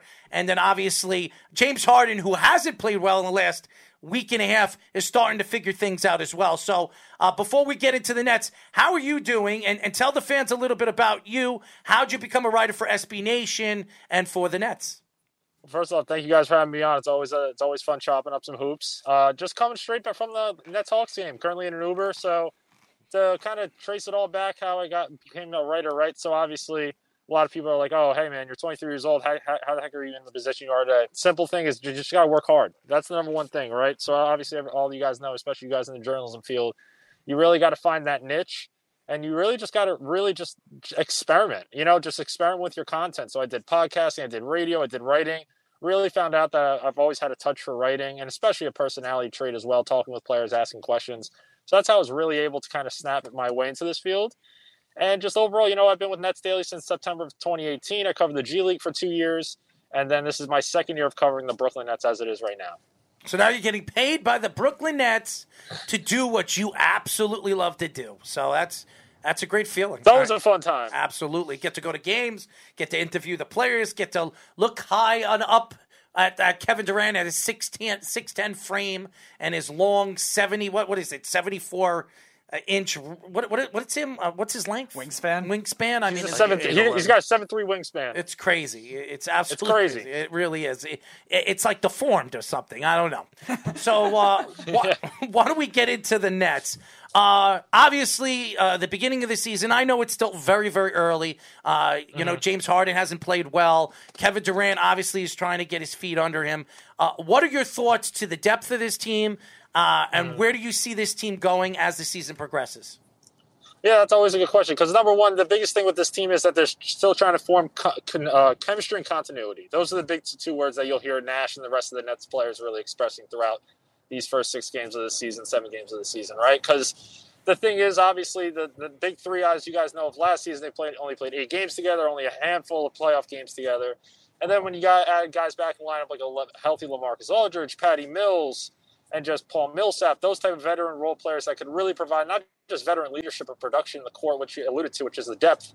They're one of those teams that are really just trying to find their legs. And obviously being an older set team in their mid-30s with a lot of their key players, you know, it's going to take them a couple games to really get their legs under them. So that's one of the big things Steve Nash has also been hitting at. Mostly, hey, you got to give us some time. So anyone that's really watched NBA basketball and covered it for a while, everyone knows that veterans usually take around 15 to 20 games to really get into game shape and get into that playing mentality. So right now they're forming chemistry. Tonight was a great step. You heard all the players from Kevin Durant, even Steve Nash even alluded to it, that they're finding that continuity on both ends of the floor, knowing where the guys are, and that they're improving, but it's a process that they can't always just complete. It's going to be a process that's going to really drag on for the remainder of the season, even into the playoffs. One of the most notable things to begin this NBA season has been this new foul rule where you can't draw the fouls as easily to get the free throws on follow-throughs for three-point shots, and the Nets being a very shooting-oriented team. James Harden, we know how much he draws fouls constantly, and oftentimes can get away with it too. Kevin Durant, the same kind of thing. So do you think that's something that's affected a lot of these shooting-type teams as a result, and how long do you think that could last into the season? Yeah, it's interesting, right? Because I feel like right now with the new foul changing rule, especially with the three-point shot, referees and players are both kind of finding their footing with it, right? It's not a perfect type of rule change that's this is what's a foul now and this is what's not. Both sides are still experimenting with the thing. We saw Harden talk about it, saying that, hey, tonight, like it's not like he said tonight, even though he had only 1 free throw, he said, hey, that's not really it's been his focus with this so far. He's kind of just focused on kind of seeing how the game flow goes. And he just wants constant communication with the referees. He wants to just see, hey, today he alluded to right after the game that, hey, like I've seen games on TVs where fouls are called differently in other games, but in our games that, hey, why is this being called this way? You know, so that's kind of been one of the major points. You know, you've seen guys, especially like Trae Young for today, when on the right wing in the third quarter, he got called. He actually drew a 3-point foul. And you see the Nets bench and really all the players on the sideline being like, what the heck was that? You know, there's not really that common ground yet. So it's going to be interesting to see how long will it take the league and the players to really find the common ground with the new rule changes. Chris, you brought up a good point about the veterans not really getting their feet wet till 15, 20 games in. So now that Brooklyn is very thin at the position, LaMarcus Aldridge took a year off, obviously, because of the heart condition he had last year. Blake Griffin goes away for times during the stretch. Brown's playing a ton of minutes with Kyrie Irving obviously not being there. That's a big thing because obviously with LaMarcus Aldridge, it's surprising how consistent he's been considering the layoff that he had, right? Because obviously he had retired abruptly due to the heart condition he had. And now he's just been automatic from the mid-range. Obviously, that's been his signature shot throughout his whole entire career. And like you alluded to with the bench pieces of Patty Mills and all these other guys, you know, like I said before, it comes down to that finding that continuity and really just knowing how to play together, knowing where the guys are in each spots, you know, because that's something that's always been a vocal point from training camp to now, especially the Nets putting a heavy emphasis on defense, gang rebounding as well. Obviously, we all know how the Nets are with rebounding. They're not a structured team when it comes to that aspect of the game. But, you know, especially kind of pinpointing on LaMarcus, a couple days ago, I even said on another podcast that he's been my biggest surprise so far this early season of the stretch of games, right? Because, like, with LaMarcus, he's been consistent on both ends of the floor, especially defense, because during those 5 games when he initially played with the Nets last year, you could tell that in the Nets switching defense, he was a little stagnant with switching his feet. Obviously, he's a slower defender and an aged superstar. But, you know, overall, he's kind of really flipped that switch. Obviously, at the end of the day, he's not the LaMarcus Aldridge that we all know of in Portland or in the early years of San Antonio. He's a 35, 36-year-old LaMarcus Aldridge. So at the end of the day, to get that kind of production from his mid-range, even adding that 3-point shot as well, and just find that continuity with James Harden, the pick and roll, and playing in drop coverage. That's just going to be huge for this team. Go ahead, finish what you were going to say, Tyler. I was just going to say, obviously, that with them being thin, do you think that they're going to have to go out and, I mean, they really can't trade because they're thin as it is, but do you think that there's a free agent that maybe that they're talking about bringing in if something goes wrong, or a guy in the G League that they can call up? Because when Claxton comes back, it'll be a huge boost. Yeah, when Claxton comes back, it's going to be a huge boost. And obviously, no one really knows what's going on with Claxton. He's been out with a non-COVID illness for the past 4 games. And last game, Steve Nash even told us that he's expected to miss the next 7 games or 7 days to 10 days. So his absence is obviously something that's going to be pending throughout the beginning of this 6-game road trip. But to answer your question on the free agents and whether they're targeting anyone, obviously it's a little too soon for that because they're still trying to figure out the pieces that they have. Personally, obviously, as we know, too, the Nets are very aggressive in the buyout market, right after the trade deadline. Obviously, we saw that with Blake Griffin, LaMarcus Aldridge. Obviously, the thing with Kyrie Irving, which I can imagine we're going to discuss and get into, that you just know that the main weakness on this team so far is like just the ball handling as well, because you can see Patty Mills has really thrived off the ball in off-the-ball situations. Same thing with Javon Carter. He brings a lot of defense, but you can't really trust him to be that secondary ball handler in the group, especially alongside Patty Mills. So I'd imagine they look into a ball handling route more than anything. But at the end of the day, the Nets have been a poor rebounding team for at least the past 3 years. So I think that they're going to remain steady with what they have. But like I said before, obviously the buyout market's a big sweepstakes. And, in the buyout market, like all of us do know that watches the NBA, the rich get richer in that category. We are talking to SB Nation Nets daily writer and reporter Chris Milholland. Now, Chris, obviously, this is Steve Nash's second year as a head coach, has really no coaching background. You talk about Marks. This is a big year for Sean Marks because last year, I believe it was their best chance of winning a title, being how everything fell the way it should have fell for them to win a title, and they fell short against Milwaukee. They wound up winning a championship. When you look at this team and you look at the pressure that's on, obviously, Sean Marks, he gave away a slew of draft picks for James Harden. And then, obviously, with Steve Nash, with the pressure that he has as a first-time coach and with the players that he has been given without Kyrie Irving, do you think that if they don't go far into the playoffs or they get knocked out early in the playoffs, that Sean Marks could be losing his job, or even Steve Nash might be looking for another position somewhere else? I don't think Sean Marks would lose his job in that situation. I feel like the Nets organization, where Sean Marks took over this Nets organization, right, when they were really just the worst team in the league. There's really no hiding around it. He went from, obviously, 24 wins to 40 wins to 44 wins. And then, obviously, Atkinson got fired, Jack Vaughn took over, and then now Steve Nash is there. And, like you said, there's no hiding from the truth. It's a huge year for Steve Nash because, obviously, especially with the loss of Mike D'Antoni, who really ran and had his fingerprints all over the offense last year. Anyone who watched Houston Rockets basketball in the 2019-20 season can see that the Nets were running the same exact schemes and everything. So now that D'Antoni's gone, Nash has more of Jordan Ott, who is the Summer League coach. He admitted that he's going to be kind of filling in as that offensive coordinator type role.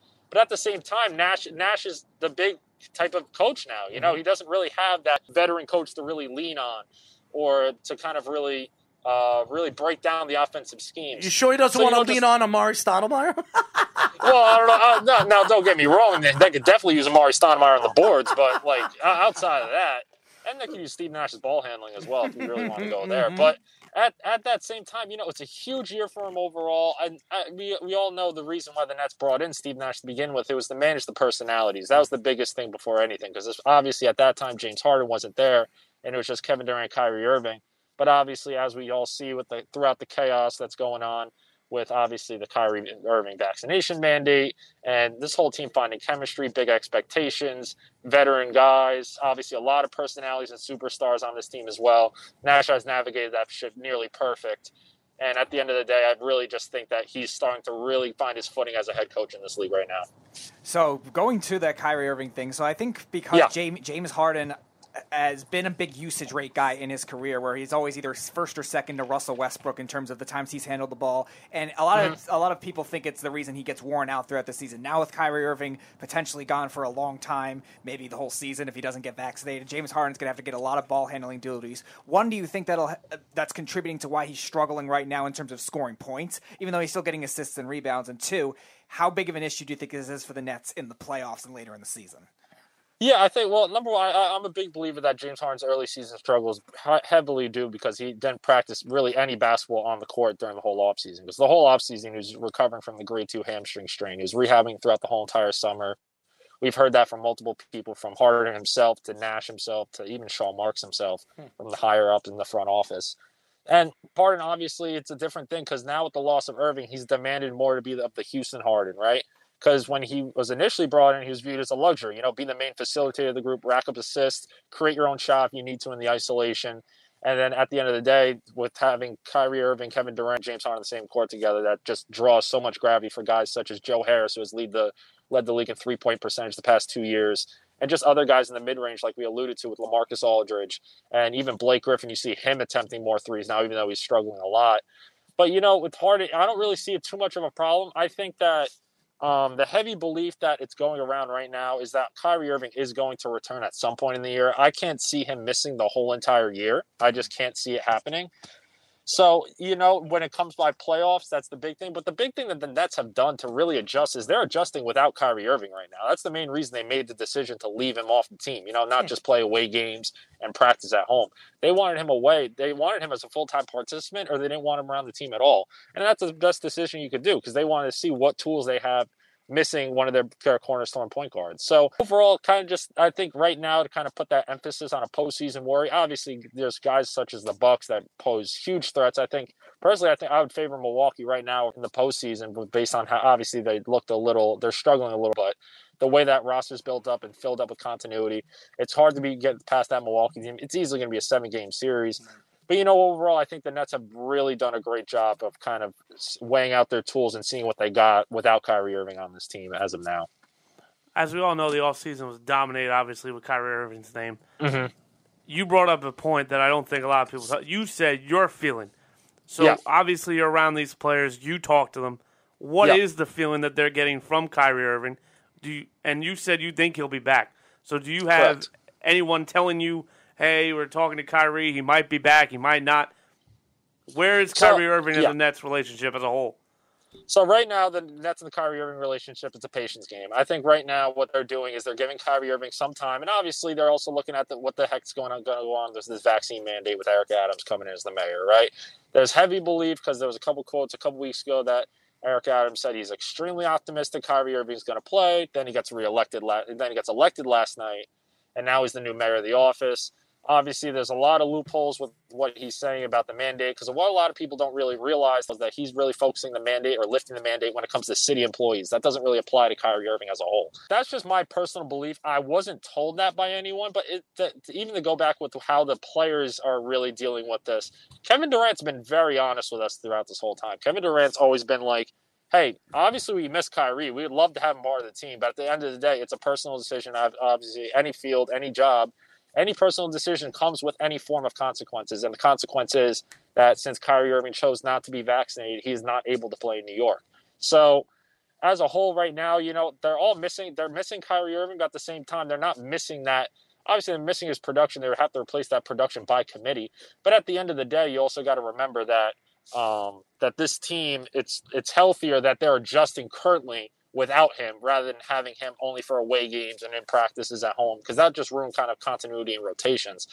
But, just overall, they're all being honest with us. I think it's a patience game. I think what the Nets are doing is they're waiting on a Kyrie to give them a decision or let them know what the process is like or what his plan is going to be for the foreseeable future. So whether that is, hey, are you going to get vaccinated? Are you going to come back? Or are you waiting on the mandate? What's going on? So that's kind of what the heavy belief is right now, that they're kind of just waiting on that. We are talking to SB Nation Nets daily writer and reporter Chris Milholland. Now, Chris, I don't even think that the Nets this offseason was the talk of the town. It was really the Knicks. Correct. And because the Knicks have really stood out this offseason, I think it's really hidden what the Brooklyn Nets quietly have done. And and you look at the Knicks, and the Knicks have started off very strong, and now slowly have not played well in the last 2 games. They're 5-3. They're tied with the Nets, and the East is going to be very close throughout the season. Do you think that this offseason has helped the Nets, being that they're not the talk of the town like they were last year, to help them slowly but surely move forward this year? Or do you think it's hurt them knowing that the Knicks have gotten better and have gotten more, have really become a more depthful team with their offense than anybody thought they were going to be this year? You know what it comes down to? I think they're both 2 different teams in 2 different ballparks. Obviously, the narrative's going to be there that the Knicks run New York. There's no question about it. Anyone that's from New York or knows anything about basketball knows that New York is always going to be a Knicks town. The Nets could win 5 championships, it's still going to be a Knicks town, right? Obviously, you could run in the winning perspective saying, okay, you know what, the Nets, hey, if they win 5 championships, obviously they brought winning back to New York. New York hasn't had a sports title since 2009, so it's been a while. But the thing is, too, at the end of the day, is that what the Knicks are doing is they're similar to what the Nets are getting done in 2018, 2019 with D'Angelo Russell, right? They're embodying a new culture. They're embodying kind of that dogfight mentality, being a scrappy team, something that kind of an underdog in the whole conference to begin with. And I guess what the correlation to the Nets' point of it is, I think at the Nets, they're chasing championships. The Knicks are more chasing kind of building a contender, right? Making it an attractive destination. Because one overlapping factor that a lot of people don't really realize is a lot of these guys that are entering the league have never seen the Knicks be a good basketball team. They've always been a pretty bad basketball team. So with that being said, obviously New York has a lot of glamour being an athlete, but a lot of people also know that playing in New York, it's a lot of heavy media pressure. There's a lot of stuff that also comes with playing in New York. It's one of those things. So at the end of the day, it's going to be interesting to see how both teams turn out. But I think as of right now, it's always fun. And obviously New York, I could speak for, I guess, the city of New York being obviously some guy that's been here my whole entire life. It's one of those things that we've never really had the Nets and Knicks be great at the same exact time. Obviously the Knicks aren't great, but they're finding a foundation. They're obviously winning here. So it ramps up their crowd as well. So is there a point with Kyrie Irving not knowing when he's going to come back? Is there a point or a circumstance in the season where you think they either have to, maybe even trade him for another swap, like another player for like Kyrie Irving for Ben Simmons type trade, or Damian Lillard or somebody else that's on the trade block? Is there a point where they might have to do that, or even just trade for a point guard with whatever draft stock and like young players they have left? What would be that point in the season and why? And like, would it be amidst other circumstances? I can't really give a point right now because the thing is, like, I feel like they're continuing to experiment right now, right? And they're obviously, like I said before, I think, 5 times already, like, they're adjusting to, like, what the current pieces they have right now. And the big thing here, too, is the Nets are listening to calls for Kyrie Irving. They're not aggressively making calls themselves, but, hey, like any team, they're going to do their due diligence here, you know? If you're calling for Kyrie Irving, at the end of the day, everyone knows the NBA is a business. And obviously Kevin Durant will have his voice, James Harden will have his voice, you know, and obviously owner and GM as well. But at the end of the day, the Nets have really embodied themselves on culture. And obviously Kyrie Irving, you could say what you want about, obviously, his off-court. But on the court, he's a generational talent, 50, 40, 90 player. In addition, he's obviously, like anyone knows, he's a Jersey kid that grew up a Nets fan. The Nets have never won a title before. So he's a player that a lot of players in this community and fan base are really attracted to as well. So at the end of the day, you know, I think looking ahead, I would say maybe that tipping point is if the mandate isn't lifted of some sort, or, you know, there's no really kind of clear other alternate path aside from Kyrie Irving saying, hey, the only way that you're going to be able to play is to get vaccinated here. I think that would be the only tipping point to this thing. But in the meantime, I think the Nets are, like I said before, they're going to take a patient approach. They're letting Kyrie Irving kind of sit with this decision for a little bit, see what's going to happen, see what his thoughts are, whether he's eventually either just going to get vaccinated, the mandate's going to lift. There's so many little moving parts to this, and like Steve Nash said, they're going to evaluate all the little details that go into this situation as it develops on through these next couple of days, months, and really throughout the whole season. I hate to bring up another Kyrie Irving question, right? Because it feels like when you bring up the Nets now, he's like the number one trigger. Well, brother, you know I'm used to them by now. Well, I'm sure you get asked them all day long. So It's been widely known now that the Nets are not giving him an extension. Yeah. Is that because they're waiting to see how Kyrie treats this vaccine thing? or do they not plan on bringing him back with Durant? Because Durant signed an extension himself. They're obviously not going to let James Harden walk out the door. That's why before I asked how their relationship is, because it doesn't make sense. Yeah, so how I can answer that one in a nutshell is mostly in regard to the extension, right, is that Kyrie Irving, he had a deadline for his extension like James Harden, right? Obviously, James Harden didn't sign the extension either. I think it was October 16th was the exact date. And now the only possible time that they could offer the extensions in the offseason, right? So that's kind of what they alluded to when they said that they're not going to offer them the extension, was mostly they weren't going to meet that deadline. So I'm not going to be the guy that's going to completely rule off an extension here, because obviously if he comes back, then they'll have it and he produces like he always does. They're going to obviously say, you know what, maybe we're going to give this guy an extension. Because obviously, as you guys know, the NBA is a player empowerment league and build on a lot of relationships. Players come to join super teams with forces with common history and common experience. Kevin Durant has made it clear that Kyrie Irving was a huge factor, if not one of the biggest factors in joining the Nets, right, from the very, very beginning. And at the same time, obviously, James Harden being there obviously helps out. James himself has even said, hey, I don't see myself leaving Brooklyn. I might not have signed the extension, but it's going to be very hard for me to leave this situation.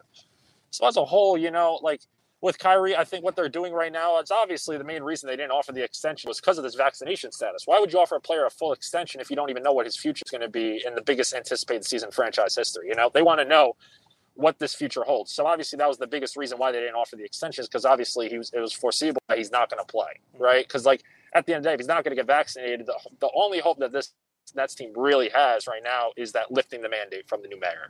And that would come as early as January.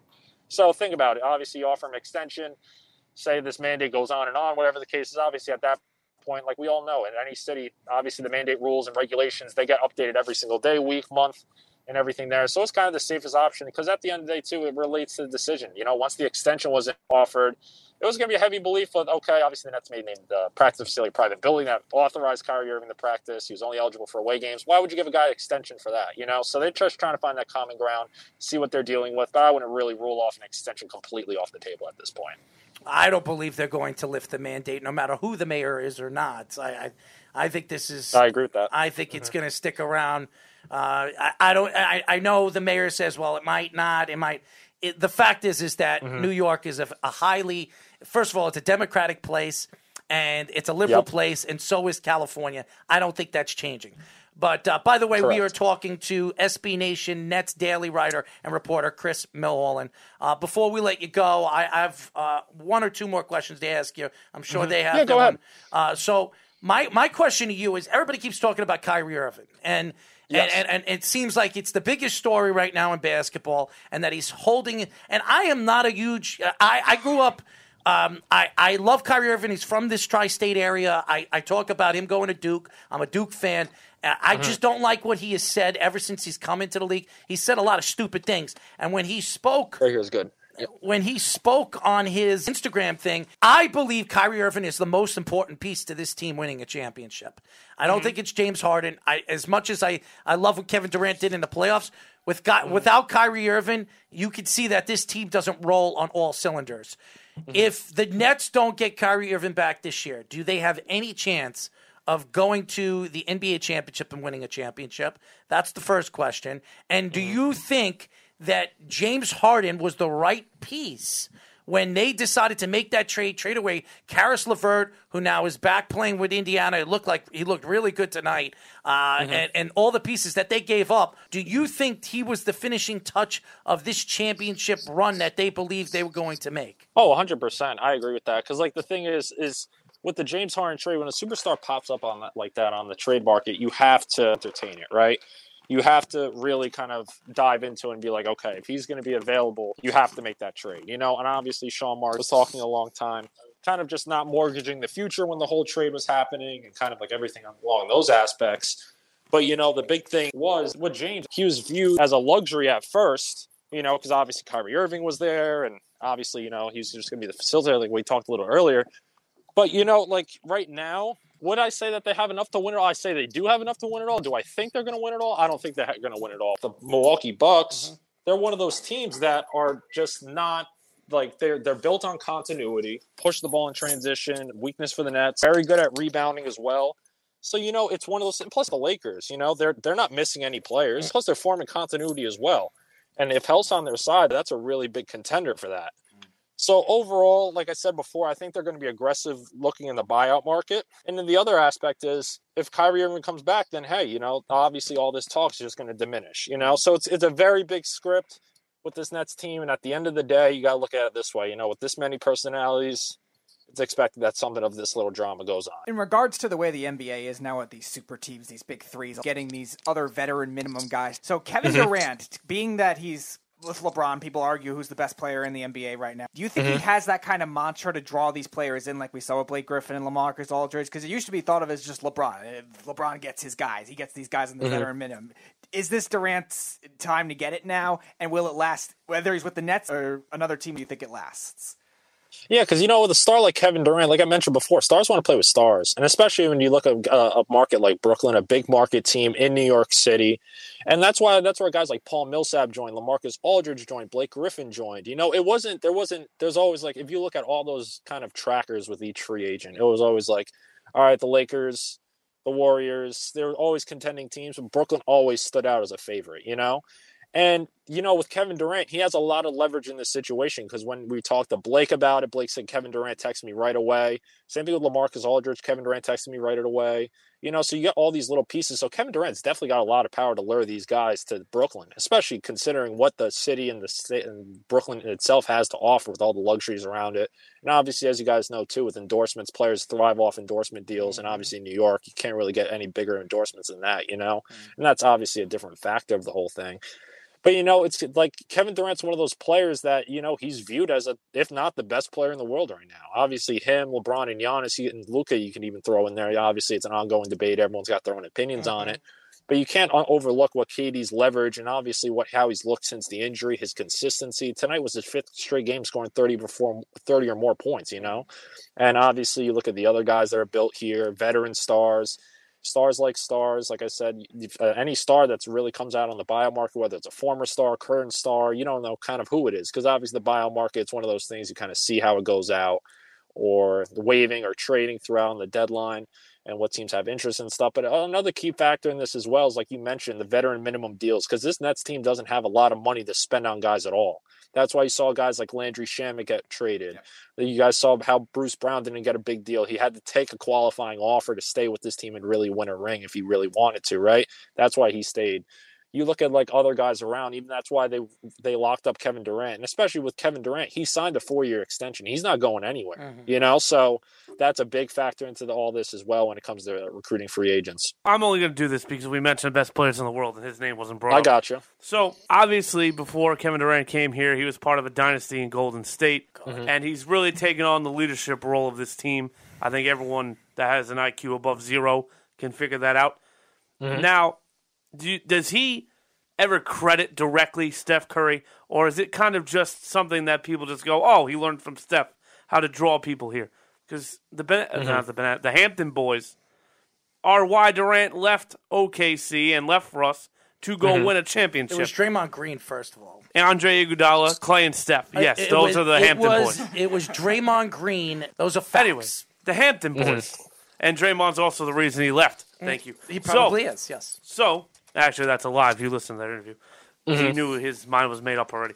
So, does he ever directly thank Steph Curry for the leadership knowledge he's learned, or is it just kind of a mere formality in the media world that Steph Curry is to get all this success?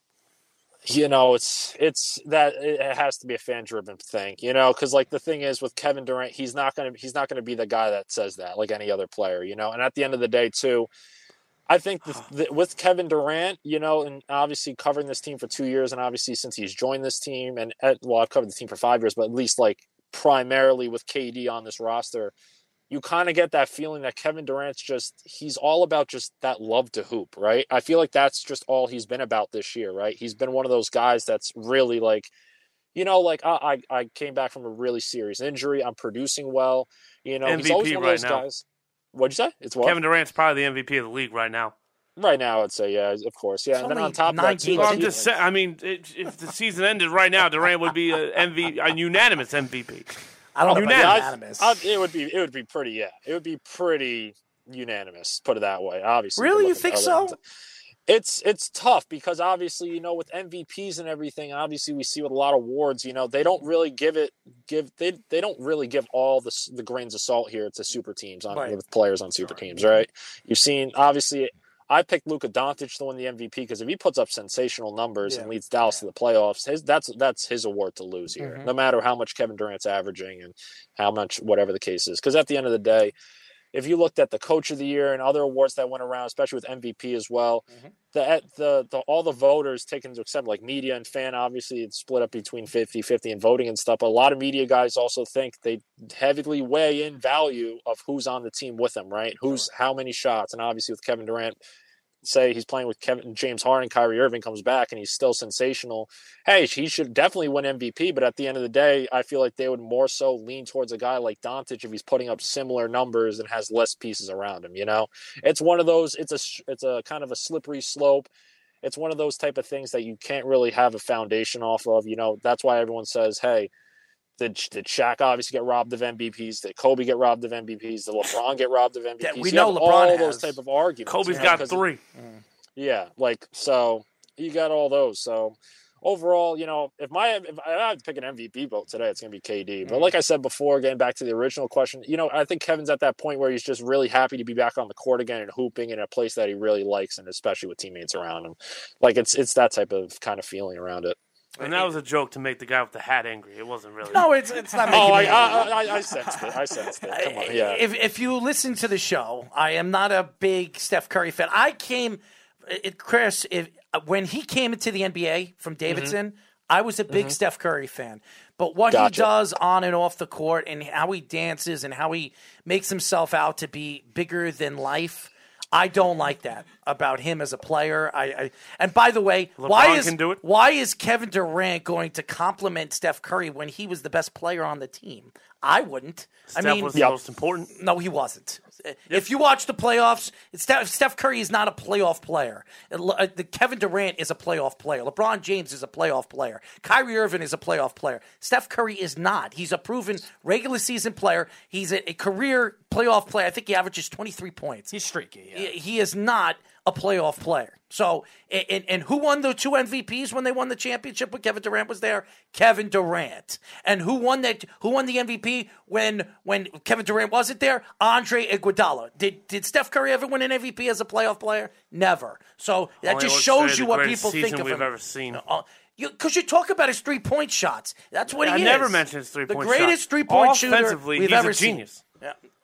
No, he's a great genius. Can't hit in the playoffs. Genius. That's why he left Steph Curry for Kyrie Irving. And how's that working? How's that working for him? Well, it's not working because Kyrie Irving right now is not playing. But I'll tell you this right now: if Kyrie Irving plays this year and he comes back, a lot of people are going to pick the Nets to win the championship because you look at Russell Westbrook, obviously Davis and LeBron.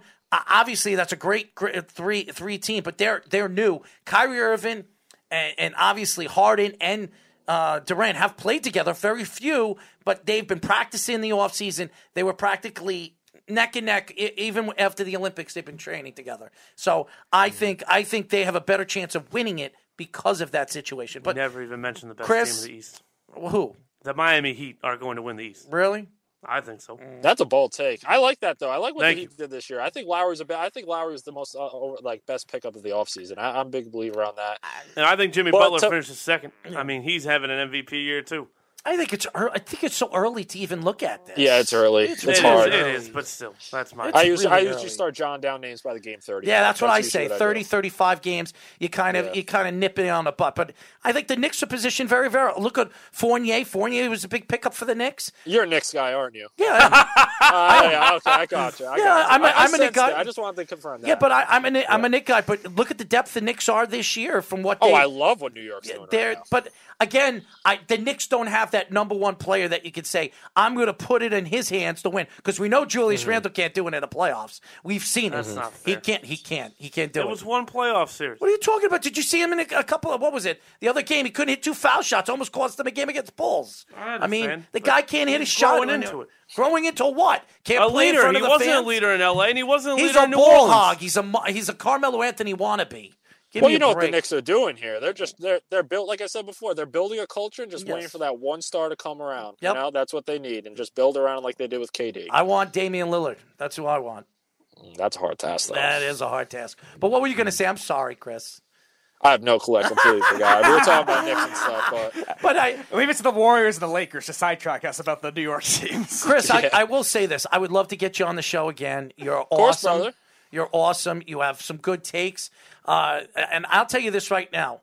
Kyrie Irving is the secret to the Nets winning a championship this year. If Kyrie Irving comes back and he gets at least 20 games under his feet to get his feet wet, I think the Nets are going to have a very, very good chance if he's healthy, because he wasn't healthy in the playoffs last year. Either was Harden, okay, and that really affected him. And by the way, they need. If they were healthy, they would have won. Absolutely, they would have won the whole thing. Yeah, it felt right for them. All they had to do was build more. They would have flew right past Phoenix. I think they would have crushed. Well, Phoenix. that's what it was. It was that winner of Milwaukee and Brooklyn. Whoever's going to win that's going to win the whole thing. Because at that point, the teams were balanced, and obviously with Phoenix, they were one of those teams that obviously they were young and built on continuity. But did they have enough to get past Milwaukee or Brooklyn? Especially a healthy Brooklyn? I don't think about that. Plus, I was going to mention that as well when you guys were going back with Kyrie Irving.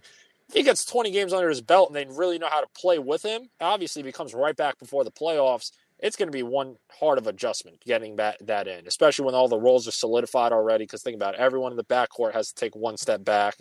And just obviously we saw what this team did with chemistry last year. We saw a lot of unselfish play. And that's probably what's going to happen when we see Kyrie Irving on the court for the first 15 games when he's back.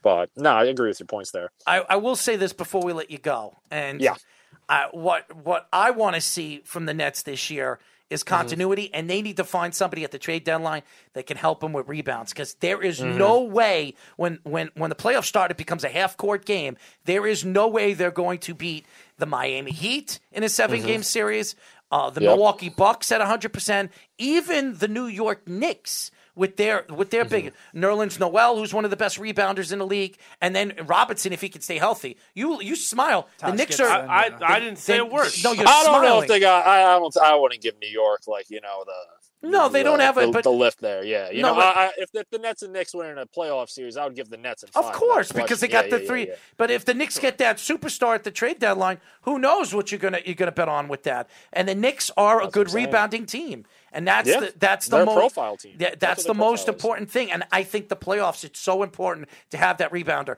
And I think the Nets need to find that guy, because they don't have that guy in that lineup right now. 100%. I agree with that. You know, it's going to be interesting to see what kind of turns out with New York, right? I think what they're going to do, I think that they'll have a quiet deadline. I think they'll probably have a couple little small moves, touch around the edges, right? And I think in the offseason, they'll really, I think the boys are going to go to work. I think that's what's going to happen. I agree with you. They have money, and that's why Randall took less money. Exactly. That's what you got to think about. They got a lot of cap space available. But the Nets are the favorites to come out of the East. They're still the favorites as long as Kyrie Irving comes back. I worry about the Nets going later into the playoffs without that rebounding guy, because they are not a good offensive rebounding team. It's a proven fact that they've had problems in that area. Especially if James Harden struggles shooting like he has in the playoffs in the past, too. Yeah, there's a lot of elements to it. Well, I'd love to get you on as the season progresses. We'll talk more Nets basketball, and I want to bring on the Knicks guy and have you both on. We have an Islander and Ranger guy coming on. Oh, okay. I'm getting into hockey a little bit. You know, I got to support my Devils. You know, I only know like one name, but it's $30 tickets. I'll probably. You didn't have access to watch the 10 games the Islanders were allowed access to the Barclays? You didn't have privilege to sit through those dumpster fires? The thing is, brother, Brooklyn's already a hard commute. I can't go to there to watch hockey. I don't blame just you. can't do it. I wouldn't watch the Islanders if you paid me to either. The infrastructure was so bad for hockey as it was. Well, I also heard that the Nets might be bringing the G League team over there to the new Islander Stadium over there at the what do they call that? The USB Arena, UBS, whatever. The Belmont thing. Yeah. UBS. Something like that. I heard that they might be bringing their G League team over there, so that'll be interesting as well. That'll be interesting. We'll see what happens. Chris, why don't you tell the fans how they can find you on social media? Yeah, sure thing. So you can find me at C Milholland SB. You know, the regular. You could look up my work at Nets Daily, netsdaily.com. I do social media for the Naismith Trophy as well, so that's the MVP of college basketball, similar to Wooden Awards. So you'll see a couple. Obviously, my name won't be on those, but those are like social media things I do out there. And just overall, a lot of my work's on Twitter. So C Milholland SB. I go to all the Nets games, report on all the Nets games, Nets home games.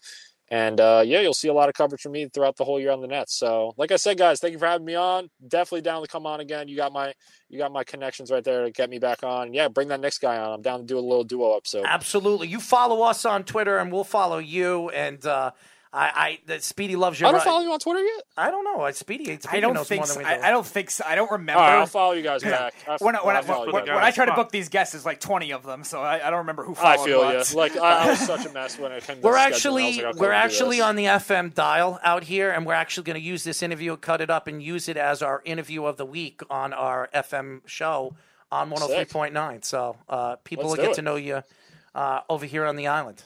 Perfect. Sounds good, guys. Well, I'm you know me. I covered the G League for 2 years out there in Uniondale, so I know that community out there. Awesome, man. Awesome. Thank you, Chris, for joining us. Of course, guys. Let me know if you guys need anything from me in the meantime.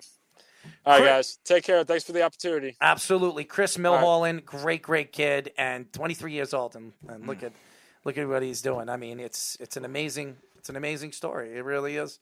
It's good. And but before we go, because we got a lot to talk about tomorrow, because we're going to have our picks. Who do we have on tomorrow? We got 2 guests tomorrow. 9:30, we got a Pro Football Focus guy. You sure they're all coming on this? Yes. It's mainly just Delvin we've just had trouble with, but everyone else seems to be coming on. 9:30 is Doug Kide. He's a Pro Football Focus reporter.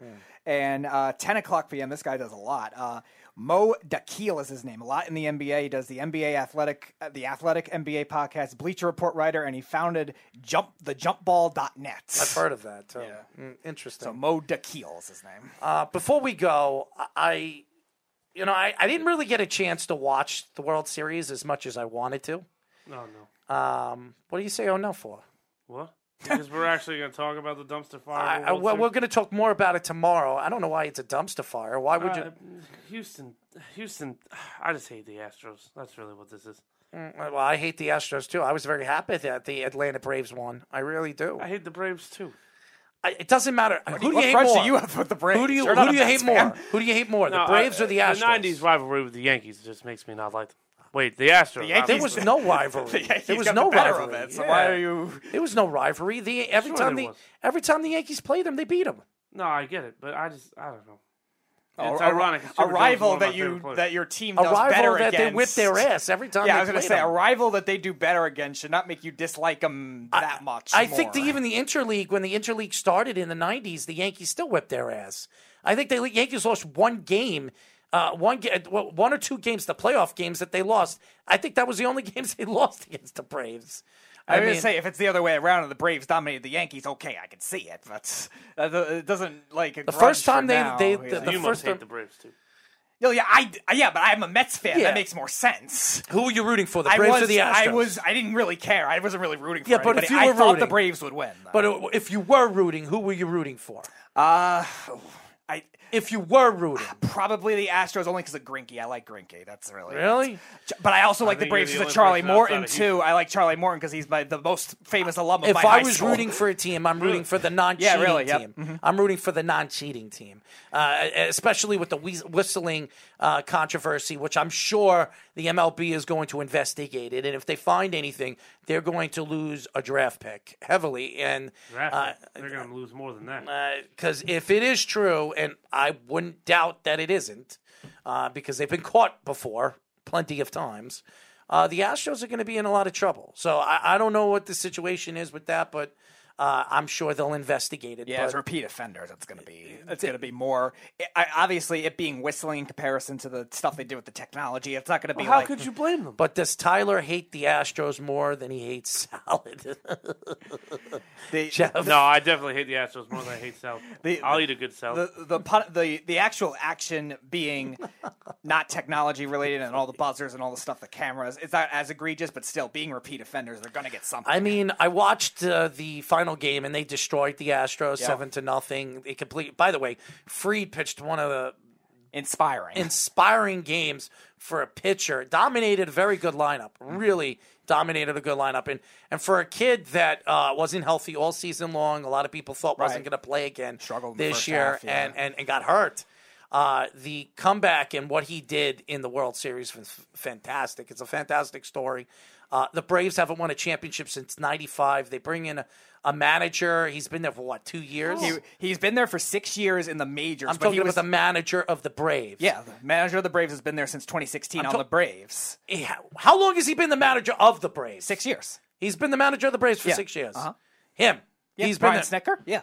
Okay, so Since 2016, when they were really bad. He was there for all of it, but he was in the minors for another 30-something years before that. I think he's been in the Braves organization in total for 45 years. The fact is that I don't know much about the Braves. I don't really dig deep about them as an organization. I love that Freeman won a championship. The kid deserves, first of all, he's been the best one of the top 2 first basemen. I would say him and Goldschmidt have been the best first basemen in all of baseball, defensively and offensively. He's a really good guy. And a lot of people say he's one of the best Samaritans for baseball. He deserves to be one of the faces of baseball. I don't think he gets a lot of credit for who he is as a player and what he really stands for as a baseball player. And I've met a lot of people that have told me, I've asked them, who's the nicest and coolest, down-to-earth baseball player you've ever interviewed? And a lot of people have told me Freeman. So Freeman, and he even said it, he'd take, being that he's a free agent this offseason, he wants to be back with the Braves. That's all he knows since 2007 when he came into the league. I do believe that he wants to be a Brave, but I don't know if the Braves are going to give him the most money that I could see a lot of teams offering him more money. I don't know, because there's a lot of teams that will be lining up for him. I could see. As long as the Braves give him something relatively competitive, he'll stay. Yeah, that's what I'm thinking. So. If a team gives him $15 million more, you don't think he's going to take that? I mean, in this day, I would. What's $15 more from what the Braves would offer him? What do you think reasonably the Braves will offer him? Though? I don't know, but because he could play another 5 years. I don't think the Braves are going to sell short and try. How to old is re-sign Freeman? him. 32. Yeah, and he's durable too, which is good. He could play another 5 years, which is good for leverage and in terms of that, because I think he's already been the best first baseman in baseball for the last 3 years. He's durable. He's clutch, as we've seen all playoffs. And that's why I think a lot of teams will line up to pay him. The question is, though, because Tyler's right. If the Braves, unless the Braves completely sell him short, I can't imagine where they have a good first baseman right now in their farm system. They have the second or third best farm system in all of baseball. Why would they give Freeman a $100 million contract when they have a first baseman, one of the best prospects? I think their first baseman prospect's a top 10 prospect right now in baseball. Why would they? Outfielder. That's their outfielder. No, I think they have a first baseman that's a top end prospect. I don't know his name, but I'll look it up. That's your job, but I'll look it up. But nevertheless, I have to give the Braves a lot of credit, because a team that was not expected, with all the injuries that they had this year, were not expected to win. Did you see that stat that they had like a 0.5% of winning the World Series on July 25th? I know. I should have bet on that. Yeah. Jeff says it's not the yearly money; it's the total. $1 million more a year is a lot over 5 years. Yeah. When it comes to, I guess, an annual contract, because I just don't think the Braves are going to sell him short, though, because he's their franchise icon. They're going to get You're a wrong. thank you contract, like Jeter got. Just like you're wrong. I'm telling you, Freeman. If somebody offers him $15 to $20 million more, they're gonna give. But in this day and age, first basemen aren't really that valuable. He is, but again, I think that's where the hometown discount comes. We'll see. I don't think he's going to take a discount. He's how many extension contracts? I don't even think he's made the money that he probably could have made. No, because he didn't really rise into that top first baseman until only probably 5 years ago. He's going to want money, and I see him making $130 million. He's going to get a 5-year deal. It's going to be he's going to make a lot of money. He was a big part of the reason why they won the championship. Huge. Absolutely huge. And so, especially from a leadership perspective too. To me, Acuna's locked up. I believe Albies is locked up. Albies and Acuna are locked up. So really, where else do you got to put this money? By the way, there are top 5 prospects right now. Or 3 of them are outfielders, and 1 pitcher, 1 catcher at the moment. They have a first baseman. Pache is the guy I mentioned. He's their best prospect. I think he was a top 10 in all of baseball at one point. and he's just had a lot of trouble hitting. He's been up and down. He's had trouble hitting, but he's supposed to be a great defensive player too. But the next three guys are all outfielders or catchers after that. And I guess a lot of the pitchers that have been fringe guys in their system, most of them come up, so they're not listed here. The guys like Kyle Wright. They got a lot of pitchers. Yeah, a ton of pitchers that they had as starter prospects that have come up at different times this season, so they might not list them some here. farm system. Man. Yeah, they do. And again, a lot of these guys have experience in both roles too, especially with the pitchers too. Between Kyle Wright, a lot of these and outfielders Toussaint. could be turned into first basemen too. I mean, they have a lot of outfielders in their farm system that are highly graded. Jesse Franklin, 2023. I mean, a lot of these guys are top end prospects. I think in the top 100 prospects, I think they have like 10. So Yeah. I mean, the Braves are they're stacked, and the Braves are going to be good for many, many years to come. Yeah, so. they have a good formula working for them between the pitching depth that they have. They are not a small market team where they have to worry about losing a lot of players too. And you could One tell of the richest owners. And you could tell with the way they did the trade deadline too. They can create new sparks from these other players too, which we've seen other good teams do. These veteran players that don't work out on other teams. That's another thing. What are they going to do with the outfield that they right, put together? exactly. I mean, next year Acuna is going to come back. They're not bringing back. Who was the MVP again? I forget his name. Soler. Soler. Are they bringing Soler back? I mean, seriously, Soler is going to be on a lot of people's list for what he did in the playoffs and what he did in the second half. A big contract coming. Rosario, he's another one. Rosario's a free agent. Yep. He was really, really good. There'll be teams lining up for him. Here's the thing: Sure. the Mets should be looking at like Rosario. I think Rosario to fill in for what's his name again? Conforto. Yeah, good riddance, Conforto. We'll take a guy who actually can hit in the big games. I mean, Rosario. He hit so well in the second half of the season. He has a good arm. He's a good defensive player. I mean, he made. I mean this with all due respect. It doesn't matter who the Mets bring in; they're the Mets. They could that's do true. the perfect move. It just won't work. I don't know. I think next year could be the Mets' year. I do. I'm I not think saying win a World Series, but I think next year could be the year for them. Maybe they got to I keep. don't care. I think the Mets are closer than the Yankees are. I Maybe it's 'cause I don't disagree. care what the Mets do. I completely disagree. The And I'm not Yankees got saying a lot that of as a gambles. Yankee. You're trusting the Mets to do a lot of little things right for that. I completely disagree. Unless the on what Yankees you're just saying. fall off badly and the Mets are just like slightly above average. That's not gonna Obviously, happen. you're a Yankee fan, and you should know the talent that the Yankees have. I mean, the Yankees. I The know Yankees the talent are. the Yankees have. The Yankees. The They have Mets a lot are of not. decisions to make. The Mets are not ahead of the Yankees. The Yankees will still be a top 5 team that could win the World Series next year. So the Mets will not be. I But think Vegas has a second. I think the Mets are. I think the Mets make 1 or 2 moves, and I'll say this again. They need to decide what they're doing with this pitching staff, and I think with their bats, they need to find somebody in the outfield that can actually hit, which they don't have. They need a manager first. So I mean, they can't depend. Well, the manager. I think they're going to So go. do the Yankees. So what does it matter? Well, I don't believe that either. But I think it's not the manager that's going to win you a game. I mean, why did the Braves win a championship? It had nothing to do with their management. Brian Snitker's It had pretty good. nothing to do with their manager. Snitker's Nothing. good though. He is good. It doesn't matter. It had nothing to do with him. It had nothing to do with It him. had something to do with it. No, it didn't. Considering they lost their top pitcher No, it for didn't. game 1, they had to be creative, and there he was. They had And nothing they lost to do their with it. best player in like May. They were hitting. That's what it was. And he doesn't teach the players they hit. They were hitting, and the Stros weren't. That's the facts. Stros. That's not the manager's.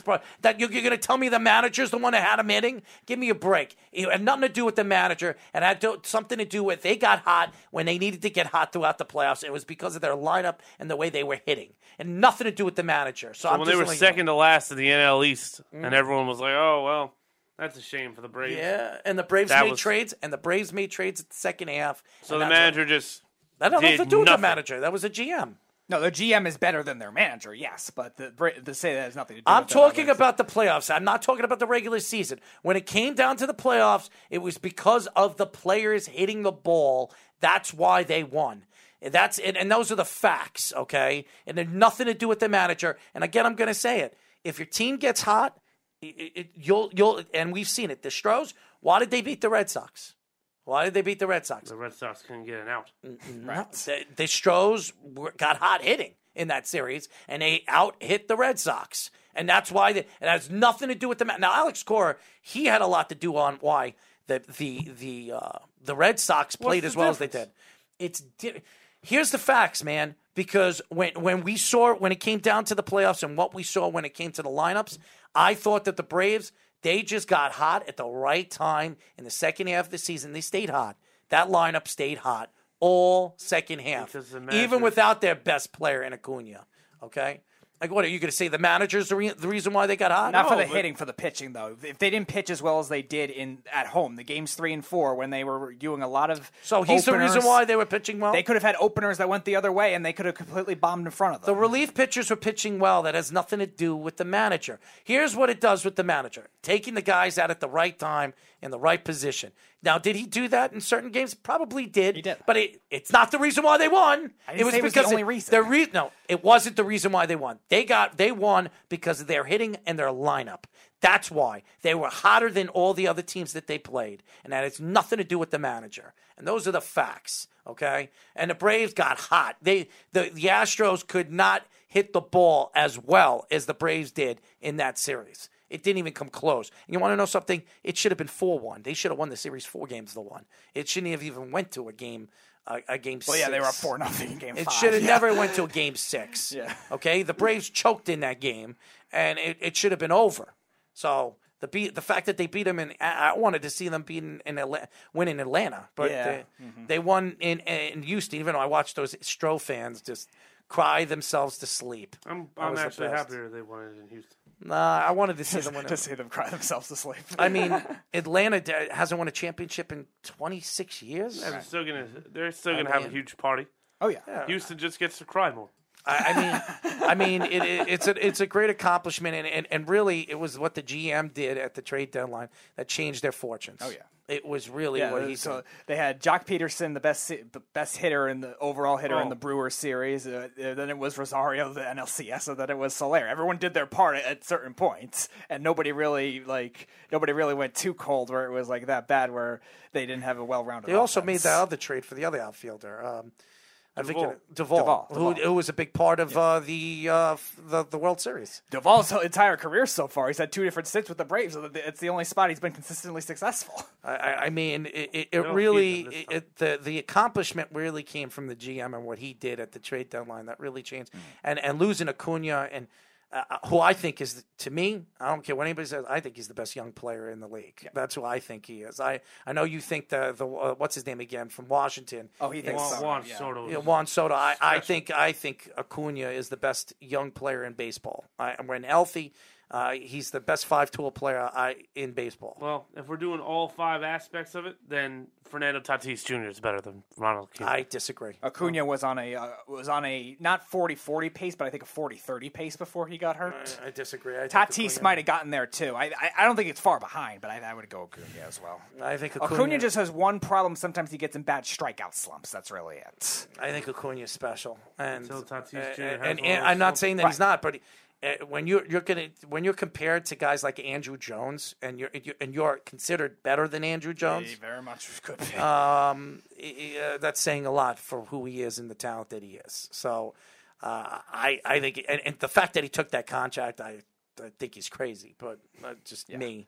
I mean, he doesn't become a free agent until he's like 28 years old. You kind of feel bad because he was kind of the one that started the trend, and now everyone's getting more. I mean, he's crazy. I mean, you're talking about he could be the best player in baseball, and he's making $10 million. 8 years 105, but all he did was avoid arbitration. Well, but that wasn't a trend at the time, so nobody was. He'll be a free agent at 28 years old. He could have been a free agent when he was 25, making friggin' $300 million.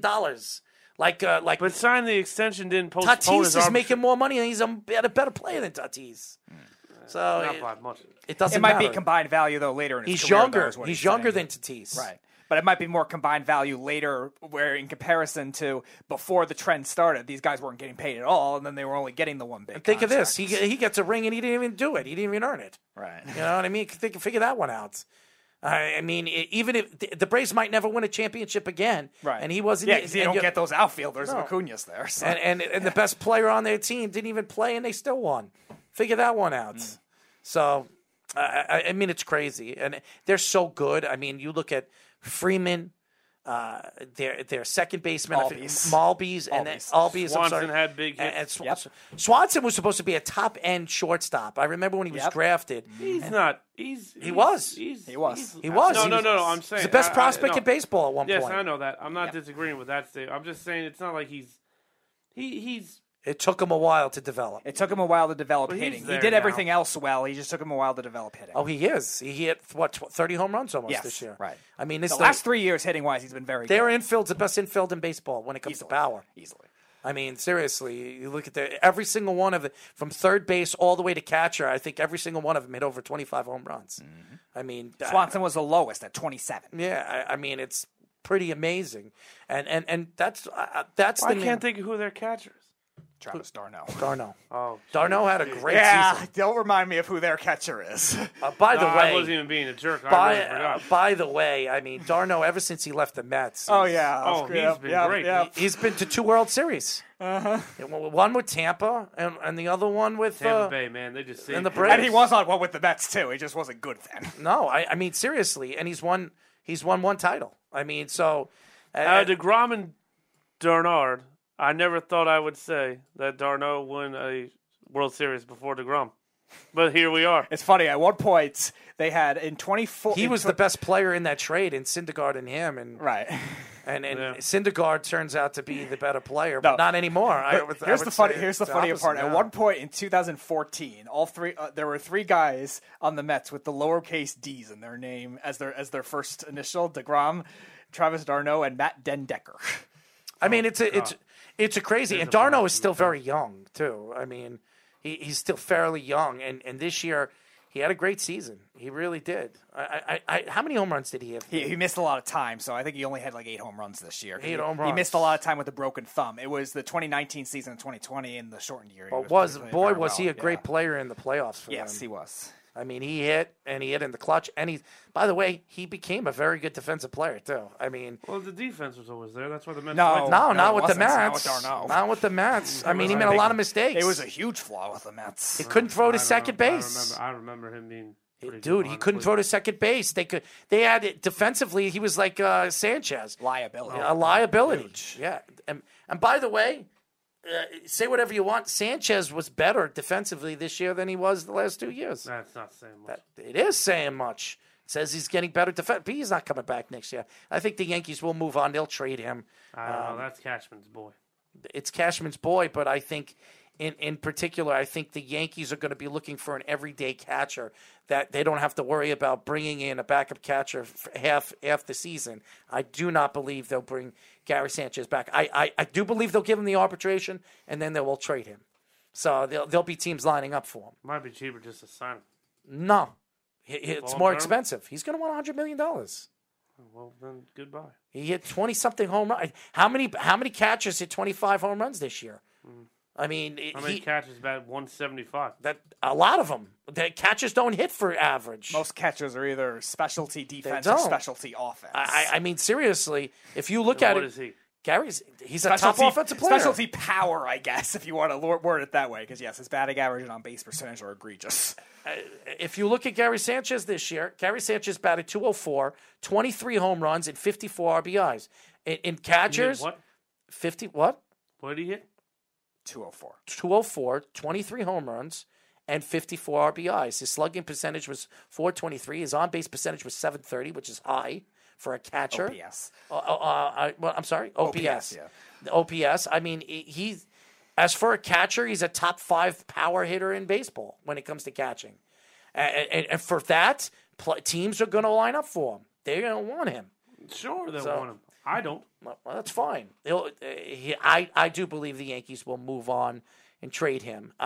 There are guys like Perez and other guys. What do you mean no? You can't bring in an everyday catcher and then have a guy that's missed considerable amount of time. Salvatore Perez played almost the whole season this year, yes, but he's been durable his whole career too. He missed 1 year because you're not going to bring in a guy that batted .273, 48 home runs, and 121 RBIs. Then you need an insurance unless the money's policy. too steep for that. But he's also 34. I mean, if you look at his numbers. No, I agree with you. If you look at his numbers, he's the best catcher available. If you look at his numbers, he should really be looked at as the MVP. I mean, seriously. Yeah, just a toughen a year with Ohtani and Vlad Jr. Like any other year, he probably would be. Honestly, you look at his numbers, besides the batting average, he had a better year than Ohtani, and he had a better year than Vladimir. I mean, I know, it just kind of sucks. It's just in that kind of year. Yeah. Though, And we know I'm a nut for defense, and boy, oh boy. I mean, he had a sensational year, helped and he will be a guy that teams will line up for, but he's not going to get paid a lot of money because he's an older player. No, because he's older. He's probably only going to get at most $18 million. Really? You think he's going to get that? I think 12 to 14. Only because he had this kind of year. Yeah, I could see a team giving it to him. 12 to 14, 3 years. That's what I think he's going to get. I think, and if I were the Yankees, that's my first go, is to bring in a catcher that that will help my pitching staff, because you don't need to go out and get a star pitcher. If you have a good catcher that can call a good game, that could change everything. And I think Salvador Perez, to me, if I was the Yankees, that'd be my go. That was my first get. What do you mean, Austin Hedges could be a backup catcher too. He's not offensively good enough to be a full-time starter. In Yankee Stadium, Salvador Perez, who pulls the ball, he's going to hit you 30 home runs, and he's going to give you, and he's a good defensive catcher. Yes. So he's the guy that if I were the Yankees this offseason, that's my first go. Go bring in a catcher. You don't need to bring in a star pitcher. If you have a catcher that could call, I'm telling you right now, a catcher can call a good game. You don't need a star pitcher to do that. You have Cole, you have Severino, you have Montgomery. You could bring in a veteran pitcher that is a very good veteran pitcher, and you don't need to spend the money. And you bring in a guy like this that could change your outlook of your whole team, especially your infield. So, and then you bring in a first baseman. That's what. Honestly, if you bring him, you bring Luke Voigt back. That's what I would do. Oh, no. What do you mean, oh, no? Why would you let the better first baseman go? Because Luke Voigt can still hit for power. He's cheaper. You could arbitrate him. You don't need to go after, and you bring in Salvador Perez.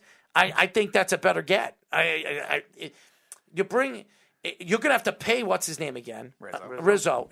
Maybe 2-year contract if it's true. I was going to say, I don't think that's that egregious. We'll see if that's what some team could give him 4 years. I heard the Red Sox are very interested in Rizzo. So, but that doesn't make sense. What do you mean?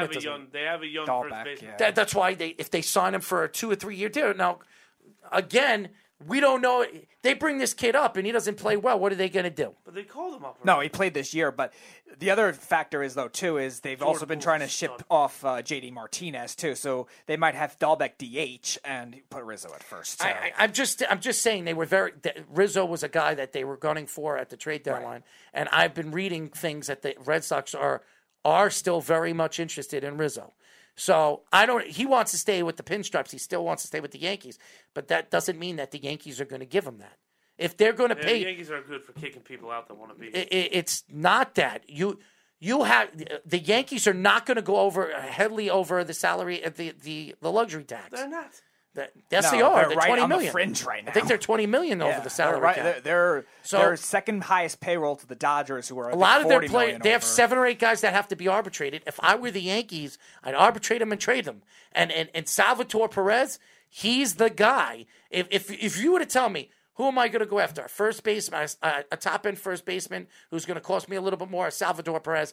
I'm going to go after a 31-year-old top-end catcher that can really help the development of your young catchers. If you bring Austin Wells up this year to be your backup, you have him sitting behind Salvador Perez, one of the best catchers in baseball, for 2 or 3 years, where then Austin Wells will be ready to take over the reins. I would do that. And then I would bring in a veteran. You got to clean up that relief pitching. That's the most important thing. Screw the starting pitching. You could bring in a veteran that could be half decent. Bring in the relief pitchers, bring me a catcher, and you'll be ready to win. That's where I think the Yankees need. I think Salvador Perez is my number one get. What are you doing? What are you making? Max Scherzer. Max Scherzer doesn't want to be in New York. Are you not reading it? Call him anyway. Good. They probably will. He doesn't want to be here. Well, you let him tell you that. You don't assume that. And I guarantee you the Yankees will make the calls. And again, I'm going to tell you, he doesn't want to be in New York. He's not going to be here. That's fine. And I'm going to tell you this again.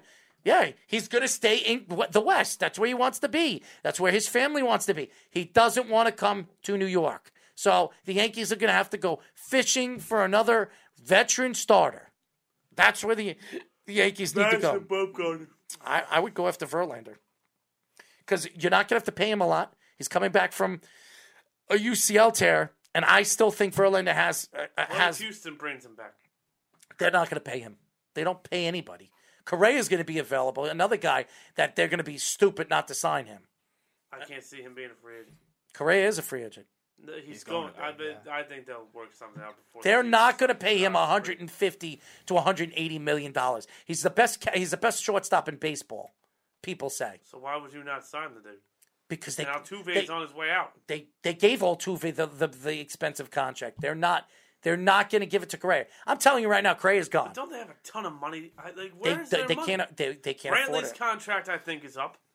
Sprinter's No, gone. Brantley signed a 2-year deal. Brantley signed a good deal already. Yeah, so he signed a fine. 2-year deal. The rest of the money is still being paid off to Greinke and Verlander, which is taking up a lot of it for why they can't get pitching. Greinke's contract isn't that much longer either. No, his has one more year, but it's big. If he retires, it's still big right now. If he retires, which a lot of people think. It's going to hinder them this year. Now, if Correa was a free agent next year, yes, this would be a lot easier for them. Now it's going to be a lot harder to do it. I still think they still might do it, but it's going to be. They're not tricky. bringing. I'm telling you right now, really tricky. Correa is not going back to them. He's going to get close to $200 million. But the only one that you really have to save money for is talent? Yordan Alvarez. Outside of Correa, How it's old just is him. Correa? How old is Carlos Correa? 28, I believe. He's same age as Lindor. He's going to make close to 200, maybe even more than that. He's just as good He's or too better. injury prone probably to make more than that. But in terms of him getting paid, he'll still get paid elsewhere. If he still likes the Astros culture enough, he might stay there. Shortstop. Oh, okay. 26 if he's home got runs, a brain, he's going to wait for Trevor Story to sign first. He has a better career batting average than Lindor. He's hit more home runs than Lindor, and he's same age. He hit 92 RBIs this year.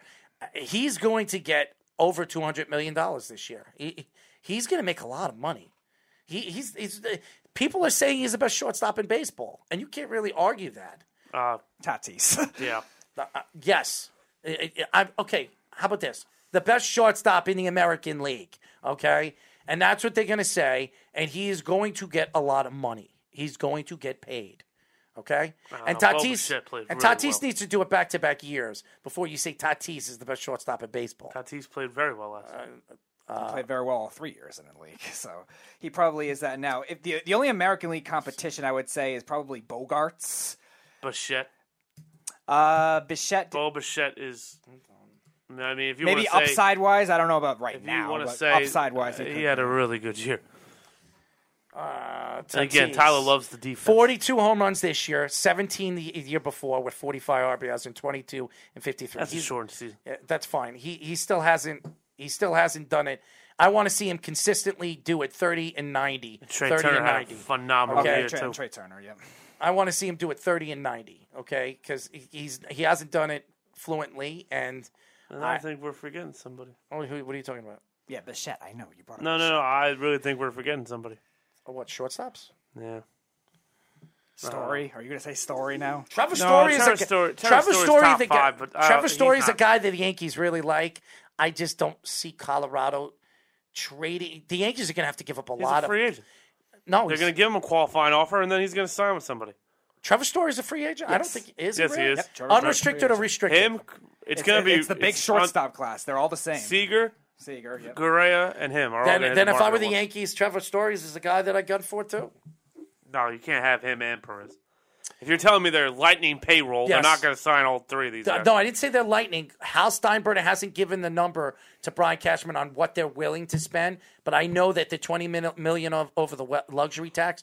And yes, they have like 8 or 9 guys that are arbitrating. I believe a lot of them are going to be gone because I think Voit, if they go after a one could hope. Voit, no, I'm telling you, Voit, they'll arbitrate him. I can't see what's his name again, the third baseman, Urshela. Even though he's cheap, the Yankees might bring him in as a bench player. I think Gio Urshela is gone. He should be. There's no way they're getting rid of Hicks because his contract is so affordable. It's long. It's affordable. Dude, it's 8 years, $10 million. No, the money's good. I just think it's long. A great contract for the Yankees. I mean, and he's still, when healthy, he's trade him for a reliever. He's a top 5 center fielder in the league. Great, so trade him for a reliever. You don't need outfield depth. They're not going to trade him. But they also don't have a pure center fielder. They're not going to trade him. You know who else you need to go? Bye, Joey Gallo. It was a pleasure to know you. Well, Joey Gallo could be trade bait for the Yankees in the offseason because the Yankees still have control of him for one more year. Bye-bye. The Yankees can move him. I mean, it could be. He's one of the first people I trade. But he's a left-handed power that they don't have in their lineup.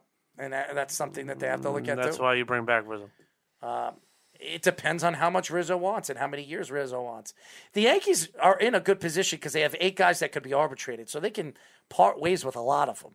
I mean, obviously, Aaron Judge is going to get arbitrated. He's going to get his money. And if I were the Yankees in the offseason, I would do everything I can to give him the contract that he wants or an affordable contract that they think he's worth.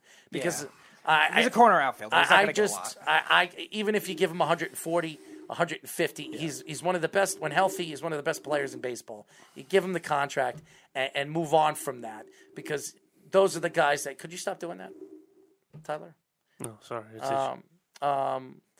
I just think that it's interesting where the Yankees could go, but I didn't know that Trevor Story is a restricted free. So he's a guy. Colorado's been so diligent to move him, but they're stupid with it. He's a guy that the Yankees really, really like. And by the way, DJ LeMayo's been talking high regards to him, and he wants him to come here to New York. I wouldn't be surprised. Tyler, you might be on this. I did read something that the Yankees. I know Brian Cashman loves Trevor Story. So, and over here in Yankee Stadium, he's a perfect fit when it comes to his power. Forget the power. He's a defensive. He's got good The only power. downside to Story you is... move Gleyber Torres to second base. The only downside to Story is on a team that strikes out a lot already. He's also a big strikeout guy, though, so... It doesn't matter. You're in a lineup that strikes out. That's why you give up Voit, who's a strikeout guy. You give up Gallo, who's a strikeout guy. You give up Hicks, who's a strikeout guy. Hicks is not a strikeout guy. He's a contact hitter. 248's a contact hitter? He's a contact hitter. He doesn't strike out a lot. So, I don't know why you hate Hicks so much. It's not that I hate Hicks. I think Hicks his contract is too much. 8 years, $10 million. I mean, $10 million a year. He's got 5 left. For an outfielder, a center fielder that has the arm, and he could be a 5-tool player. He can steal bases. He can hit for home runs and power. He's a righty and a lefty. First of all, he that's hits both. all pre-injury. His injury for what he does is not good. Yes, but he's got one of the best arms in baseball. He could steal. He hits on both sides, right and lefty. He hits for power. Hicks is a steal. I mean, and to me, I would wait until the last 3 years of his contract, then trade him. You still could get a lot for him because Hicks. You can't find center fielders that could do all that for $10 million. How many center fielders in the league, top 5, between the top 10, that make $10 million a year? Okay, when you put it that way, fine. Maybe he's a steal. I don't know if he's a top 10 center fielder, but hey. He is. But it's a good value no matter where it is, at least for the money per year. Now, the when length healthy, is a little concerning with the injuries. But when he got this contract, he was considered a top 5 center fielder in the league.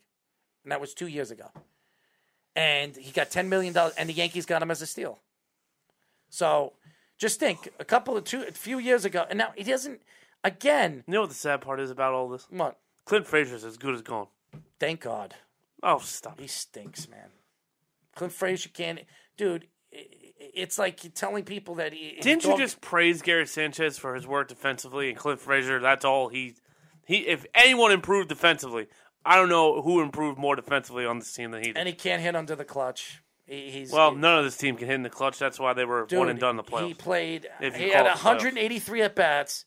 He batted 186, okay? And Sanchez hit who? Sanchez hit 204, and he hit 23 home runs, okay, as a catcher. You keep saying that, but Clint Frazier is a better outfielder than By the way, his WAR is negative 1.4. He had a bad year, yes. Bad year? Negative 1.4? He had a bad year. That's a horrible year. Also, though, his career WAR is 0.2. During the COVID season, he was a lightning in a bottle. Dude, he has a 0.2 WAR, okay, in his career. He hasn't put it together yet, and that's a shame. But I don't want to give up on the kid. He needs to be traded. You're not going to get much for him, but He'll be part of another deal. He'll go somewhere else and he'll play better. I just don't think he's a Yankee. He's going to go somewhere else Good, and he's not a Yankee. be the prospect that That's he's fine. supposed to be. He'd go to Cincinnati. And then people like you are going to be like, I wish we could have kept him. No, I wouldn't, He'll go because back to he doesn't belong in New York. He can't play in New York. Can't stand the credit. Can't stand He'll go the back to fans. Cleveland and then strive with Ahmed Rosario. I'm just telling you the truth, Tyler. You like these guys, and these guys don't produce. They don't. And then you hate the guys that do produce. Who do I hate that produces? You don't like Hicks. Aaron Hicks is a way better player than Clint Frazier. Right, but he's also older, and I would rather shave the salary How to old get is, a pitcher. How old is than Clint Frazier? How old is Clint Frazier? 25. 6 now. 26? And what's he making? Maybe $2 million. Let me see. Clint Frazier's 27. Okay, Aaron Hicks is 31. Going to be 32. Is he that much older? And he's a much better player.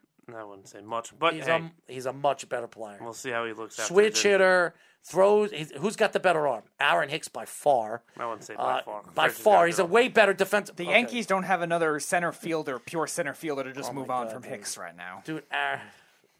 Dude, Hicks is a great defensive player. So he's a great. So Gardner's gone, obviously. Right? Oh, thank God. He's going to retire. He's done. Thank God. I mean, Urshela's gone. Old man, with Gardner, I like Brett, but he's got to go. They brought him back as a statesman. That's it. Yeah, well, thank God he's gone. I mean, and I'll tell you this right now. Cole is going to have a lot of pressure on him this year, because if he doesn't produce, I think the Yankees, even with because they're stuck with him. They're stuck with him. He's young. They can move on from that contract. Absolutely. They'll be if they trade Garrett Cole. You know what you're doing? Dude, I'm not. You're tearing the whole house down. Dude, I'm not trading anything. Oh. Garrett Cole has got to produce this coming year in the playoffs for the Yankees. He's going to be top 3 in Cy Young voting. So he was this year. But in the playoffs, he just didn't show up. He was top 3 again this year, but he didn't show up in the playoffs. And his second half of the season, the last 2 months, he was horrible. I think he was 0-5 in the last 2 months. Wasn't good. And his ERA was like 5. Mm-hmm. So he needs to. Where have we seen that before? What are you talking about? Luis Severino had the same pattern. Well, Luis Severino, and I think this is a very big year for Luis, because Luis, I think, has one more year left on that extension that the Yankees gave him before his shoulder surgery and his elbow surgery. So this is an important year for Luis Severino too, yeah. and I think he's going to be very, very important to that staff too. So, please don't bring Corey Kluber back. Whoever's listening, please, for the love of God, I don't think they are. I think they'll bring in another veteran. I don't know who it will be, but they'll bring in a veteran. What's his name again from the Mets is going to be available. Syndergaard? No. I would bring Syndergaard in a heartbeat. I don't think absolutely not. I would bring him in. You want to talk about somebody that can't pitch in New York? My God. I think he'd pitch in New York. Then why don't you sign Matt Harvey while you're at it? Syndergaard is good stuff. He just doesn't know how to use it. Well, he couldn't stay healthy. Syndergaard's got and he's a jackass. You got Stroman, you got Taijuan Walker also available too. So judge that accordingly. But Stroman's going to want a good amount of money. I'd go after the Philly guy that could be available, because I think he needs to be cleaned up. Yeah, I think he needs to be cleaned up. I don't know, man, because I've been hearing things that Philadelphia is willing to trade Nola. He didn't have a great season. He's been really streaky throughout his career. Yeah, I think Nola would be somebody that the Yankees maybe can get a steal. But no, because I like Talion. I think the Italian's going to be on the team. No, I know, but no. What I'm saying is he's not expensive. I get it. So you got him at 3. No, Montgomery's 3. No, Montgomery, I think is 2. I think Severino, Severino's 2. Everybody, it's Cole, Severino, Montgomery. I'm not rushing Severino to a 2, but he is. He's going to be the talent-wise, he might get there, but to start the year, I'm not pushing him that way. Well, hold on one second. He's going to have the whole off season. He'll be able to spring training. I think he's going to be the 2. I really do. I think it's him, unless they bring somebody in that is worthy enough to be the 2, like a Verlander. Who you keep bringing Verlander? You could get Verlander on a cheap coming back from a UCL tear. I don't know why you don't like him. He pitches well in New York. He's UCL tear. Didn't he say something stupid about Yankee fans? No. He said something. I don't remember. I don't remember anything. I could have sworn he said something slick. Who cares what he says? You put him in that. You put him in that rotation with him and Cole. And by the way, they played in the same rotation in Houston. I think it would. I think it would make their pitching didn't cheat; it was their hitting. I think Verlander could be definitely a guy that I'd look at where you don't have to pay him. What are you going to pay him? $5 million? No, he's going to want 8 to 10. Dude, he's 38 years old. He's not going to get 8. He's 38 or 39 years old. He's going to get $5 million, $6 million, a veteran, like a baseball veteran's minimal. And I'll tell you this right now: why wouldn't he come play in New York? Him and Cole are very close. They have a very good relationship, and I think, honestly, I think you could get him on the cheap. Bring him over there. I would take a run for him than anybody else. I mean, because think about it. Well, he shouldn't be the only one. They'll compilate a bunch of other. They'll reach out to a bunch of veterans. But I think Verlander. They need like 3 of them. I think Verlander would definitely come here in New York. Definitely, he pitches very well in Yankee Stadium. They bring back Andrew Heaney. No. Yeah, they'll bring back Andrew Heaney and be like, "Look, we found our guy." They'll put him in the bullpen if they do that. But I think the Yankees will. They're going to go for something along those lines when it comes to pitching. They're not going to want to pay. They need a different identity. They need depth, like you see. The relief pitching. I see versatile the guys that could be both swing guys. That's where I think the Yankees are going to go. They're going to go relief. Kimbrel needs to be a phone call. I think they'll reach out to Kimbrel, but Kimbrel's going to want to Corey Knebel needs to be a phone call. Keep in mind, though, Kimbrel, it's a lot when of money. He's not a pure closer, Knebel's not it's not the same. Knebel's not going to be a lot of money. No, I said Kimbrel. Kimbrel's going to be a good amount of money because he's going to want to get paid as a closer. But if the Yankees aren't going to use him as a closer, he doesn't contribute a lot of value. Well, I heard that. I think the Yankees, if Chapman comes back next year, if they don't let him go or trade him, because he still has one more year left on his contract. Next year is his last year. I could see the Yankees trading him or moving him to the 8th inning. He is not going to be the closer next year. He will not. They're going to bring in somebody that's going to close. Britton's gone. I think they'll trade him. I think because Britton has one more year left on his contract. Yeah, 3 years. 3 years, 13. Him and Adam Ottavino, man, they can't bring in. They'll trade.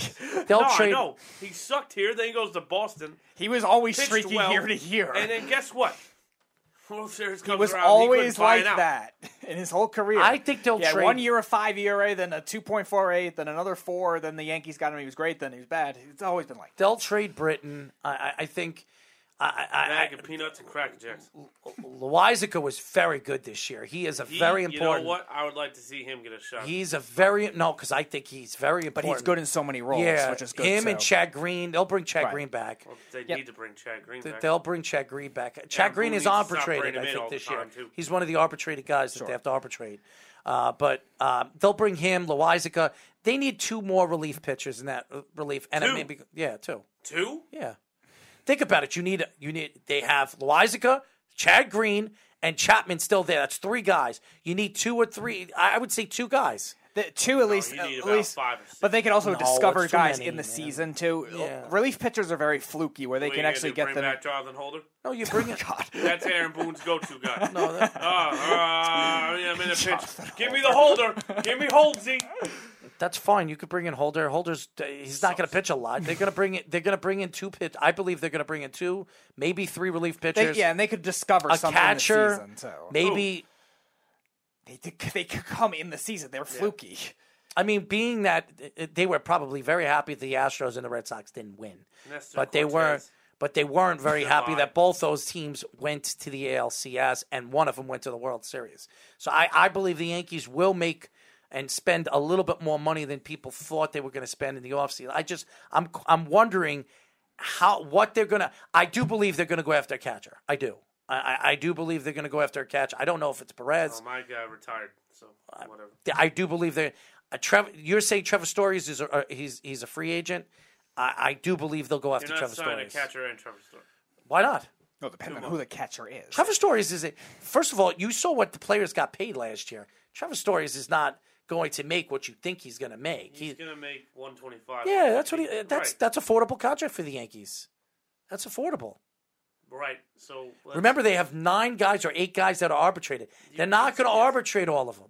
You have to. Why? You can't trade a guy that's not under contract. What are you talking about? So they don't. They arbitrate him first. They'll arbitrate him first, and they'll trade him, but they're not going to arbitrate all of them. They don't have to. The arbitration hearings happen before the spring training. Yeah, they don't have to arbitrate all of them. They can arbitrate them. He'll get that set base value, and then they could trade him They're not throughout the going to make spring a training Do you know how many process. people are going to be interested in Luke Voigt? I mean, there's a lot of teams that'll be interested in Luke Voigt. He's a Cardinal. What do you mean he's a Cardinal? He'll end up with the Cardinals somehow.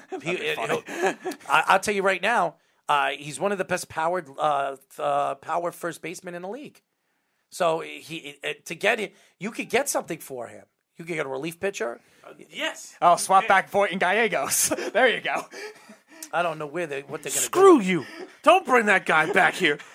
Don't bring him He back. pitched well last year. Yeah, not here. He can't pitch in. You want to know guys that can't play in New York? He can't play in New York. You know who I want? I I don't Hader. think the Cardinals are getting rid of him. He I think pitched well for them. I think this is the offseason. You see Hader get traded. No. Yes. Why would you? Yes. Hader's going to be expensive. What do you mean? He's going to be expensive. When you have to extend his contract, he's going to be I don't expensive. think they're trading him now. Nah, I think so. He's expensive. There's no better time. You So want high. to go after Hader? You're gonna have to pay him a lot of money. Like I'm talking about 15, 16 million. 2-3 years down the road, okay? What do you mean? 1 year? The Brewers are not trading him I think right it's now. 1 They year. had a nice season, and he's the best, they will. most versatile relief pitcher. Well, then I want the Brewer. If they go after Hader, they're not going to go after all these relief pitchers. They're going to go after him, and that's you it. can get Hader and bring in Knuble and Daniel Hudson and who else off the top of my head? I think knowing the Probably Yankees, good enough because Hader could serve remember so many roles. knowing the Yankees, they still have good pitchers in their farm system that could be relief pitchers. So the Yankees are not going to go after. Albert Abreu. No, they have a lot. They have a New lot. guys can be discovered. It's a fluky position. If in you the look relief at the pitcher. Yankees prospects, Clark they're Schmidt, Brady Coker, Brady Kogner. they have a good prospect that tore it last year. I think it tore his ACL or UCL, and that's why he didn't get called up this year. I'm trying to find the Yankees prospects. I know they have. Yeah, they have a lot of those younger AA, single A type pitchers that are pretty. I'm thinking that have Debbie the Garcia. upside. Right. Okay. Debbie Clark Schmidt's the guy. Yeah, I just said said that. that. Mark. Clark Debbie Schmidt. Garcia, Yeah. Clark Schmidt, Urshela, and Voigt for Hader is more than fair. More than fair. Interesting. I forgot. Oh, you want Gary They're not Sanchez too? Go ahead. Hold on one second. And Aaron Boone? They're not Go going to ahead. go after Trevor. They're I'm not gonna go after Aaron. They're not going to go after. Damn straight they're not going to go after him. They're not going to go after Trevor Story because I keep forgetting Anthony Volpe, who they really love. So I Trevor Story is a good. Trevor Story. Makes yeah, a lot but of sense. they believe that this kid Anthony Volpe is going to be. Why would they go after Trevor Story when they know that this kid is the future and he could be called up either this year or in the middle of the next He's year? 19 years old. Because and Trevor Story, they already you're say a he's win now team. dude. They already say that he's ready. You know they listen. So then, by your logic, they say Austin Wells is ready, so you don't need a catcher. No. They believe What this. time is it? Dude, they believe he's ready, dude. I'm ready too. You're ready to play baseball for the New York Yankees. Well, I've been ready since I was like 5 for that. Have but fun getting managed Dude, by Aaron Volpe Boone. is the best tool player. Best tool player. Call my the agent. Don't listen, call me directly. Listen to this. The best tool players is 5 tools when it comes to hitting. Best hitter average, Anthony Volpe in their prospects. Best power hitter, Anthony Volpe. Best strikeout zone discipline, Anthony Volpe. Fastest base runner, Anthony Volpe. Best athlete, Anthony Volpe. He's going to be the guy, man. They're going to bring him We're up. going to hear Anthony Volpe's name every Yankee conversation until spring training. And by the way, Jason Dominguez lost his spot. The other catcher the other shortstop that they drafted before, Yeah, the Wake Forest kid. they're saying that he's the second best prospect the Yankees have. And Well, you don't need both of them, No, so I- trade the kid from Wake Forest. I understand that, but you're not going to just trade him for anything. He's a big top prospect. Why would you trade Josh him? Hader. You're going to trade Josh Hader. a top end prospect. The Brewers just won the division. A I don't think they're gonna top-end trade shortstop him now, for and if Josh they do, It's Hader. going What to are you, be. It's going nuts? to be a. Because you're not giving up pretty big your haul. best shortstop. You're giving up the second You don't best trade. guy. You don't But trade. it's going to your- up the haul. Why for would you Hader. trade your second best prospect for Josh Hader, who's 30 years old? I'm not doing. Hader's not 30 years Yes, old. he is. No way. Josh Hader's 30 years He's old. 27, 28 years old. Go up to his age, Josh There's Hader. no way Josh Hader is 30. No chance. Because when he got called up, he was 24. How old was that? 27. Yeah. Yeah, he's 27. He's going to Again, be 28 the next He's year. got Brewers 10 are- years left. The Brewers are going to steepen the price for it, though, so it's going to be very hard. Well, Volpe is what? Where's he ranked in the pipeline of Major League Baseball? Number 13, number 12. They're not trading So the second best guy's got to be in the 30s or 50s, right? For the Yankees, probably not. No, for the Yankees, he's second. No. I mean, for you're judging the entire prospect ranking. Probably Dominguez 50. is probably in the top 50, but being that he's he younger. passed Dominguez. No, he passed Dominguez. No. I'm not talking about Volpe. I'm talking about Dominguez. No, their second shortstop just passed Dominguez. He's the second best prospect. Okay, so he's probably fringe 50 something. All right. Okay. That's a big So you want to piece trade of all? the hole. You're going to trade all three of them because that's probably what the Brewers are All going to three ask of for. who? Volpe. The and- prospects. They're not. You're crazy. no, The Brewers are not asking for that.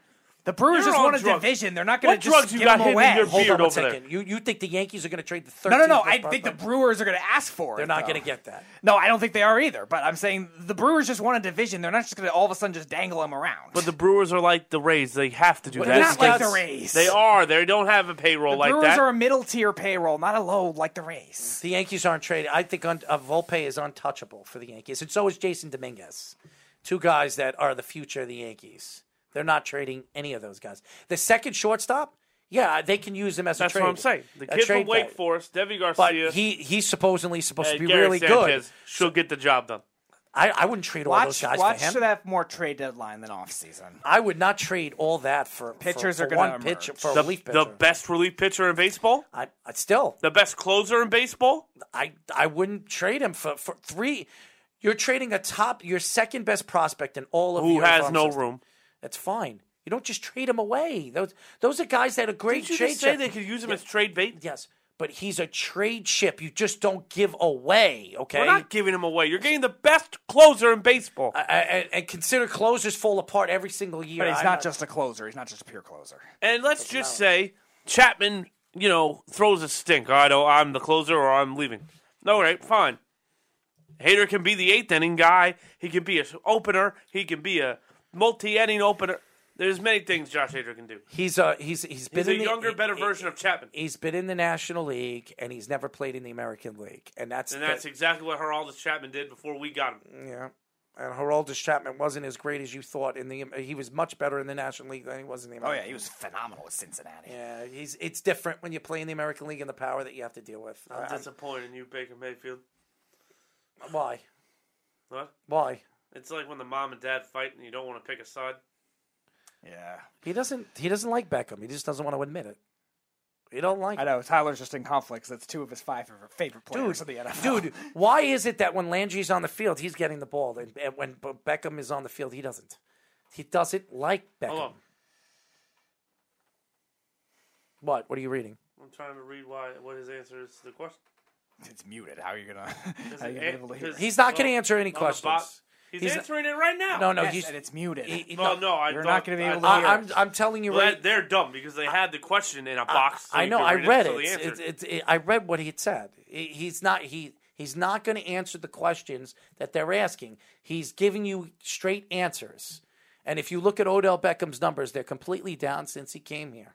So, 7 touchdowns in 3 seasons to 5 seasons of 44 with the Giants. When he gets cut tomorrow morning, and he signs with a good team, he should go to Green Bay. he goes and he doubles his numbers. I don't want to hear anyone say another If word. he goes to Green Bay, he will. Because I think he'll be a great, shiny little tool that Aaron Rodgers could use. I'm telling you. Aaron Rodgers ain't going to like Odell Beckham Jr. I think he will. I think he Aaron will. Rodgers don't like nobody. I think he will. Aaron Rodgers likes Aaron Rodgers. Because if Aaron Rodgers gets... First of all, every quarterback is cocky. I don't know what you're talking about. Aaron Rodgers is a dick. That's fine. So are half all the quarterbacks in the league. Tom Brady's a low boy. What makes you... First of all, what makes you think that Aaron Rodgers is a dick? Do you know that? Have you met him? If Seriously. your family doesn't like you, there's a problem. He's fine with his family. It was his girlfriend. Now. It was his girlfriend. He's almost 40 years old. I hope you make amends with your family. Dude, he's fine with his family. I don't know what you're talking about. Do you know the story? Henry Ruggs can't even stand. Yeah, he hurt himself. Well, Hurt his foot. I think it was his foot. It Derek sucks. Carr, lovable guy. I like Derek Carr. I like Derek Carr too. Comes from a good lineage of quarterbacks. Just from the Carr remember. family. Just remember. You know nothing. You know nothing about Aaron Rodgers, and you throw him under the bus like he's some terrible person. You really don't know. He needs somebody He's a else to dick. shift to after Lamar Jackson. I don't know. I never disliked Lamar Jackson as a person. I just doubt his ability to win games with his arm. Yeah, well, I don't know what makes you think that Aaron Rodgers is such a bad guy. That's all I'm saying.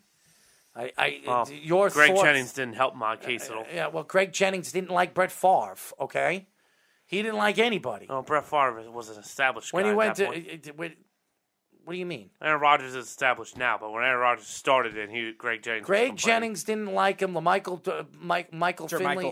Finley didn't like him. And you know where they all went after that? Nowhere. Well, Jermichael Finley was always hurt. That was the bigger reason for him. Okay? Greg Jennings was a 2-season Devontae wonder. Adams loves him. Jordan Nelson loves him. Cobb loves him.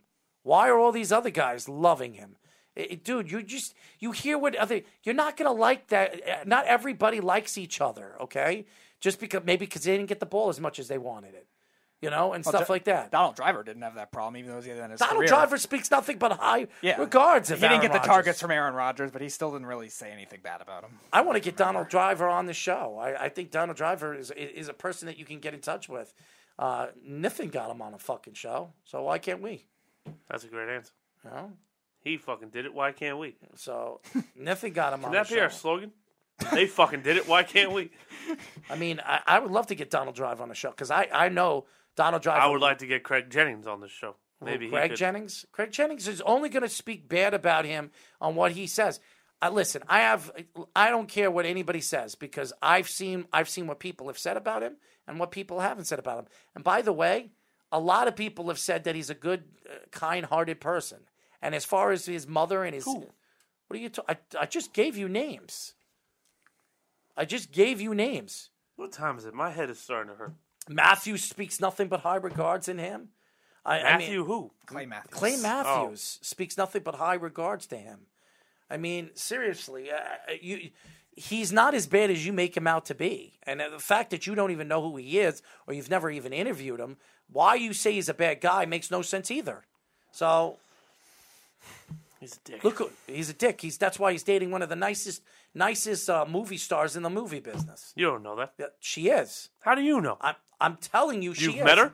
I never met her personally, but I've read what people say about her. She's one of the kindest people in the movie business. I hope so. And I've met a lot of movie stars. Yes, I never met her, but I didn't say you haven't met anybody. But I said her. I've met people that have been, I've worked with her. So, listen. Dead clock is right twice a day. Listen, what you hear about people, yes, you're going to hear. Dude, I've heard things about people said about Tom Brady.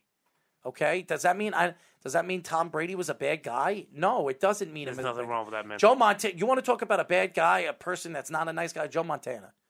I've read and I've heard enough things about Joe Montana. You want to talk about a bastard? Oh, that's him. Also, Brett Favre, not a nice person. Damn, that's heartbreaking because Brett Favre seems like a lovable guy. Mm-hmm. You want to talk about a mean person? Look what he did to Aaron Rodgers for 3 years. And he was right about that. Really? It's not my job to teach you. It's your job to learn. Okay. He's right. Does Aaron Rodgers do that to Jordan Love? I have no idea how Aaron Rodgers He treats doesn't. Jordan Love. When Zach Wilson went to the Green Bay Packers, here we go. When he went to the camp, he did nothing but stand there and help him out and try to teach him coverage and everything like that.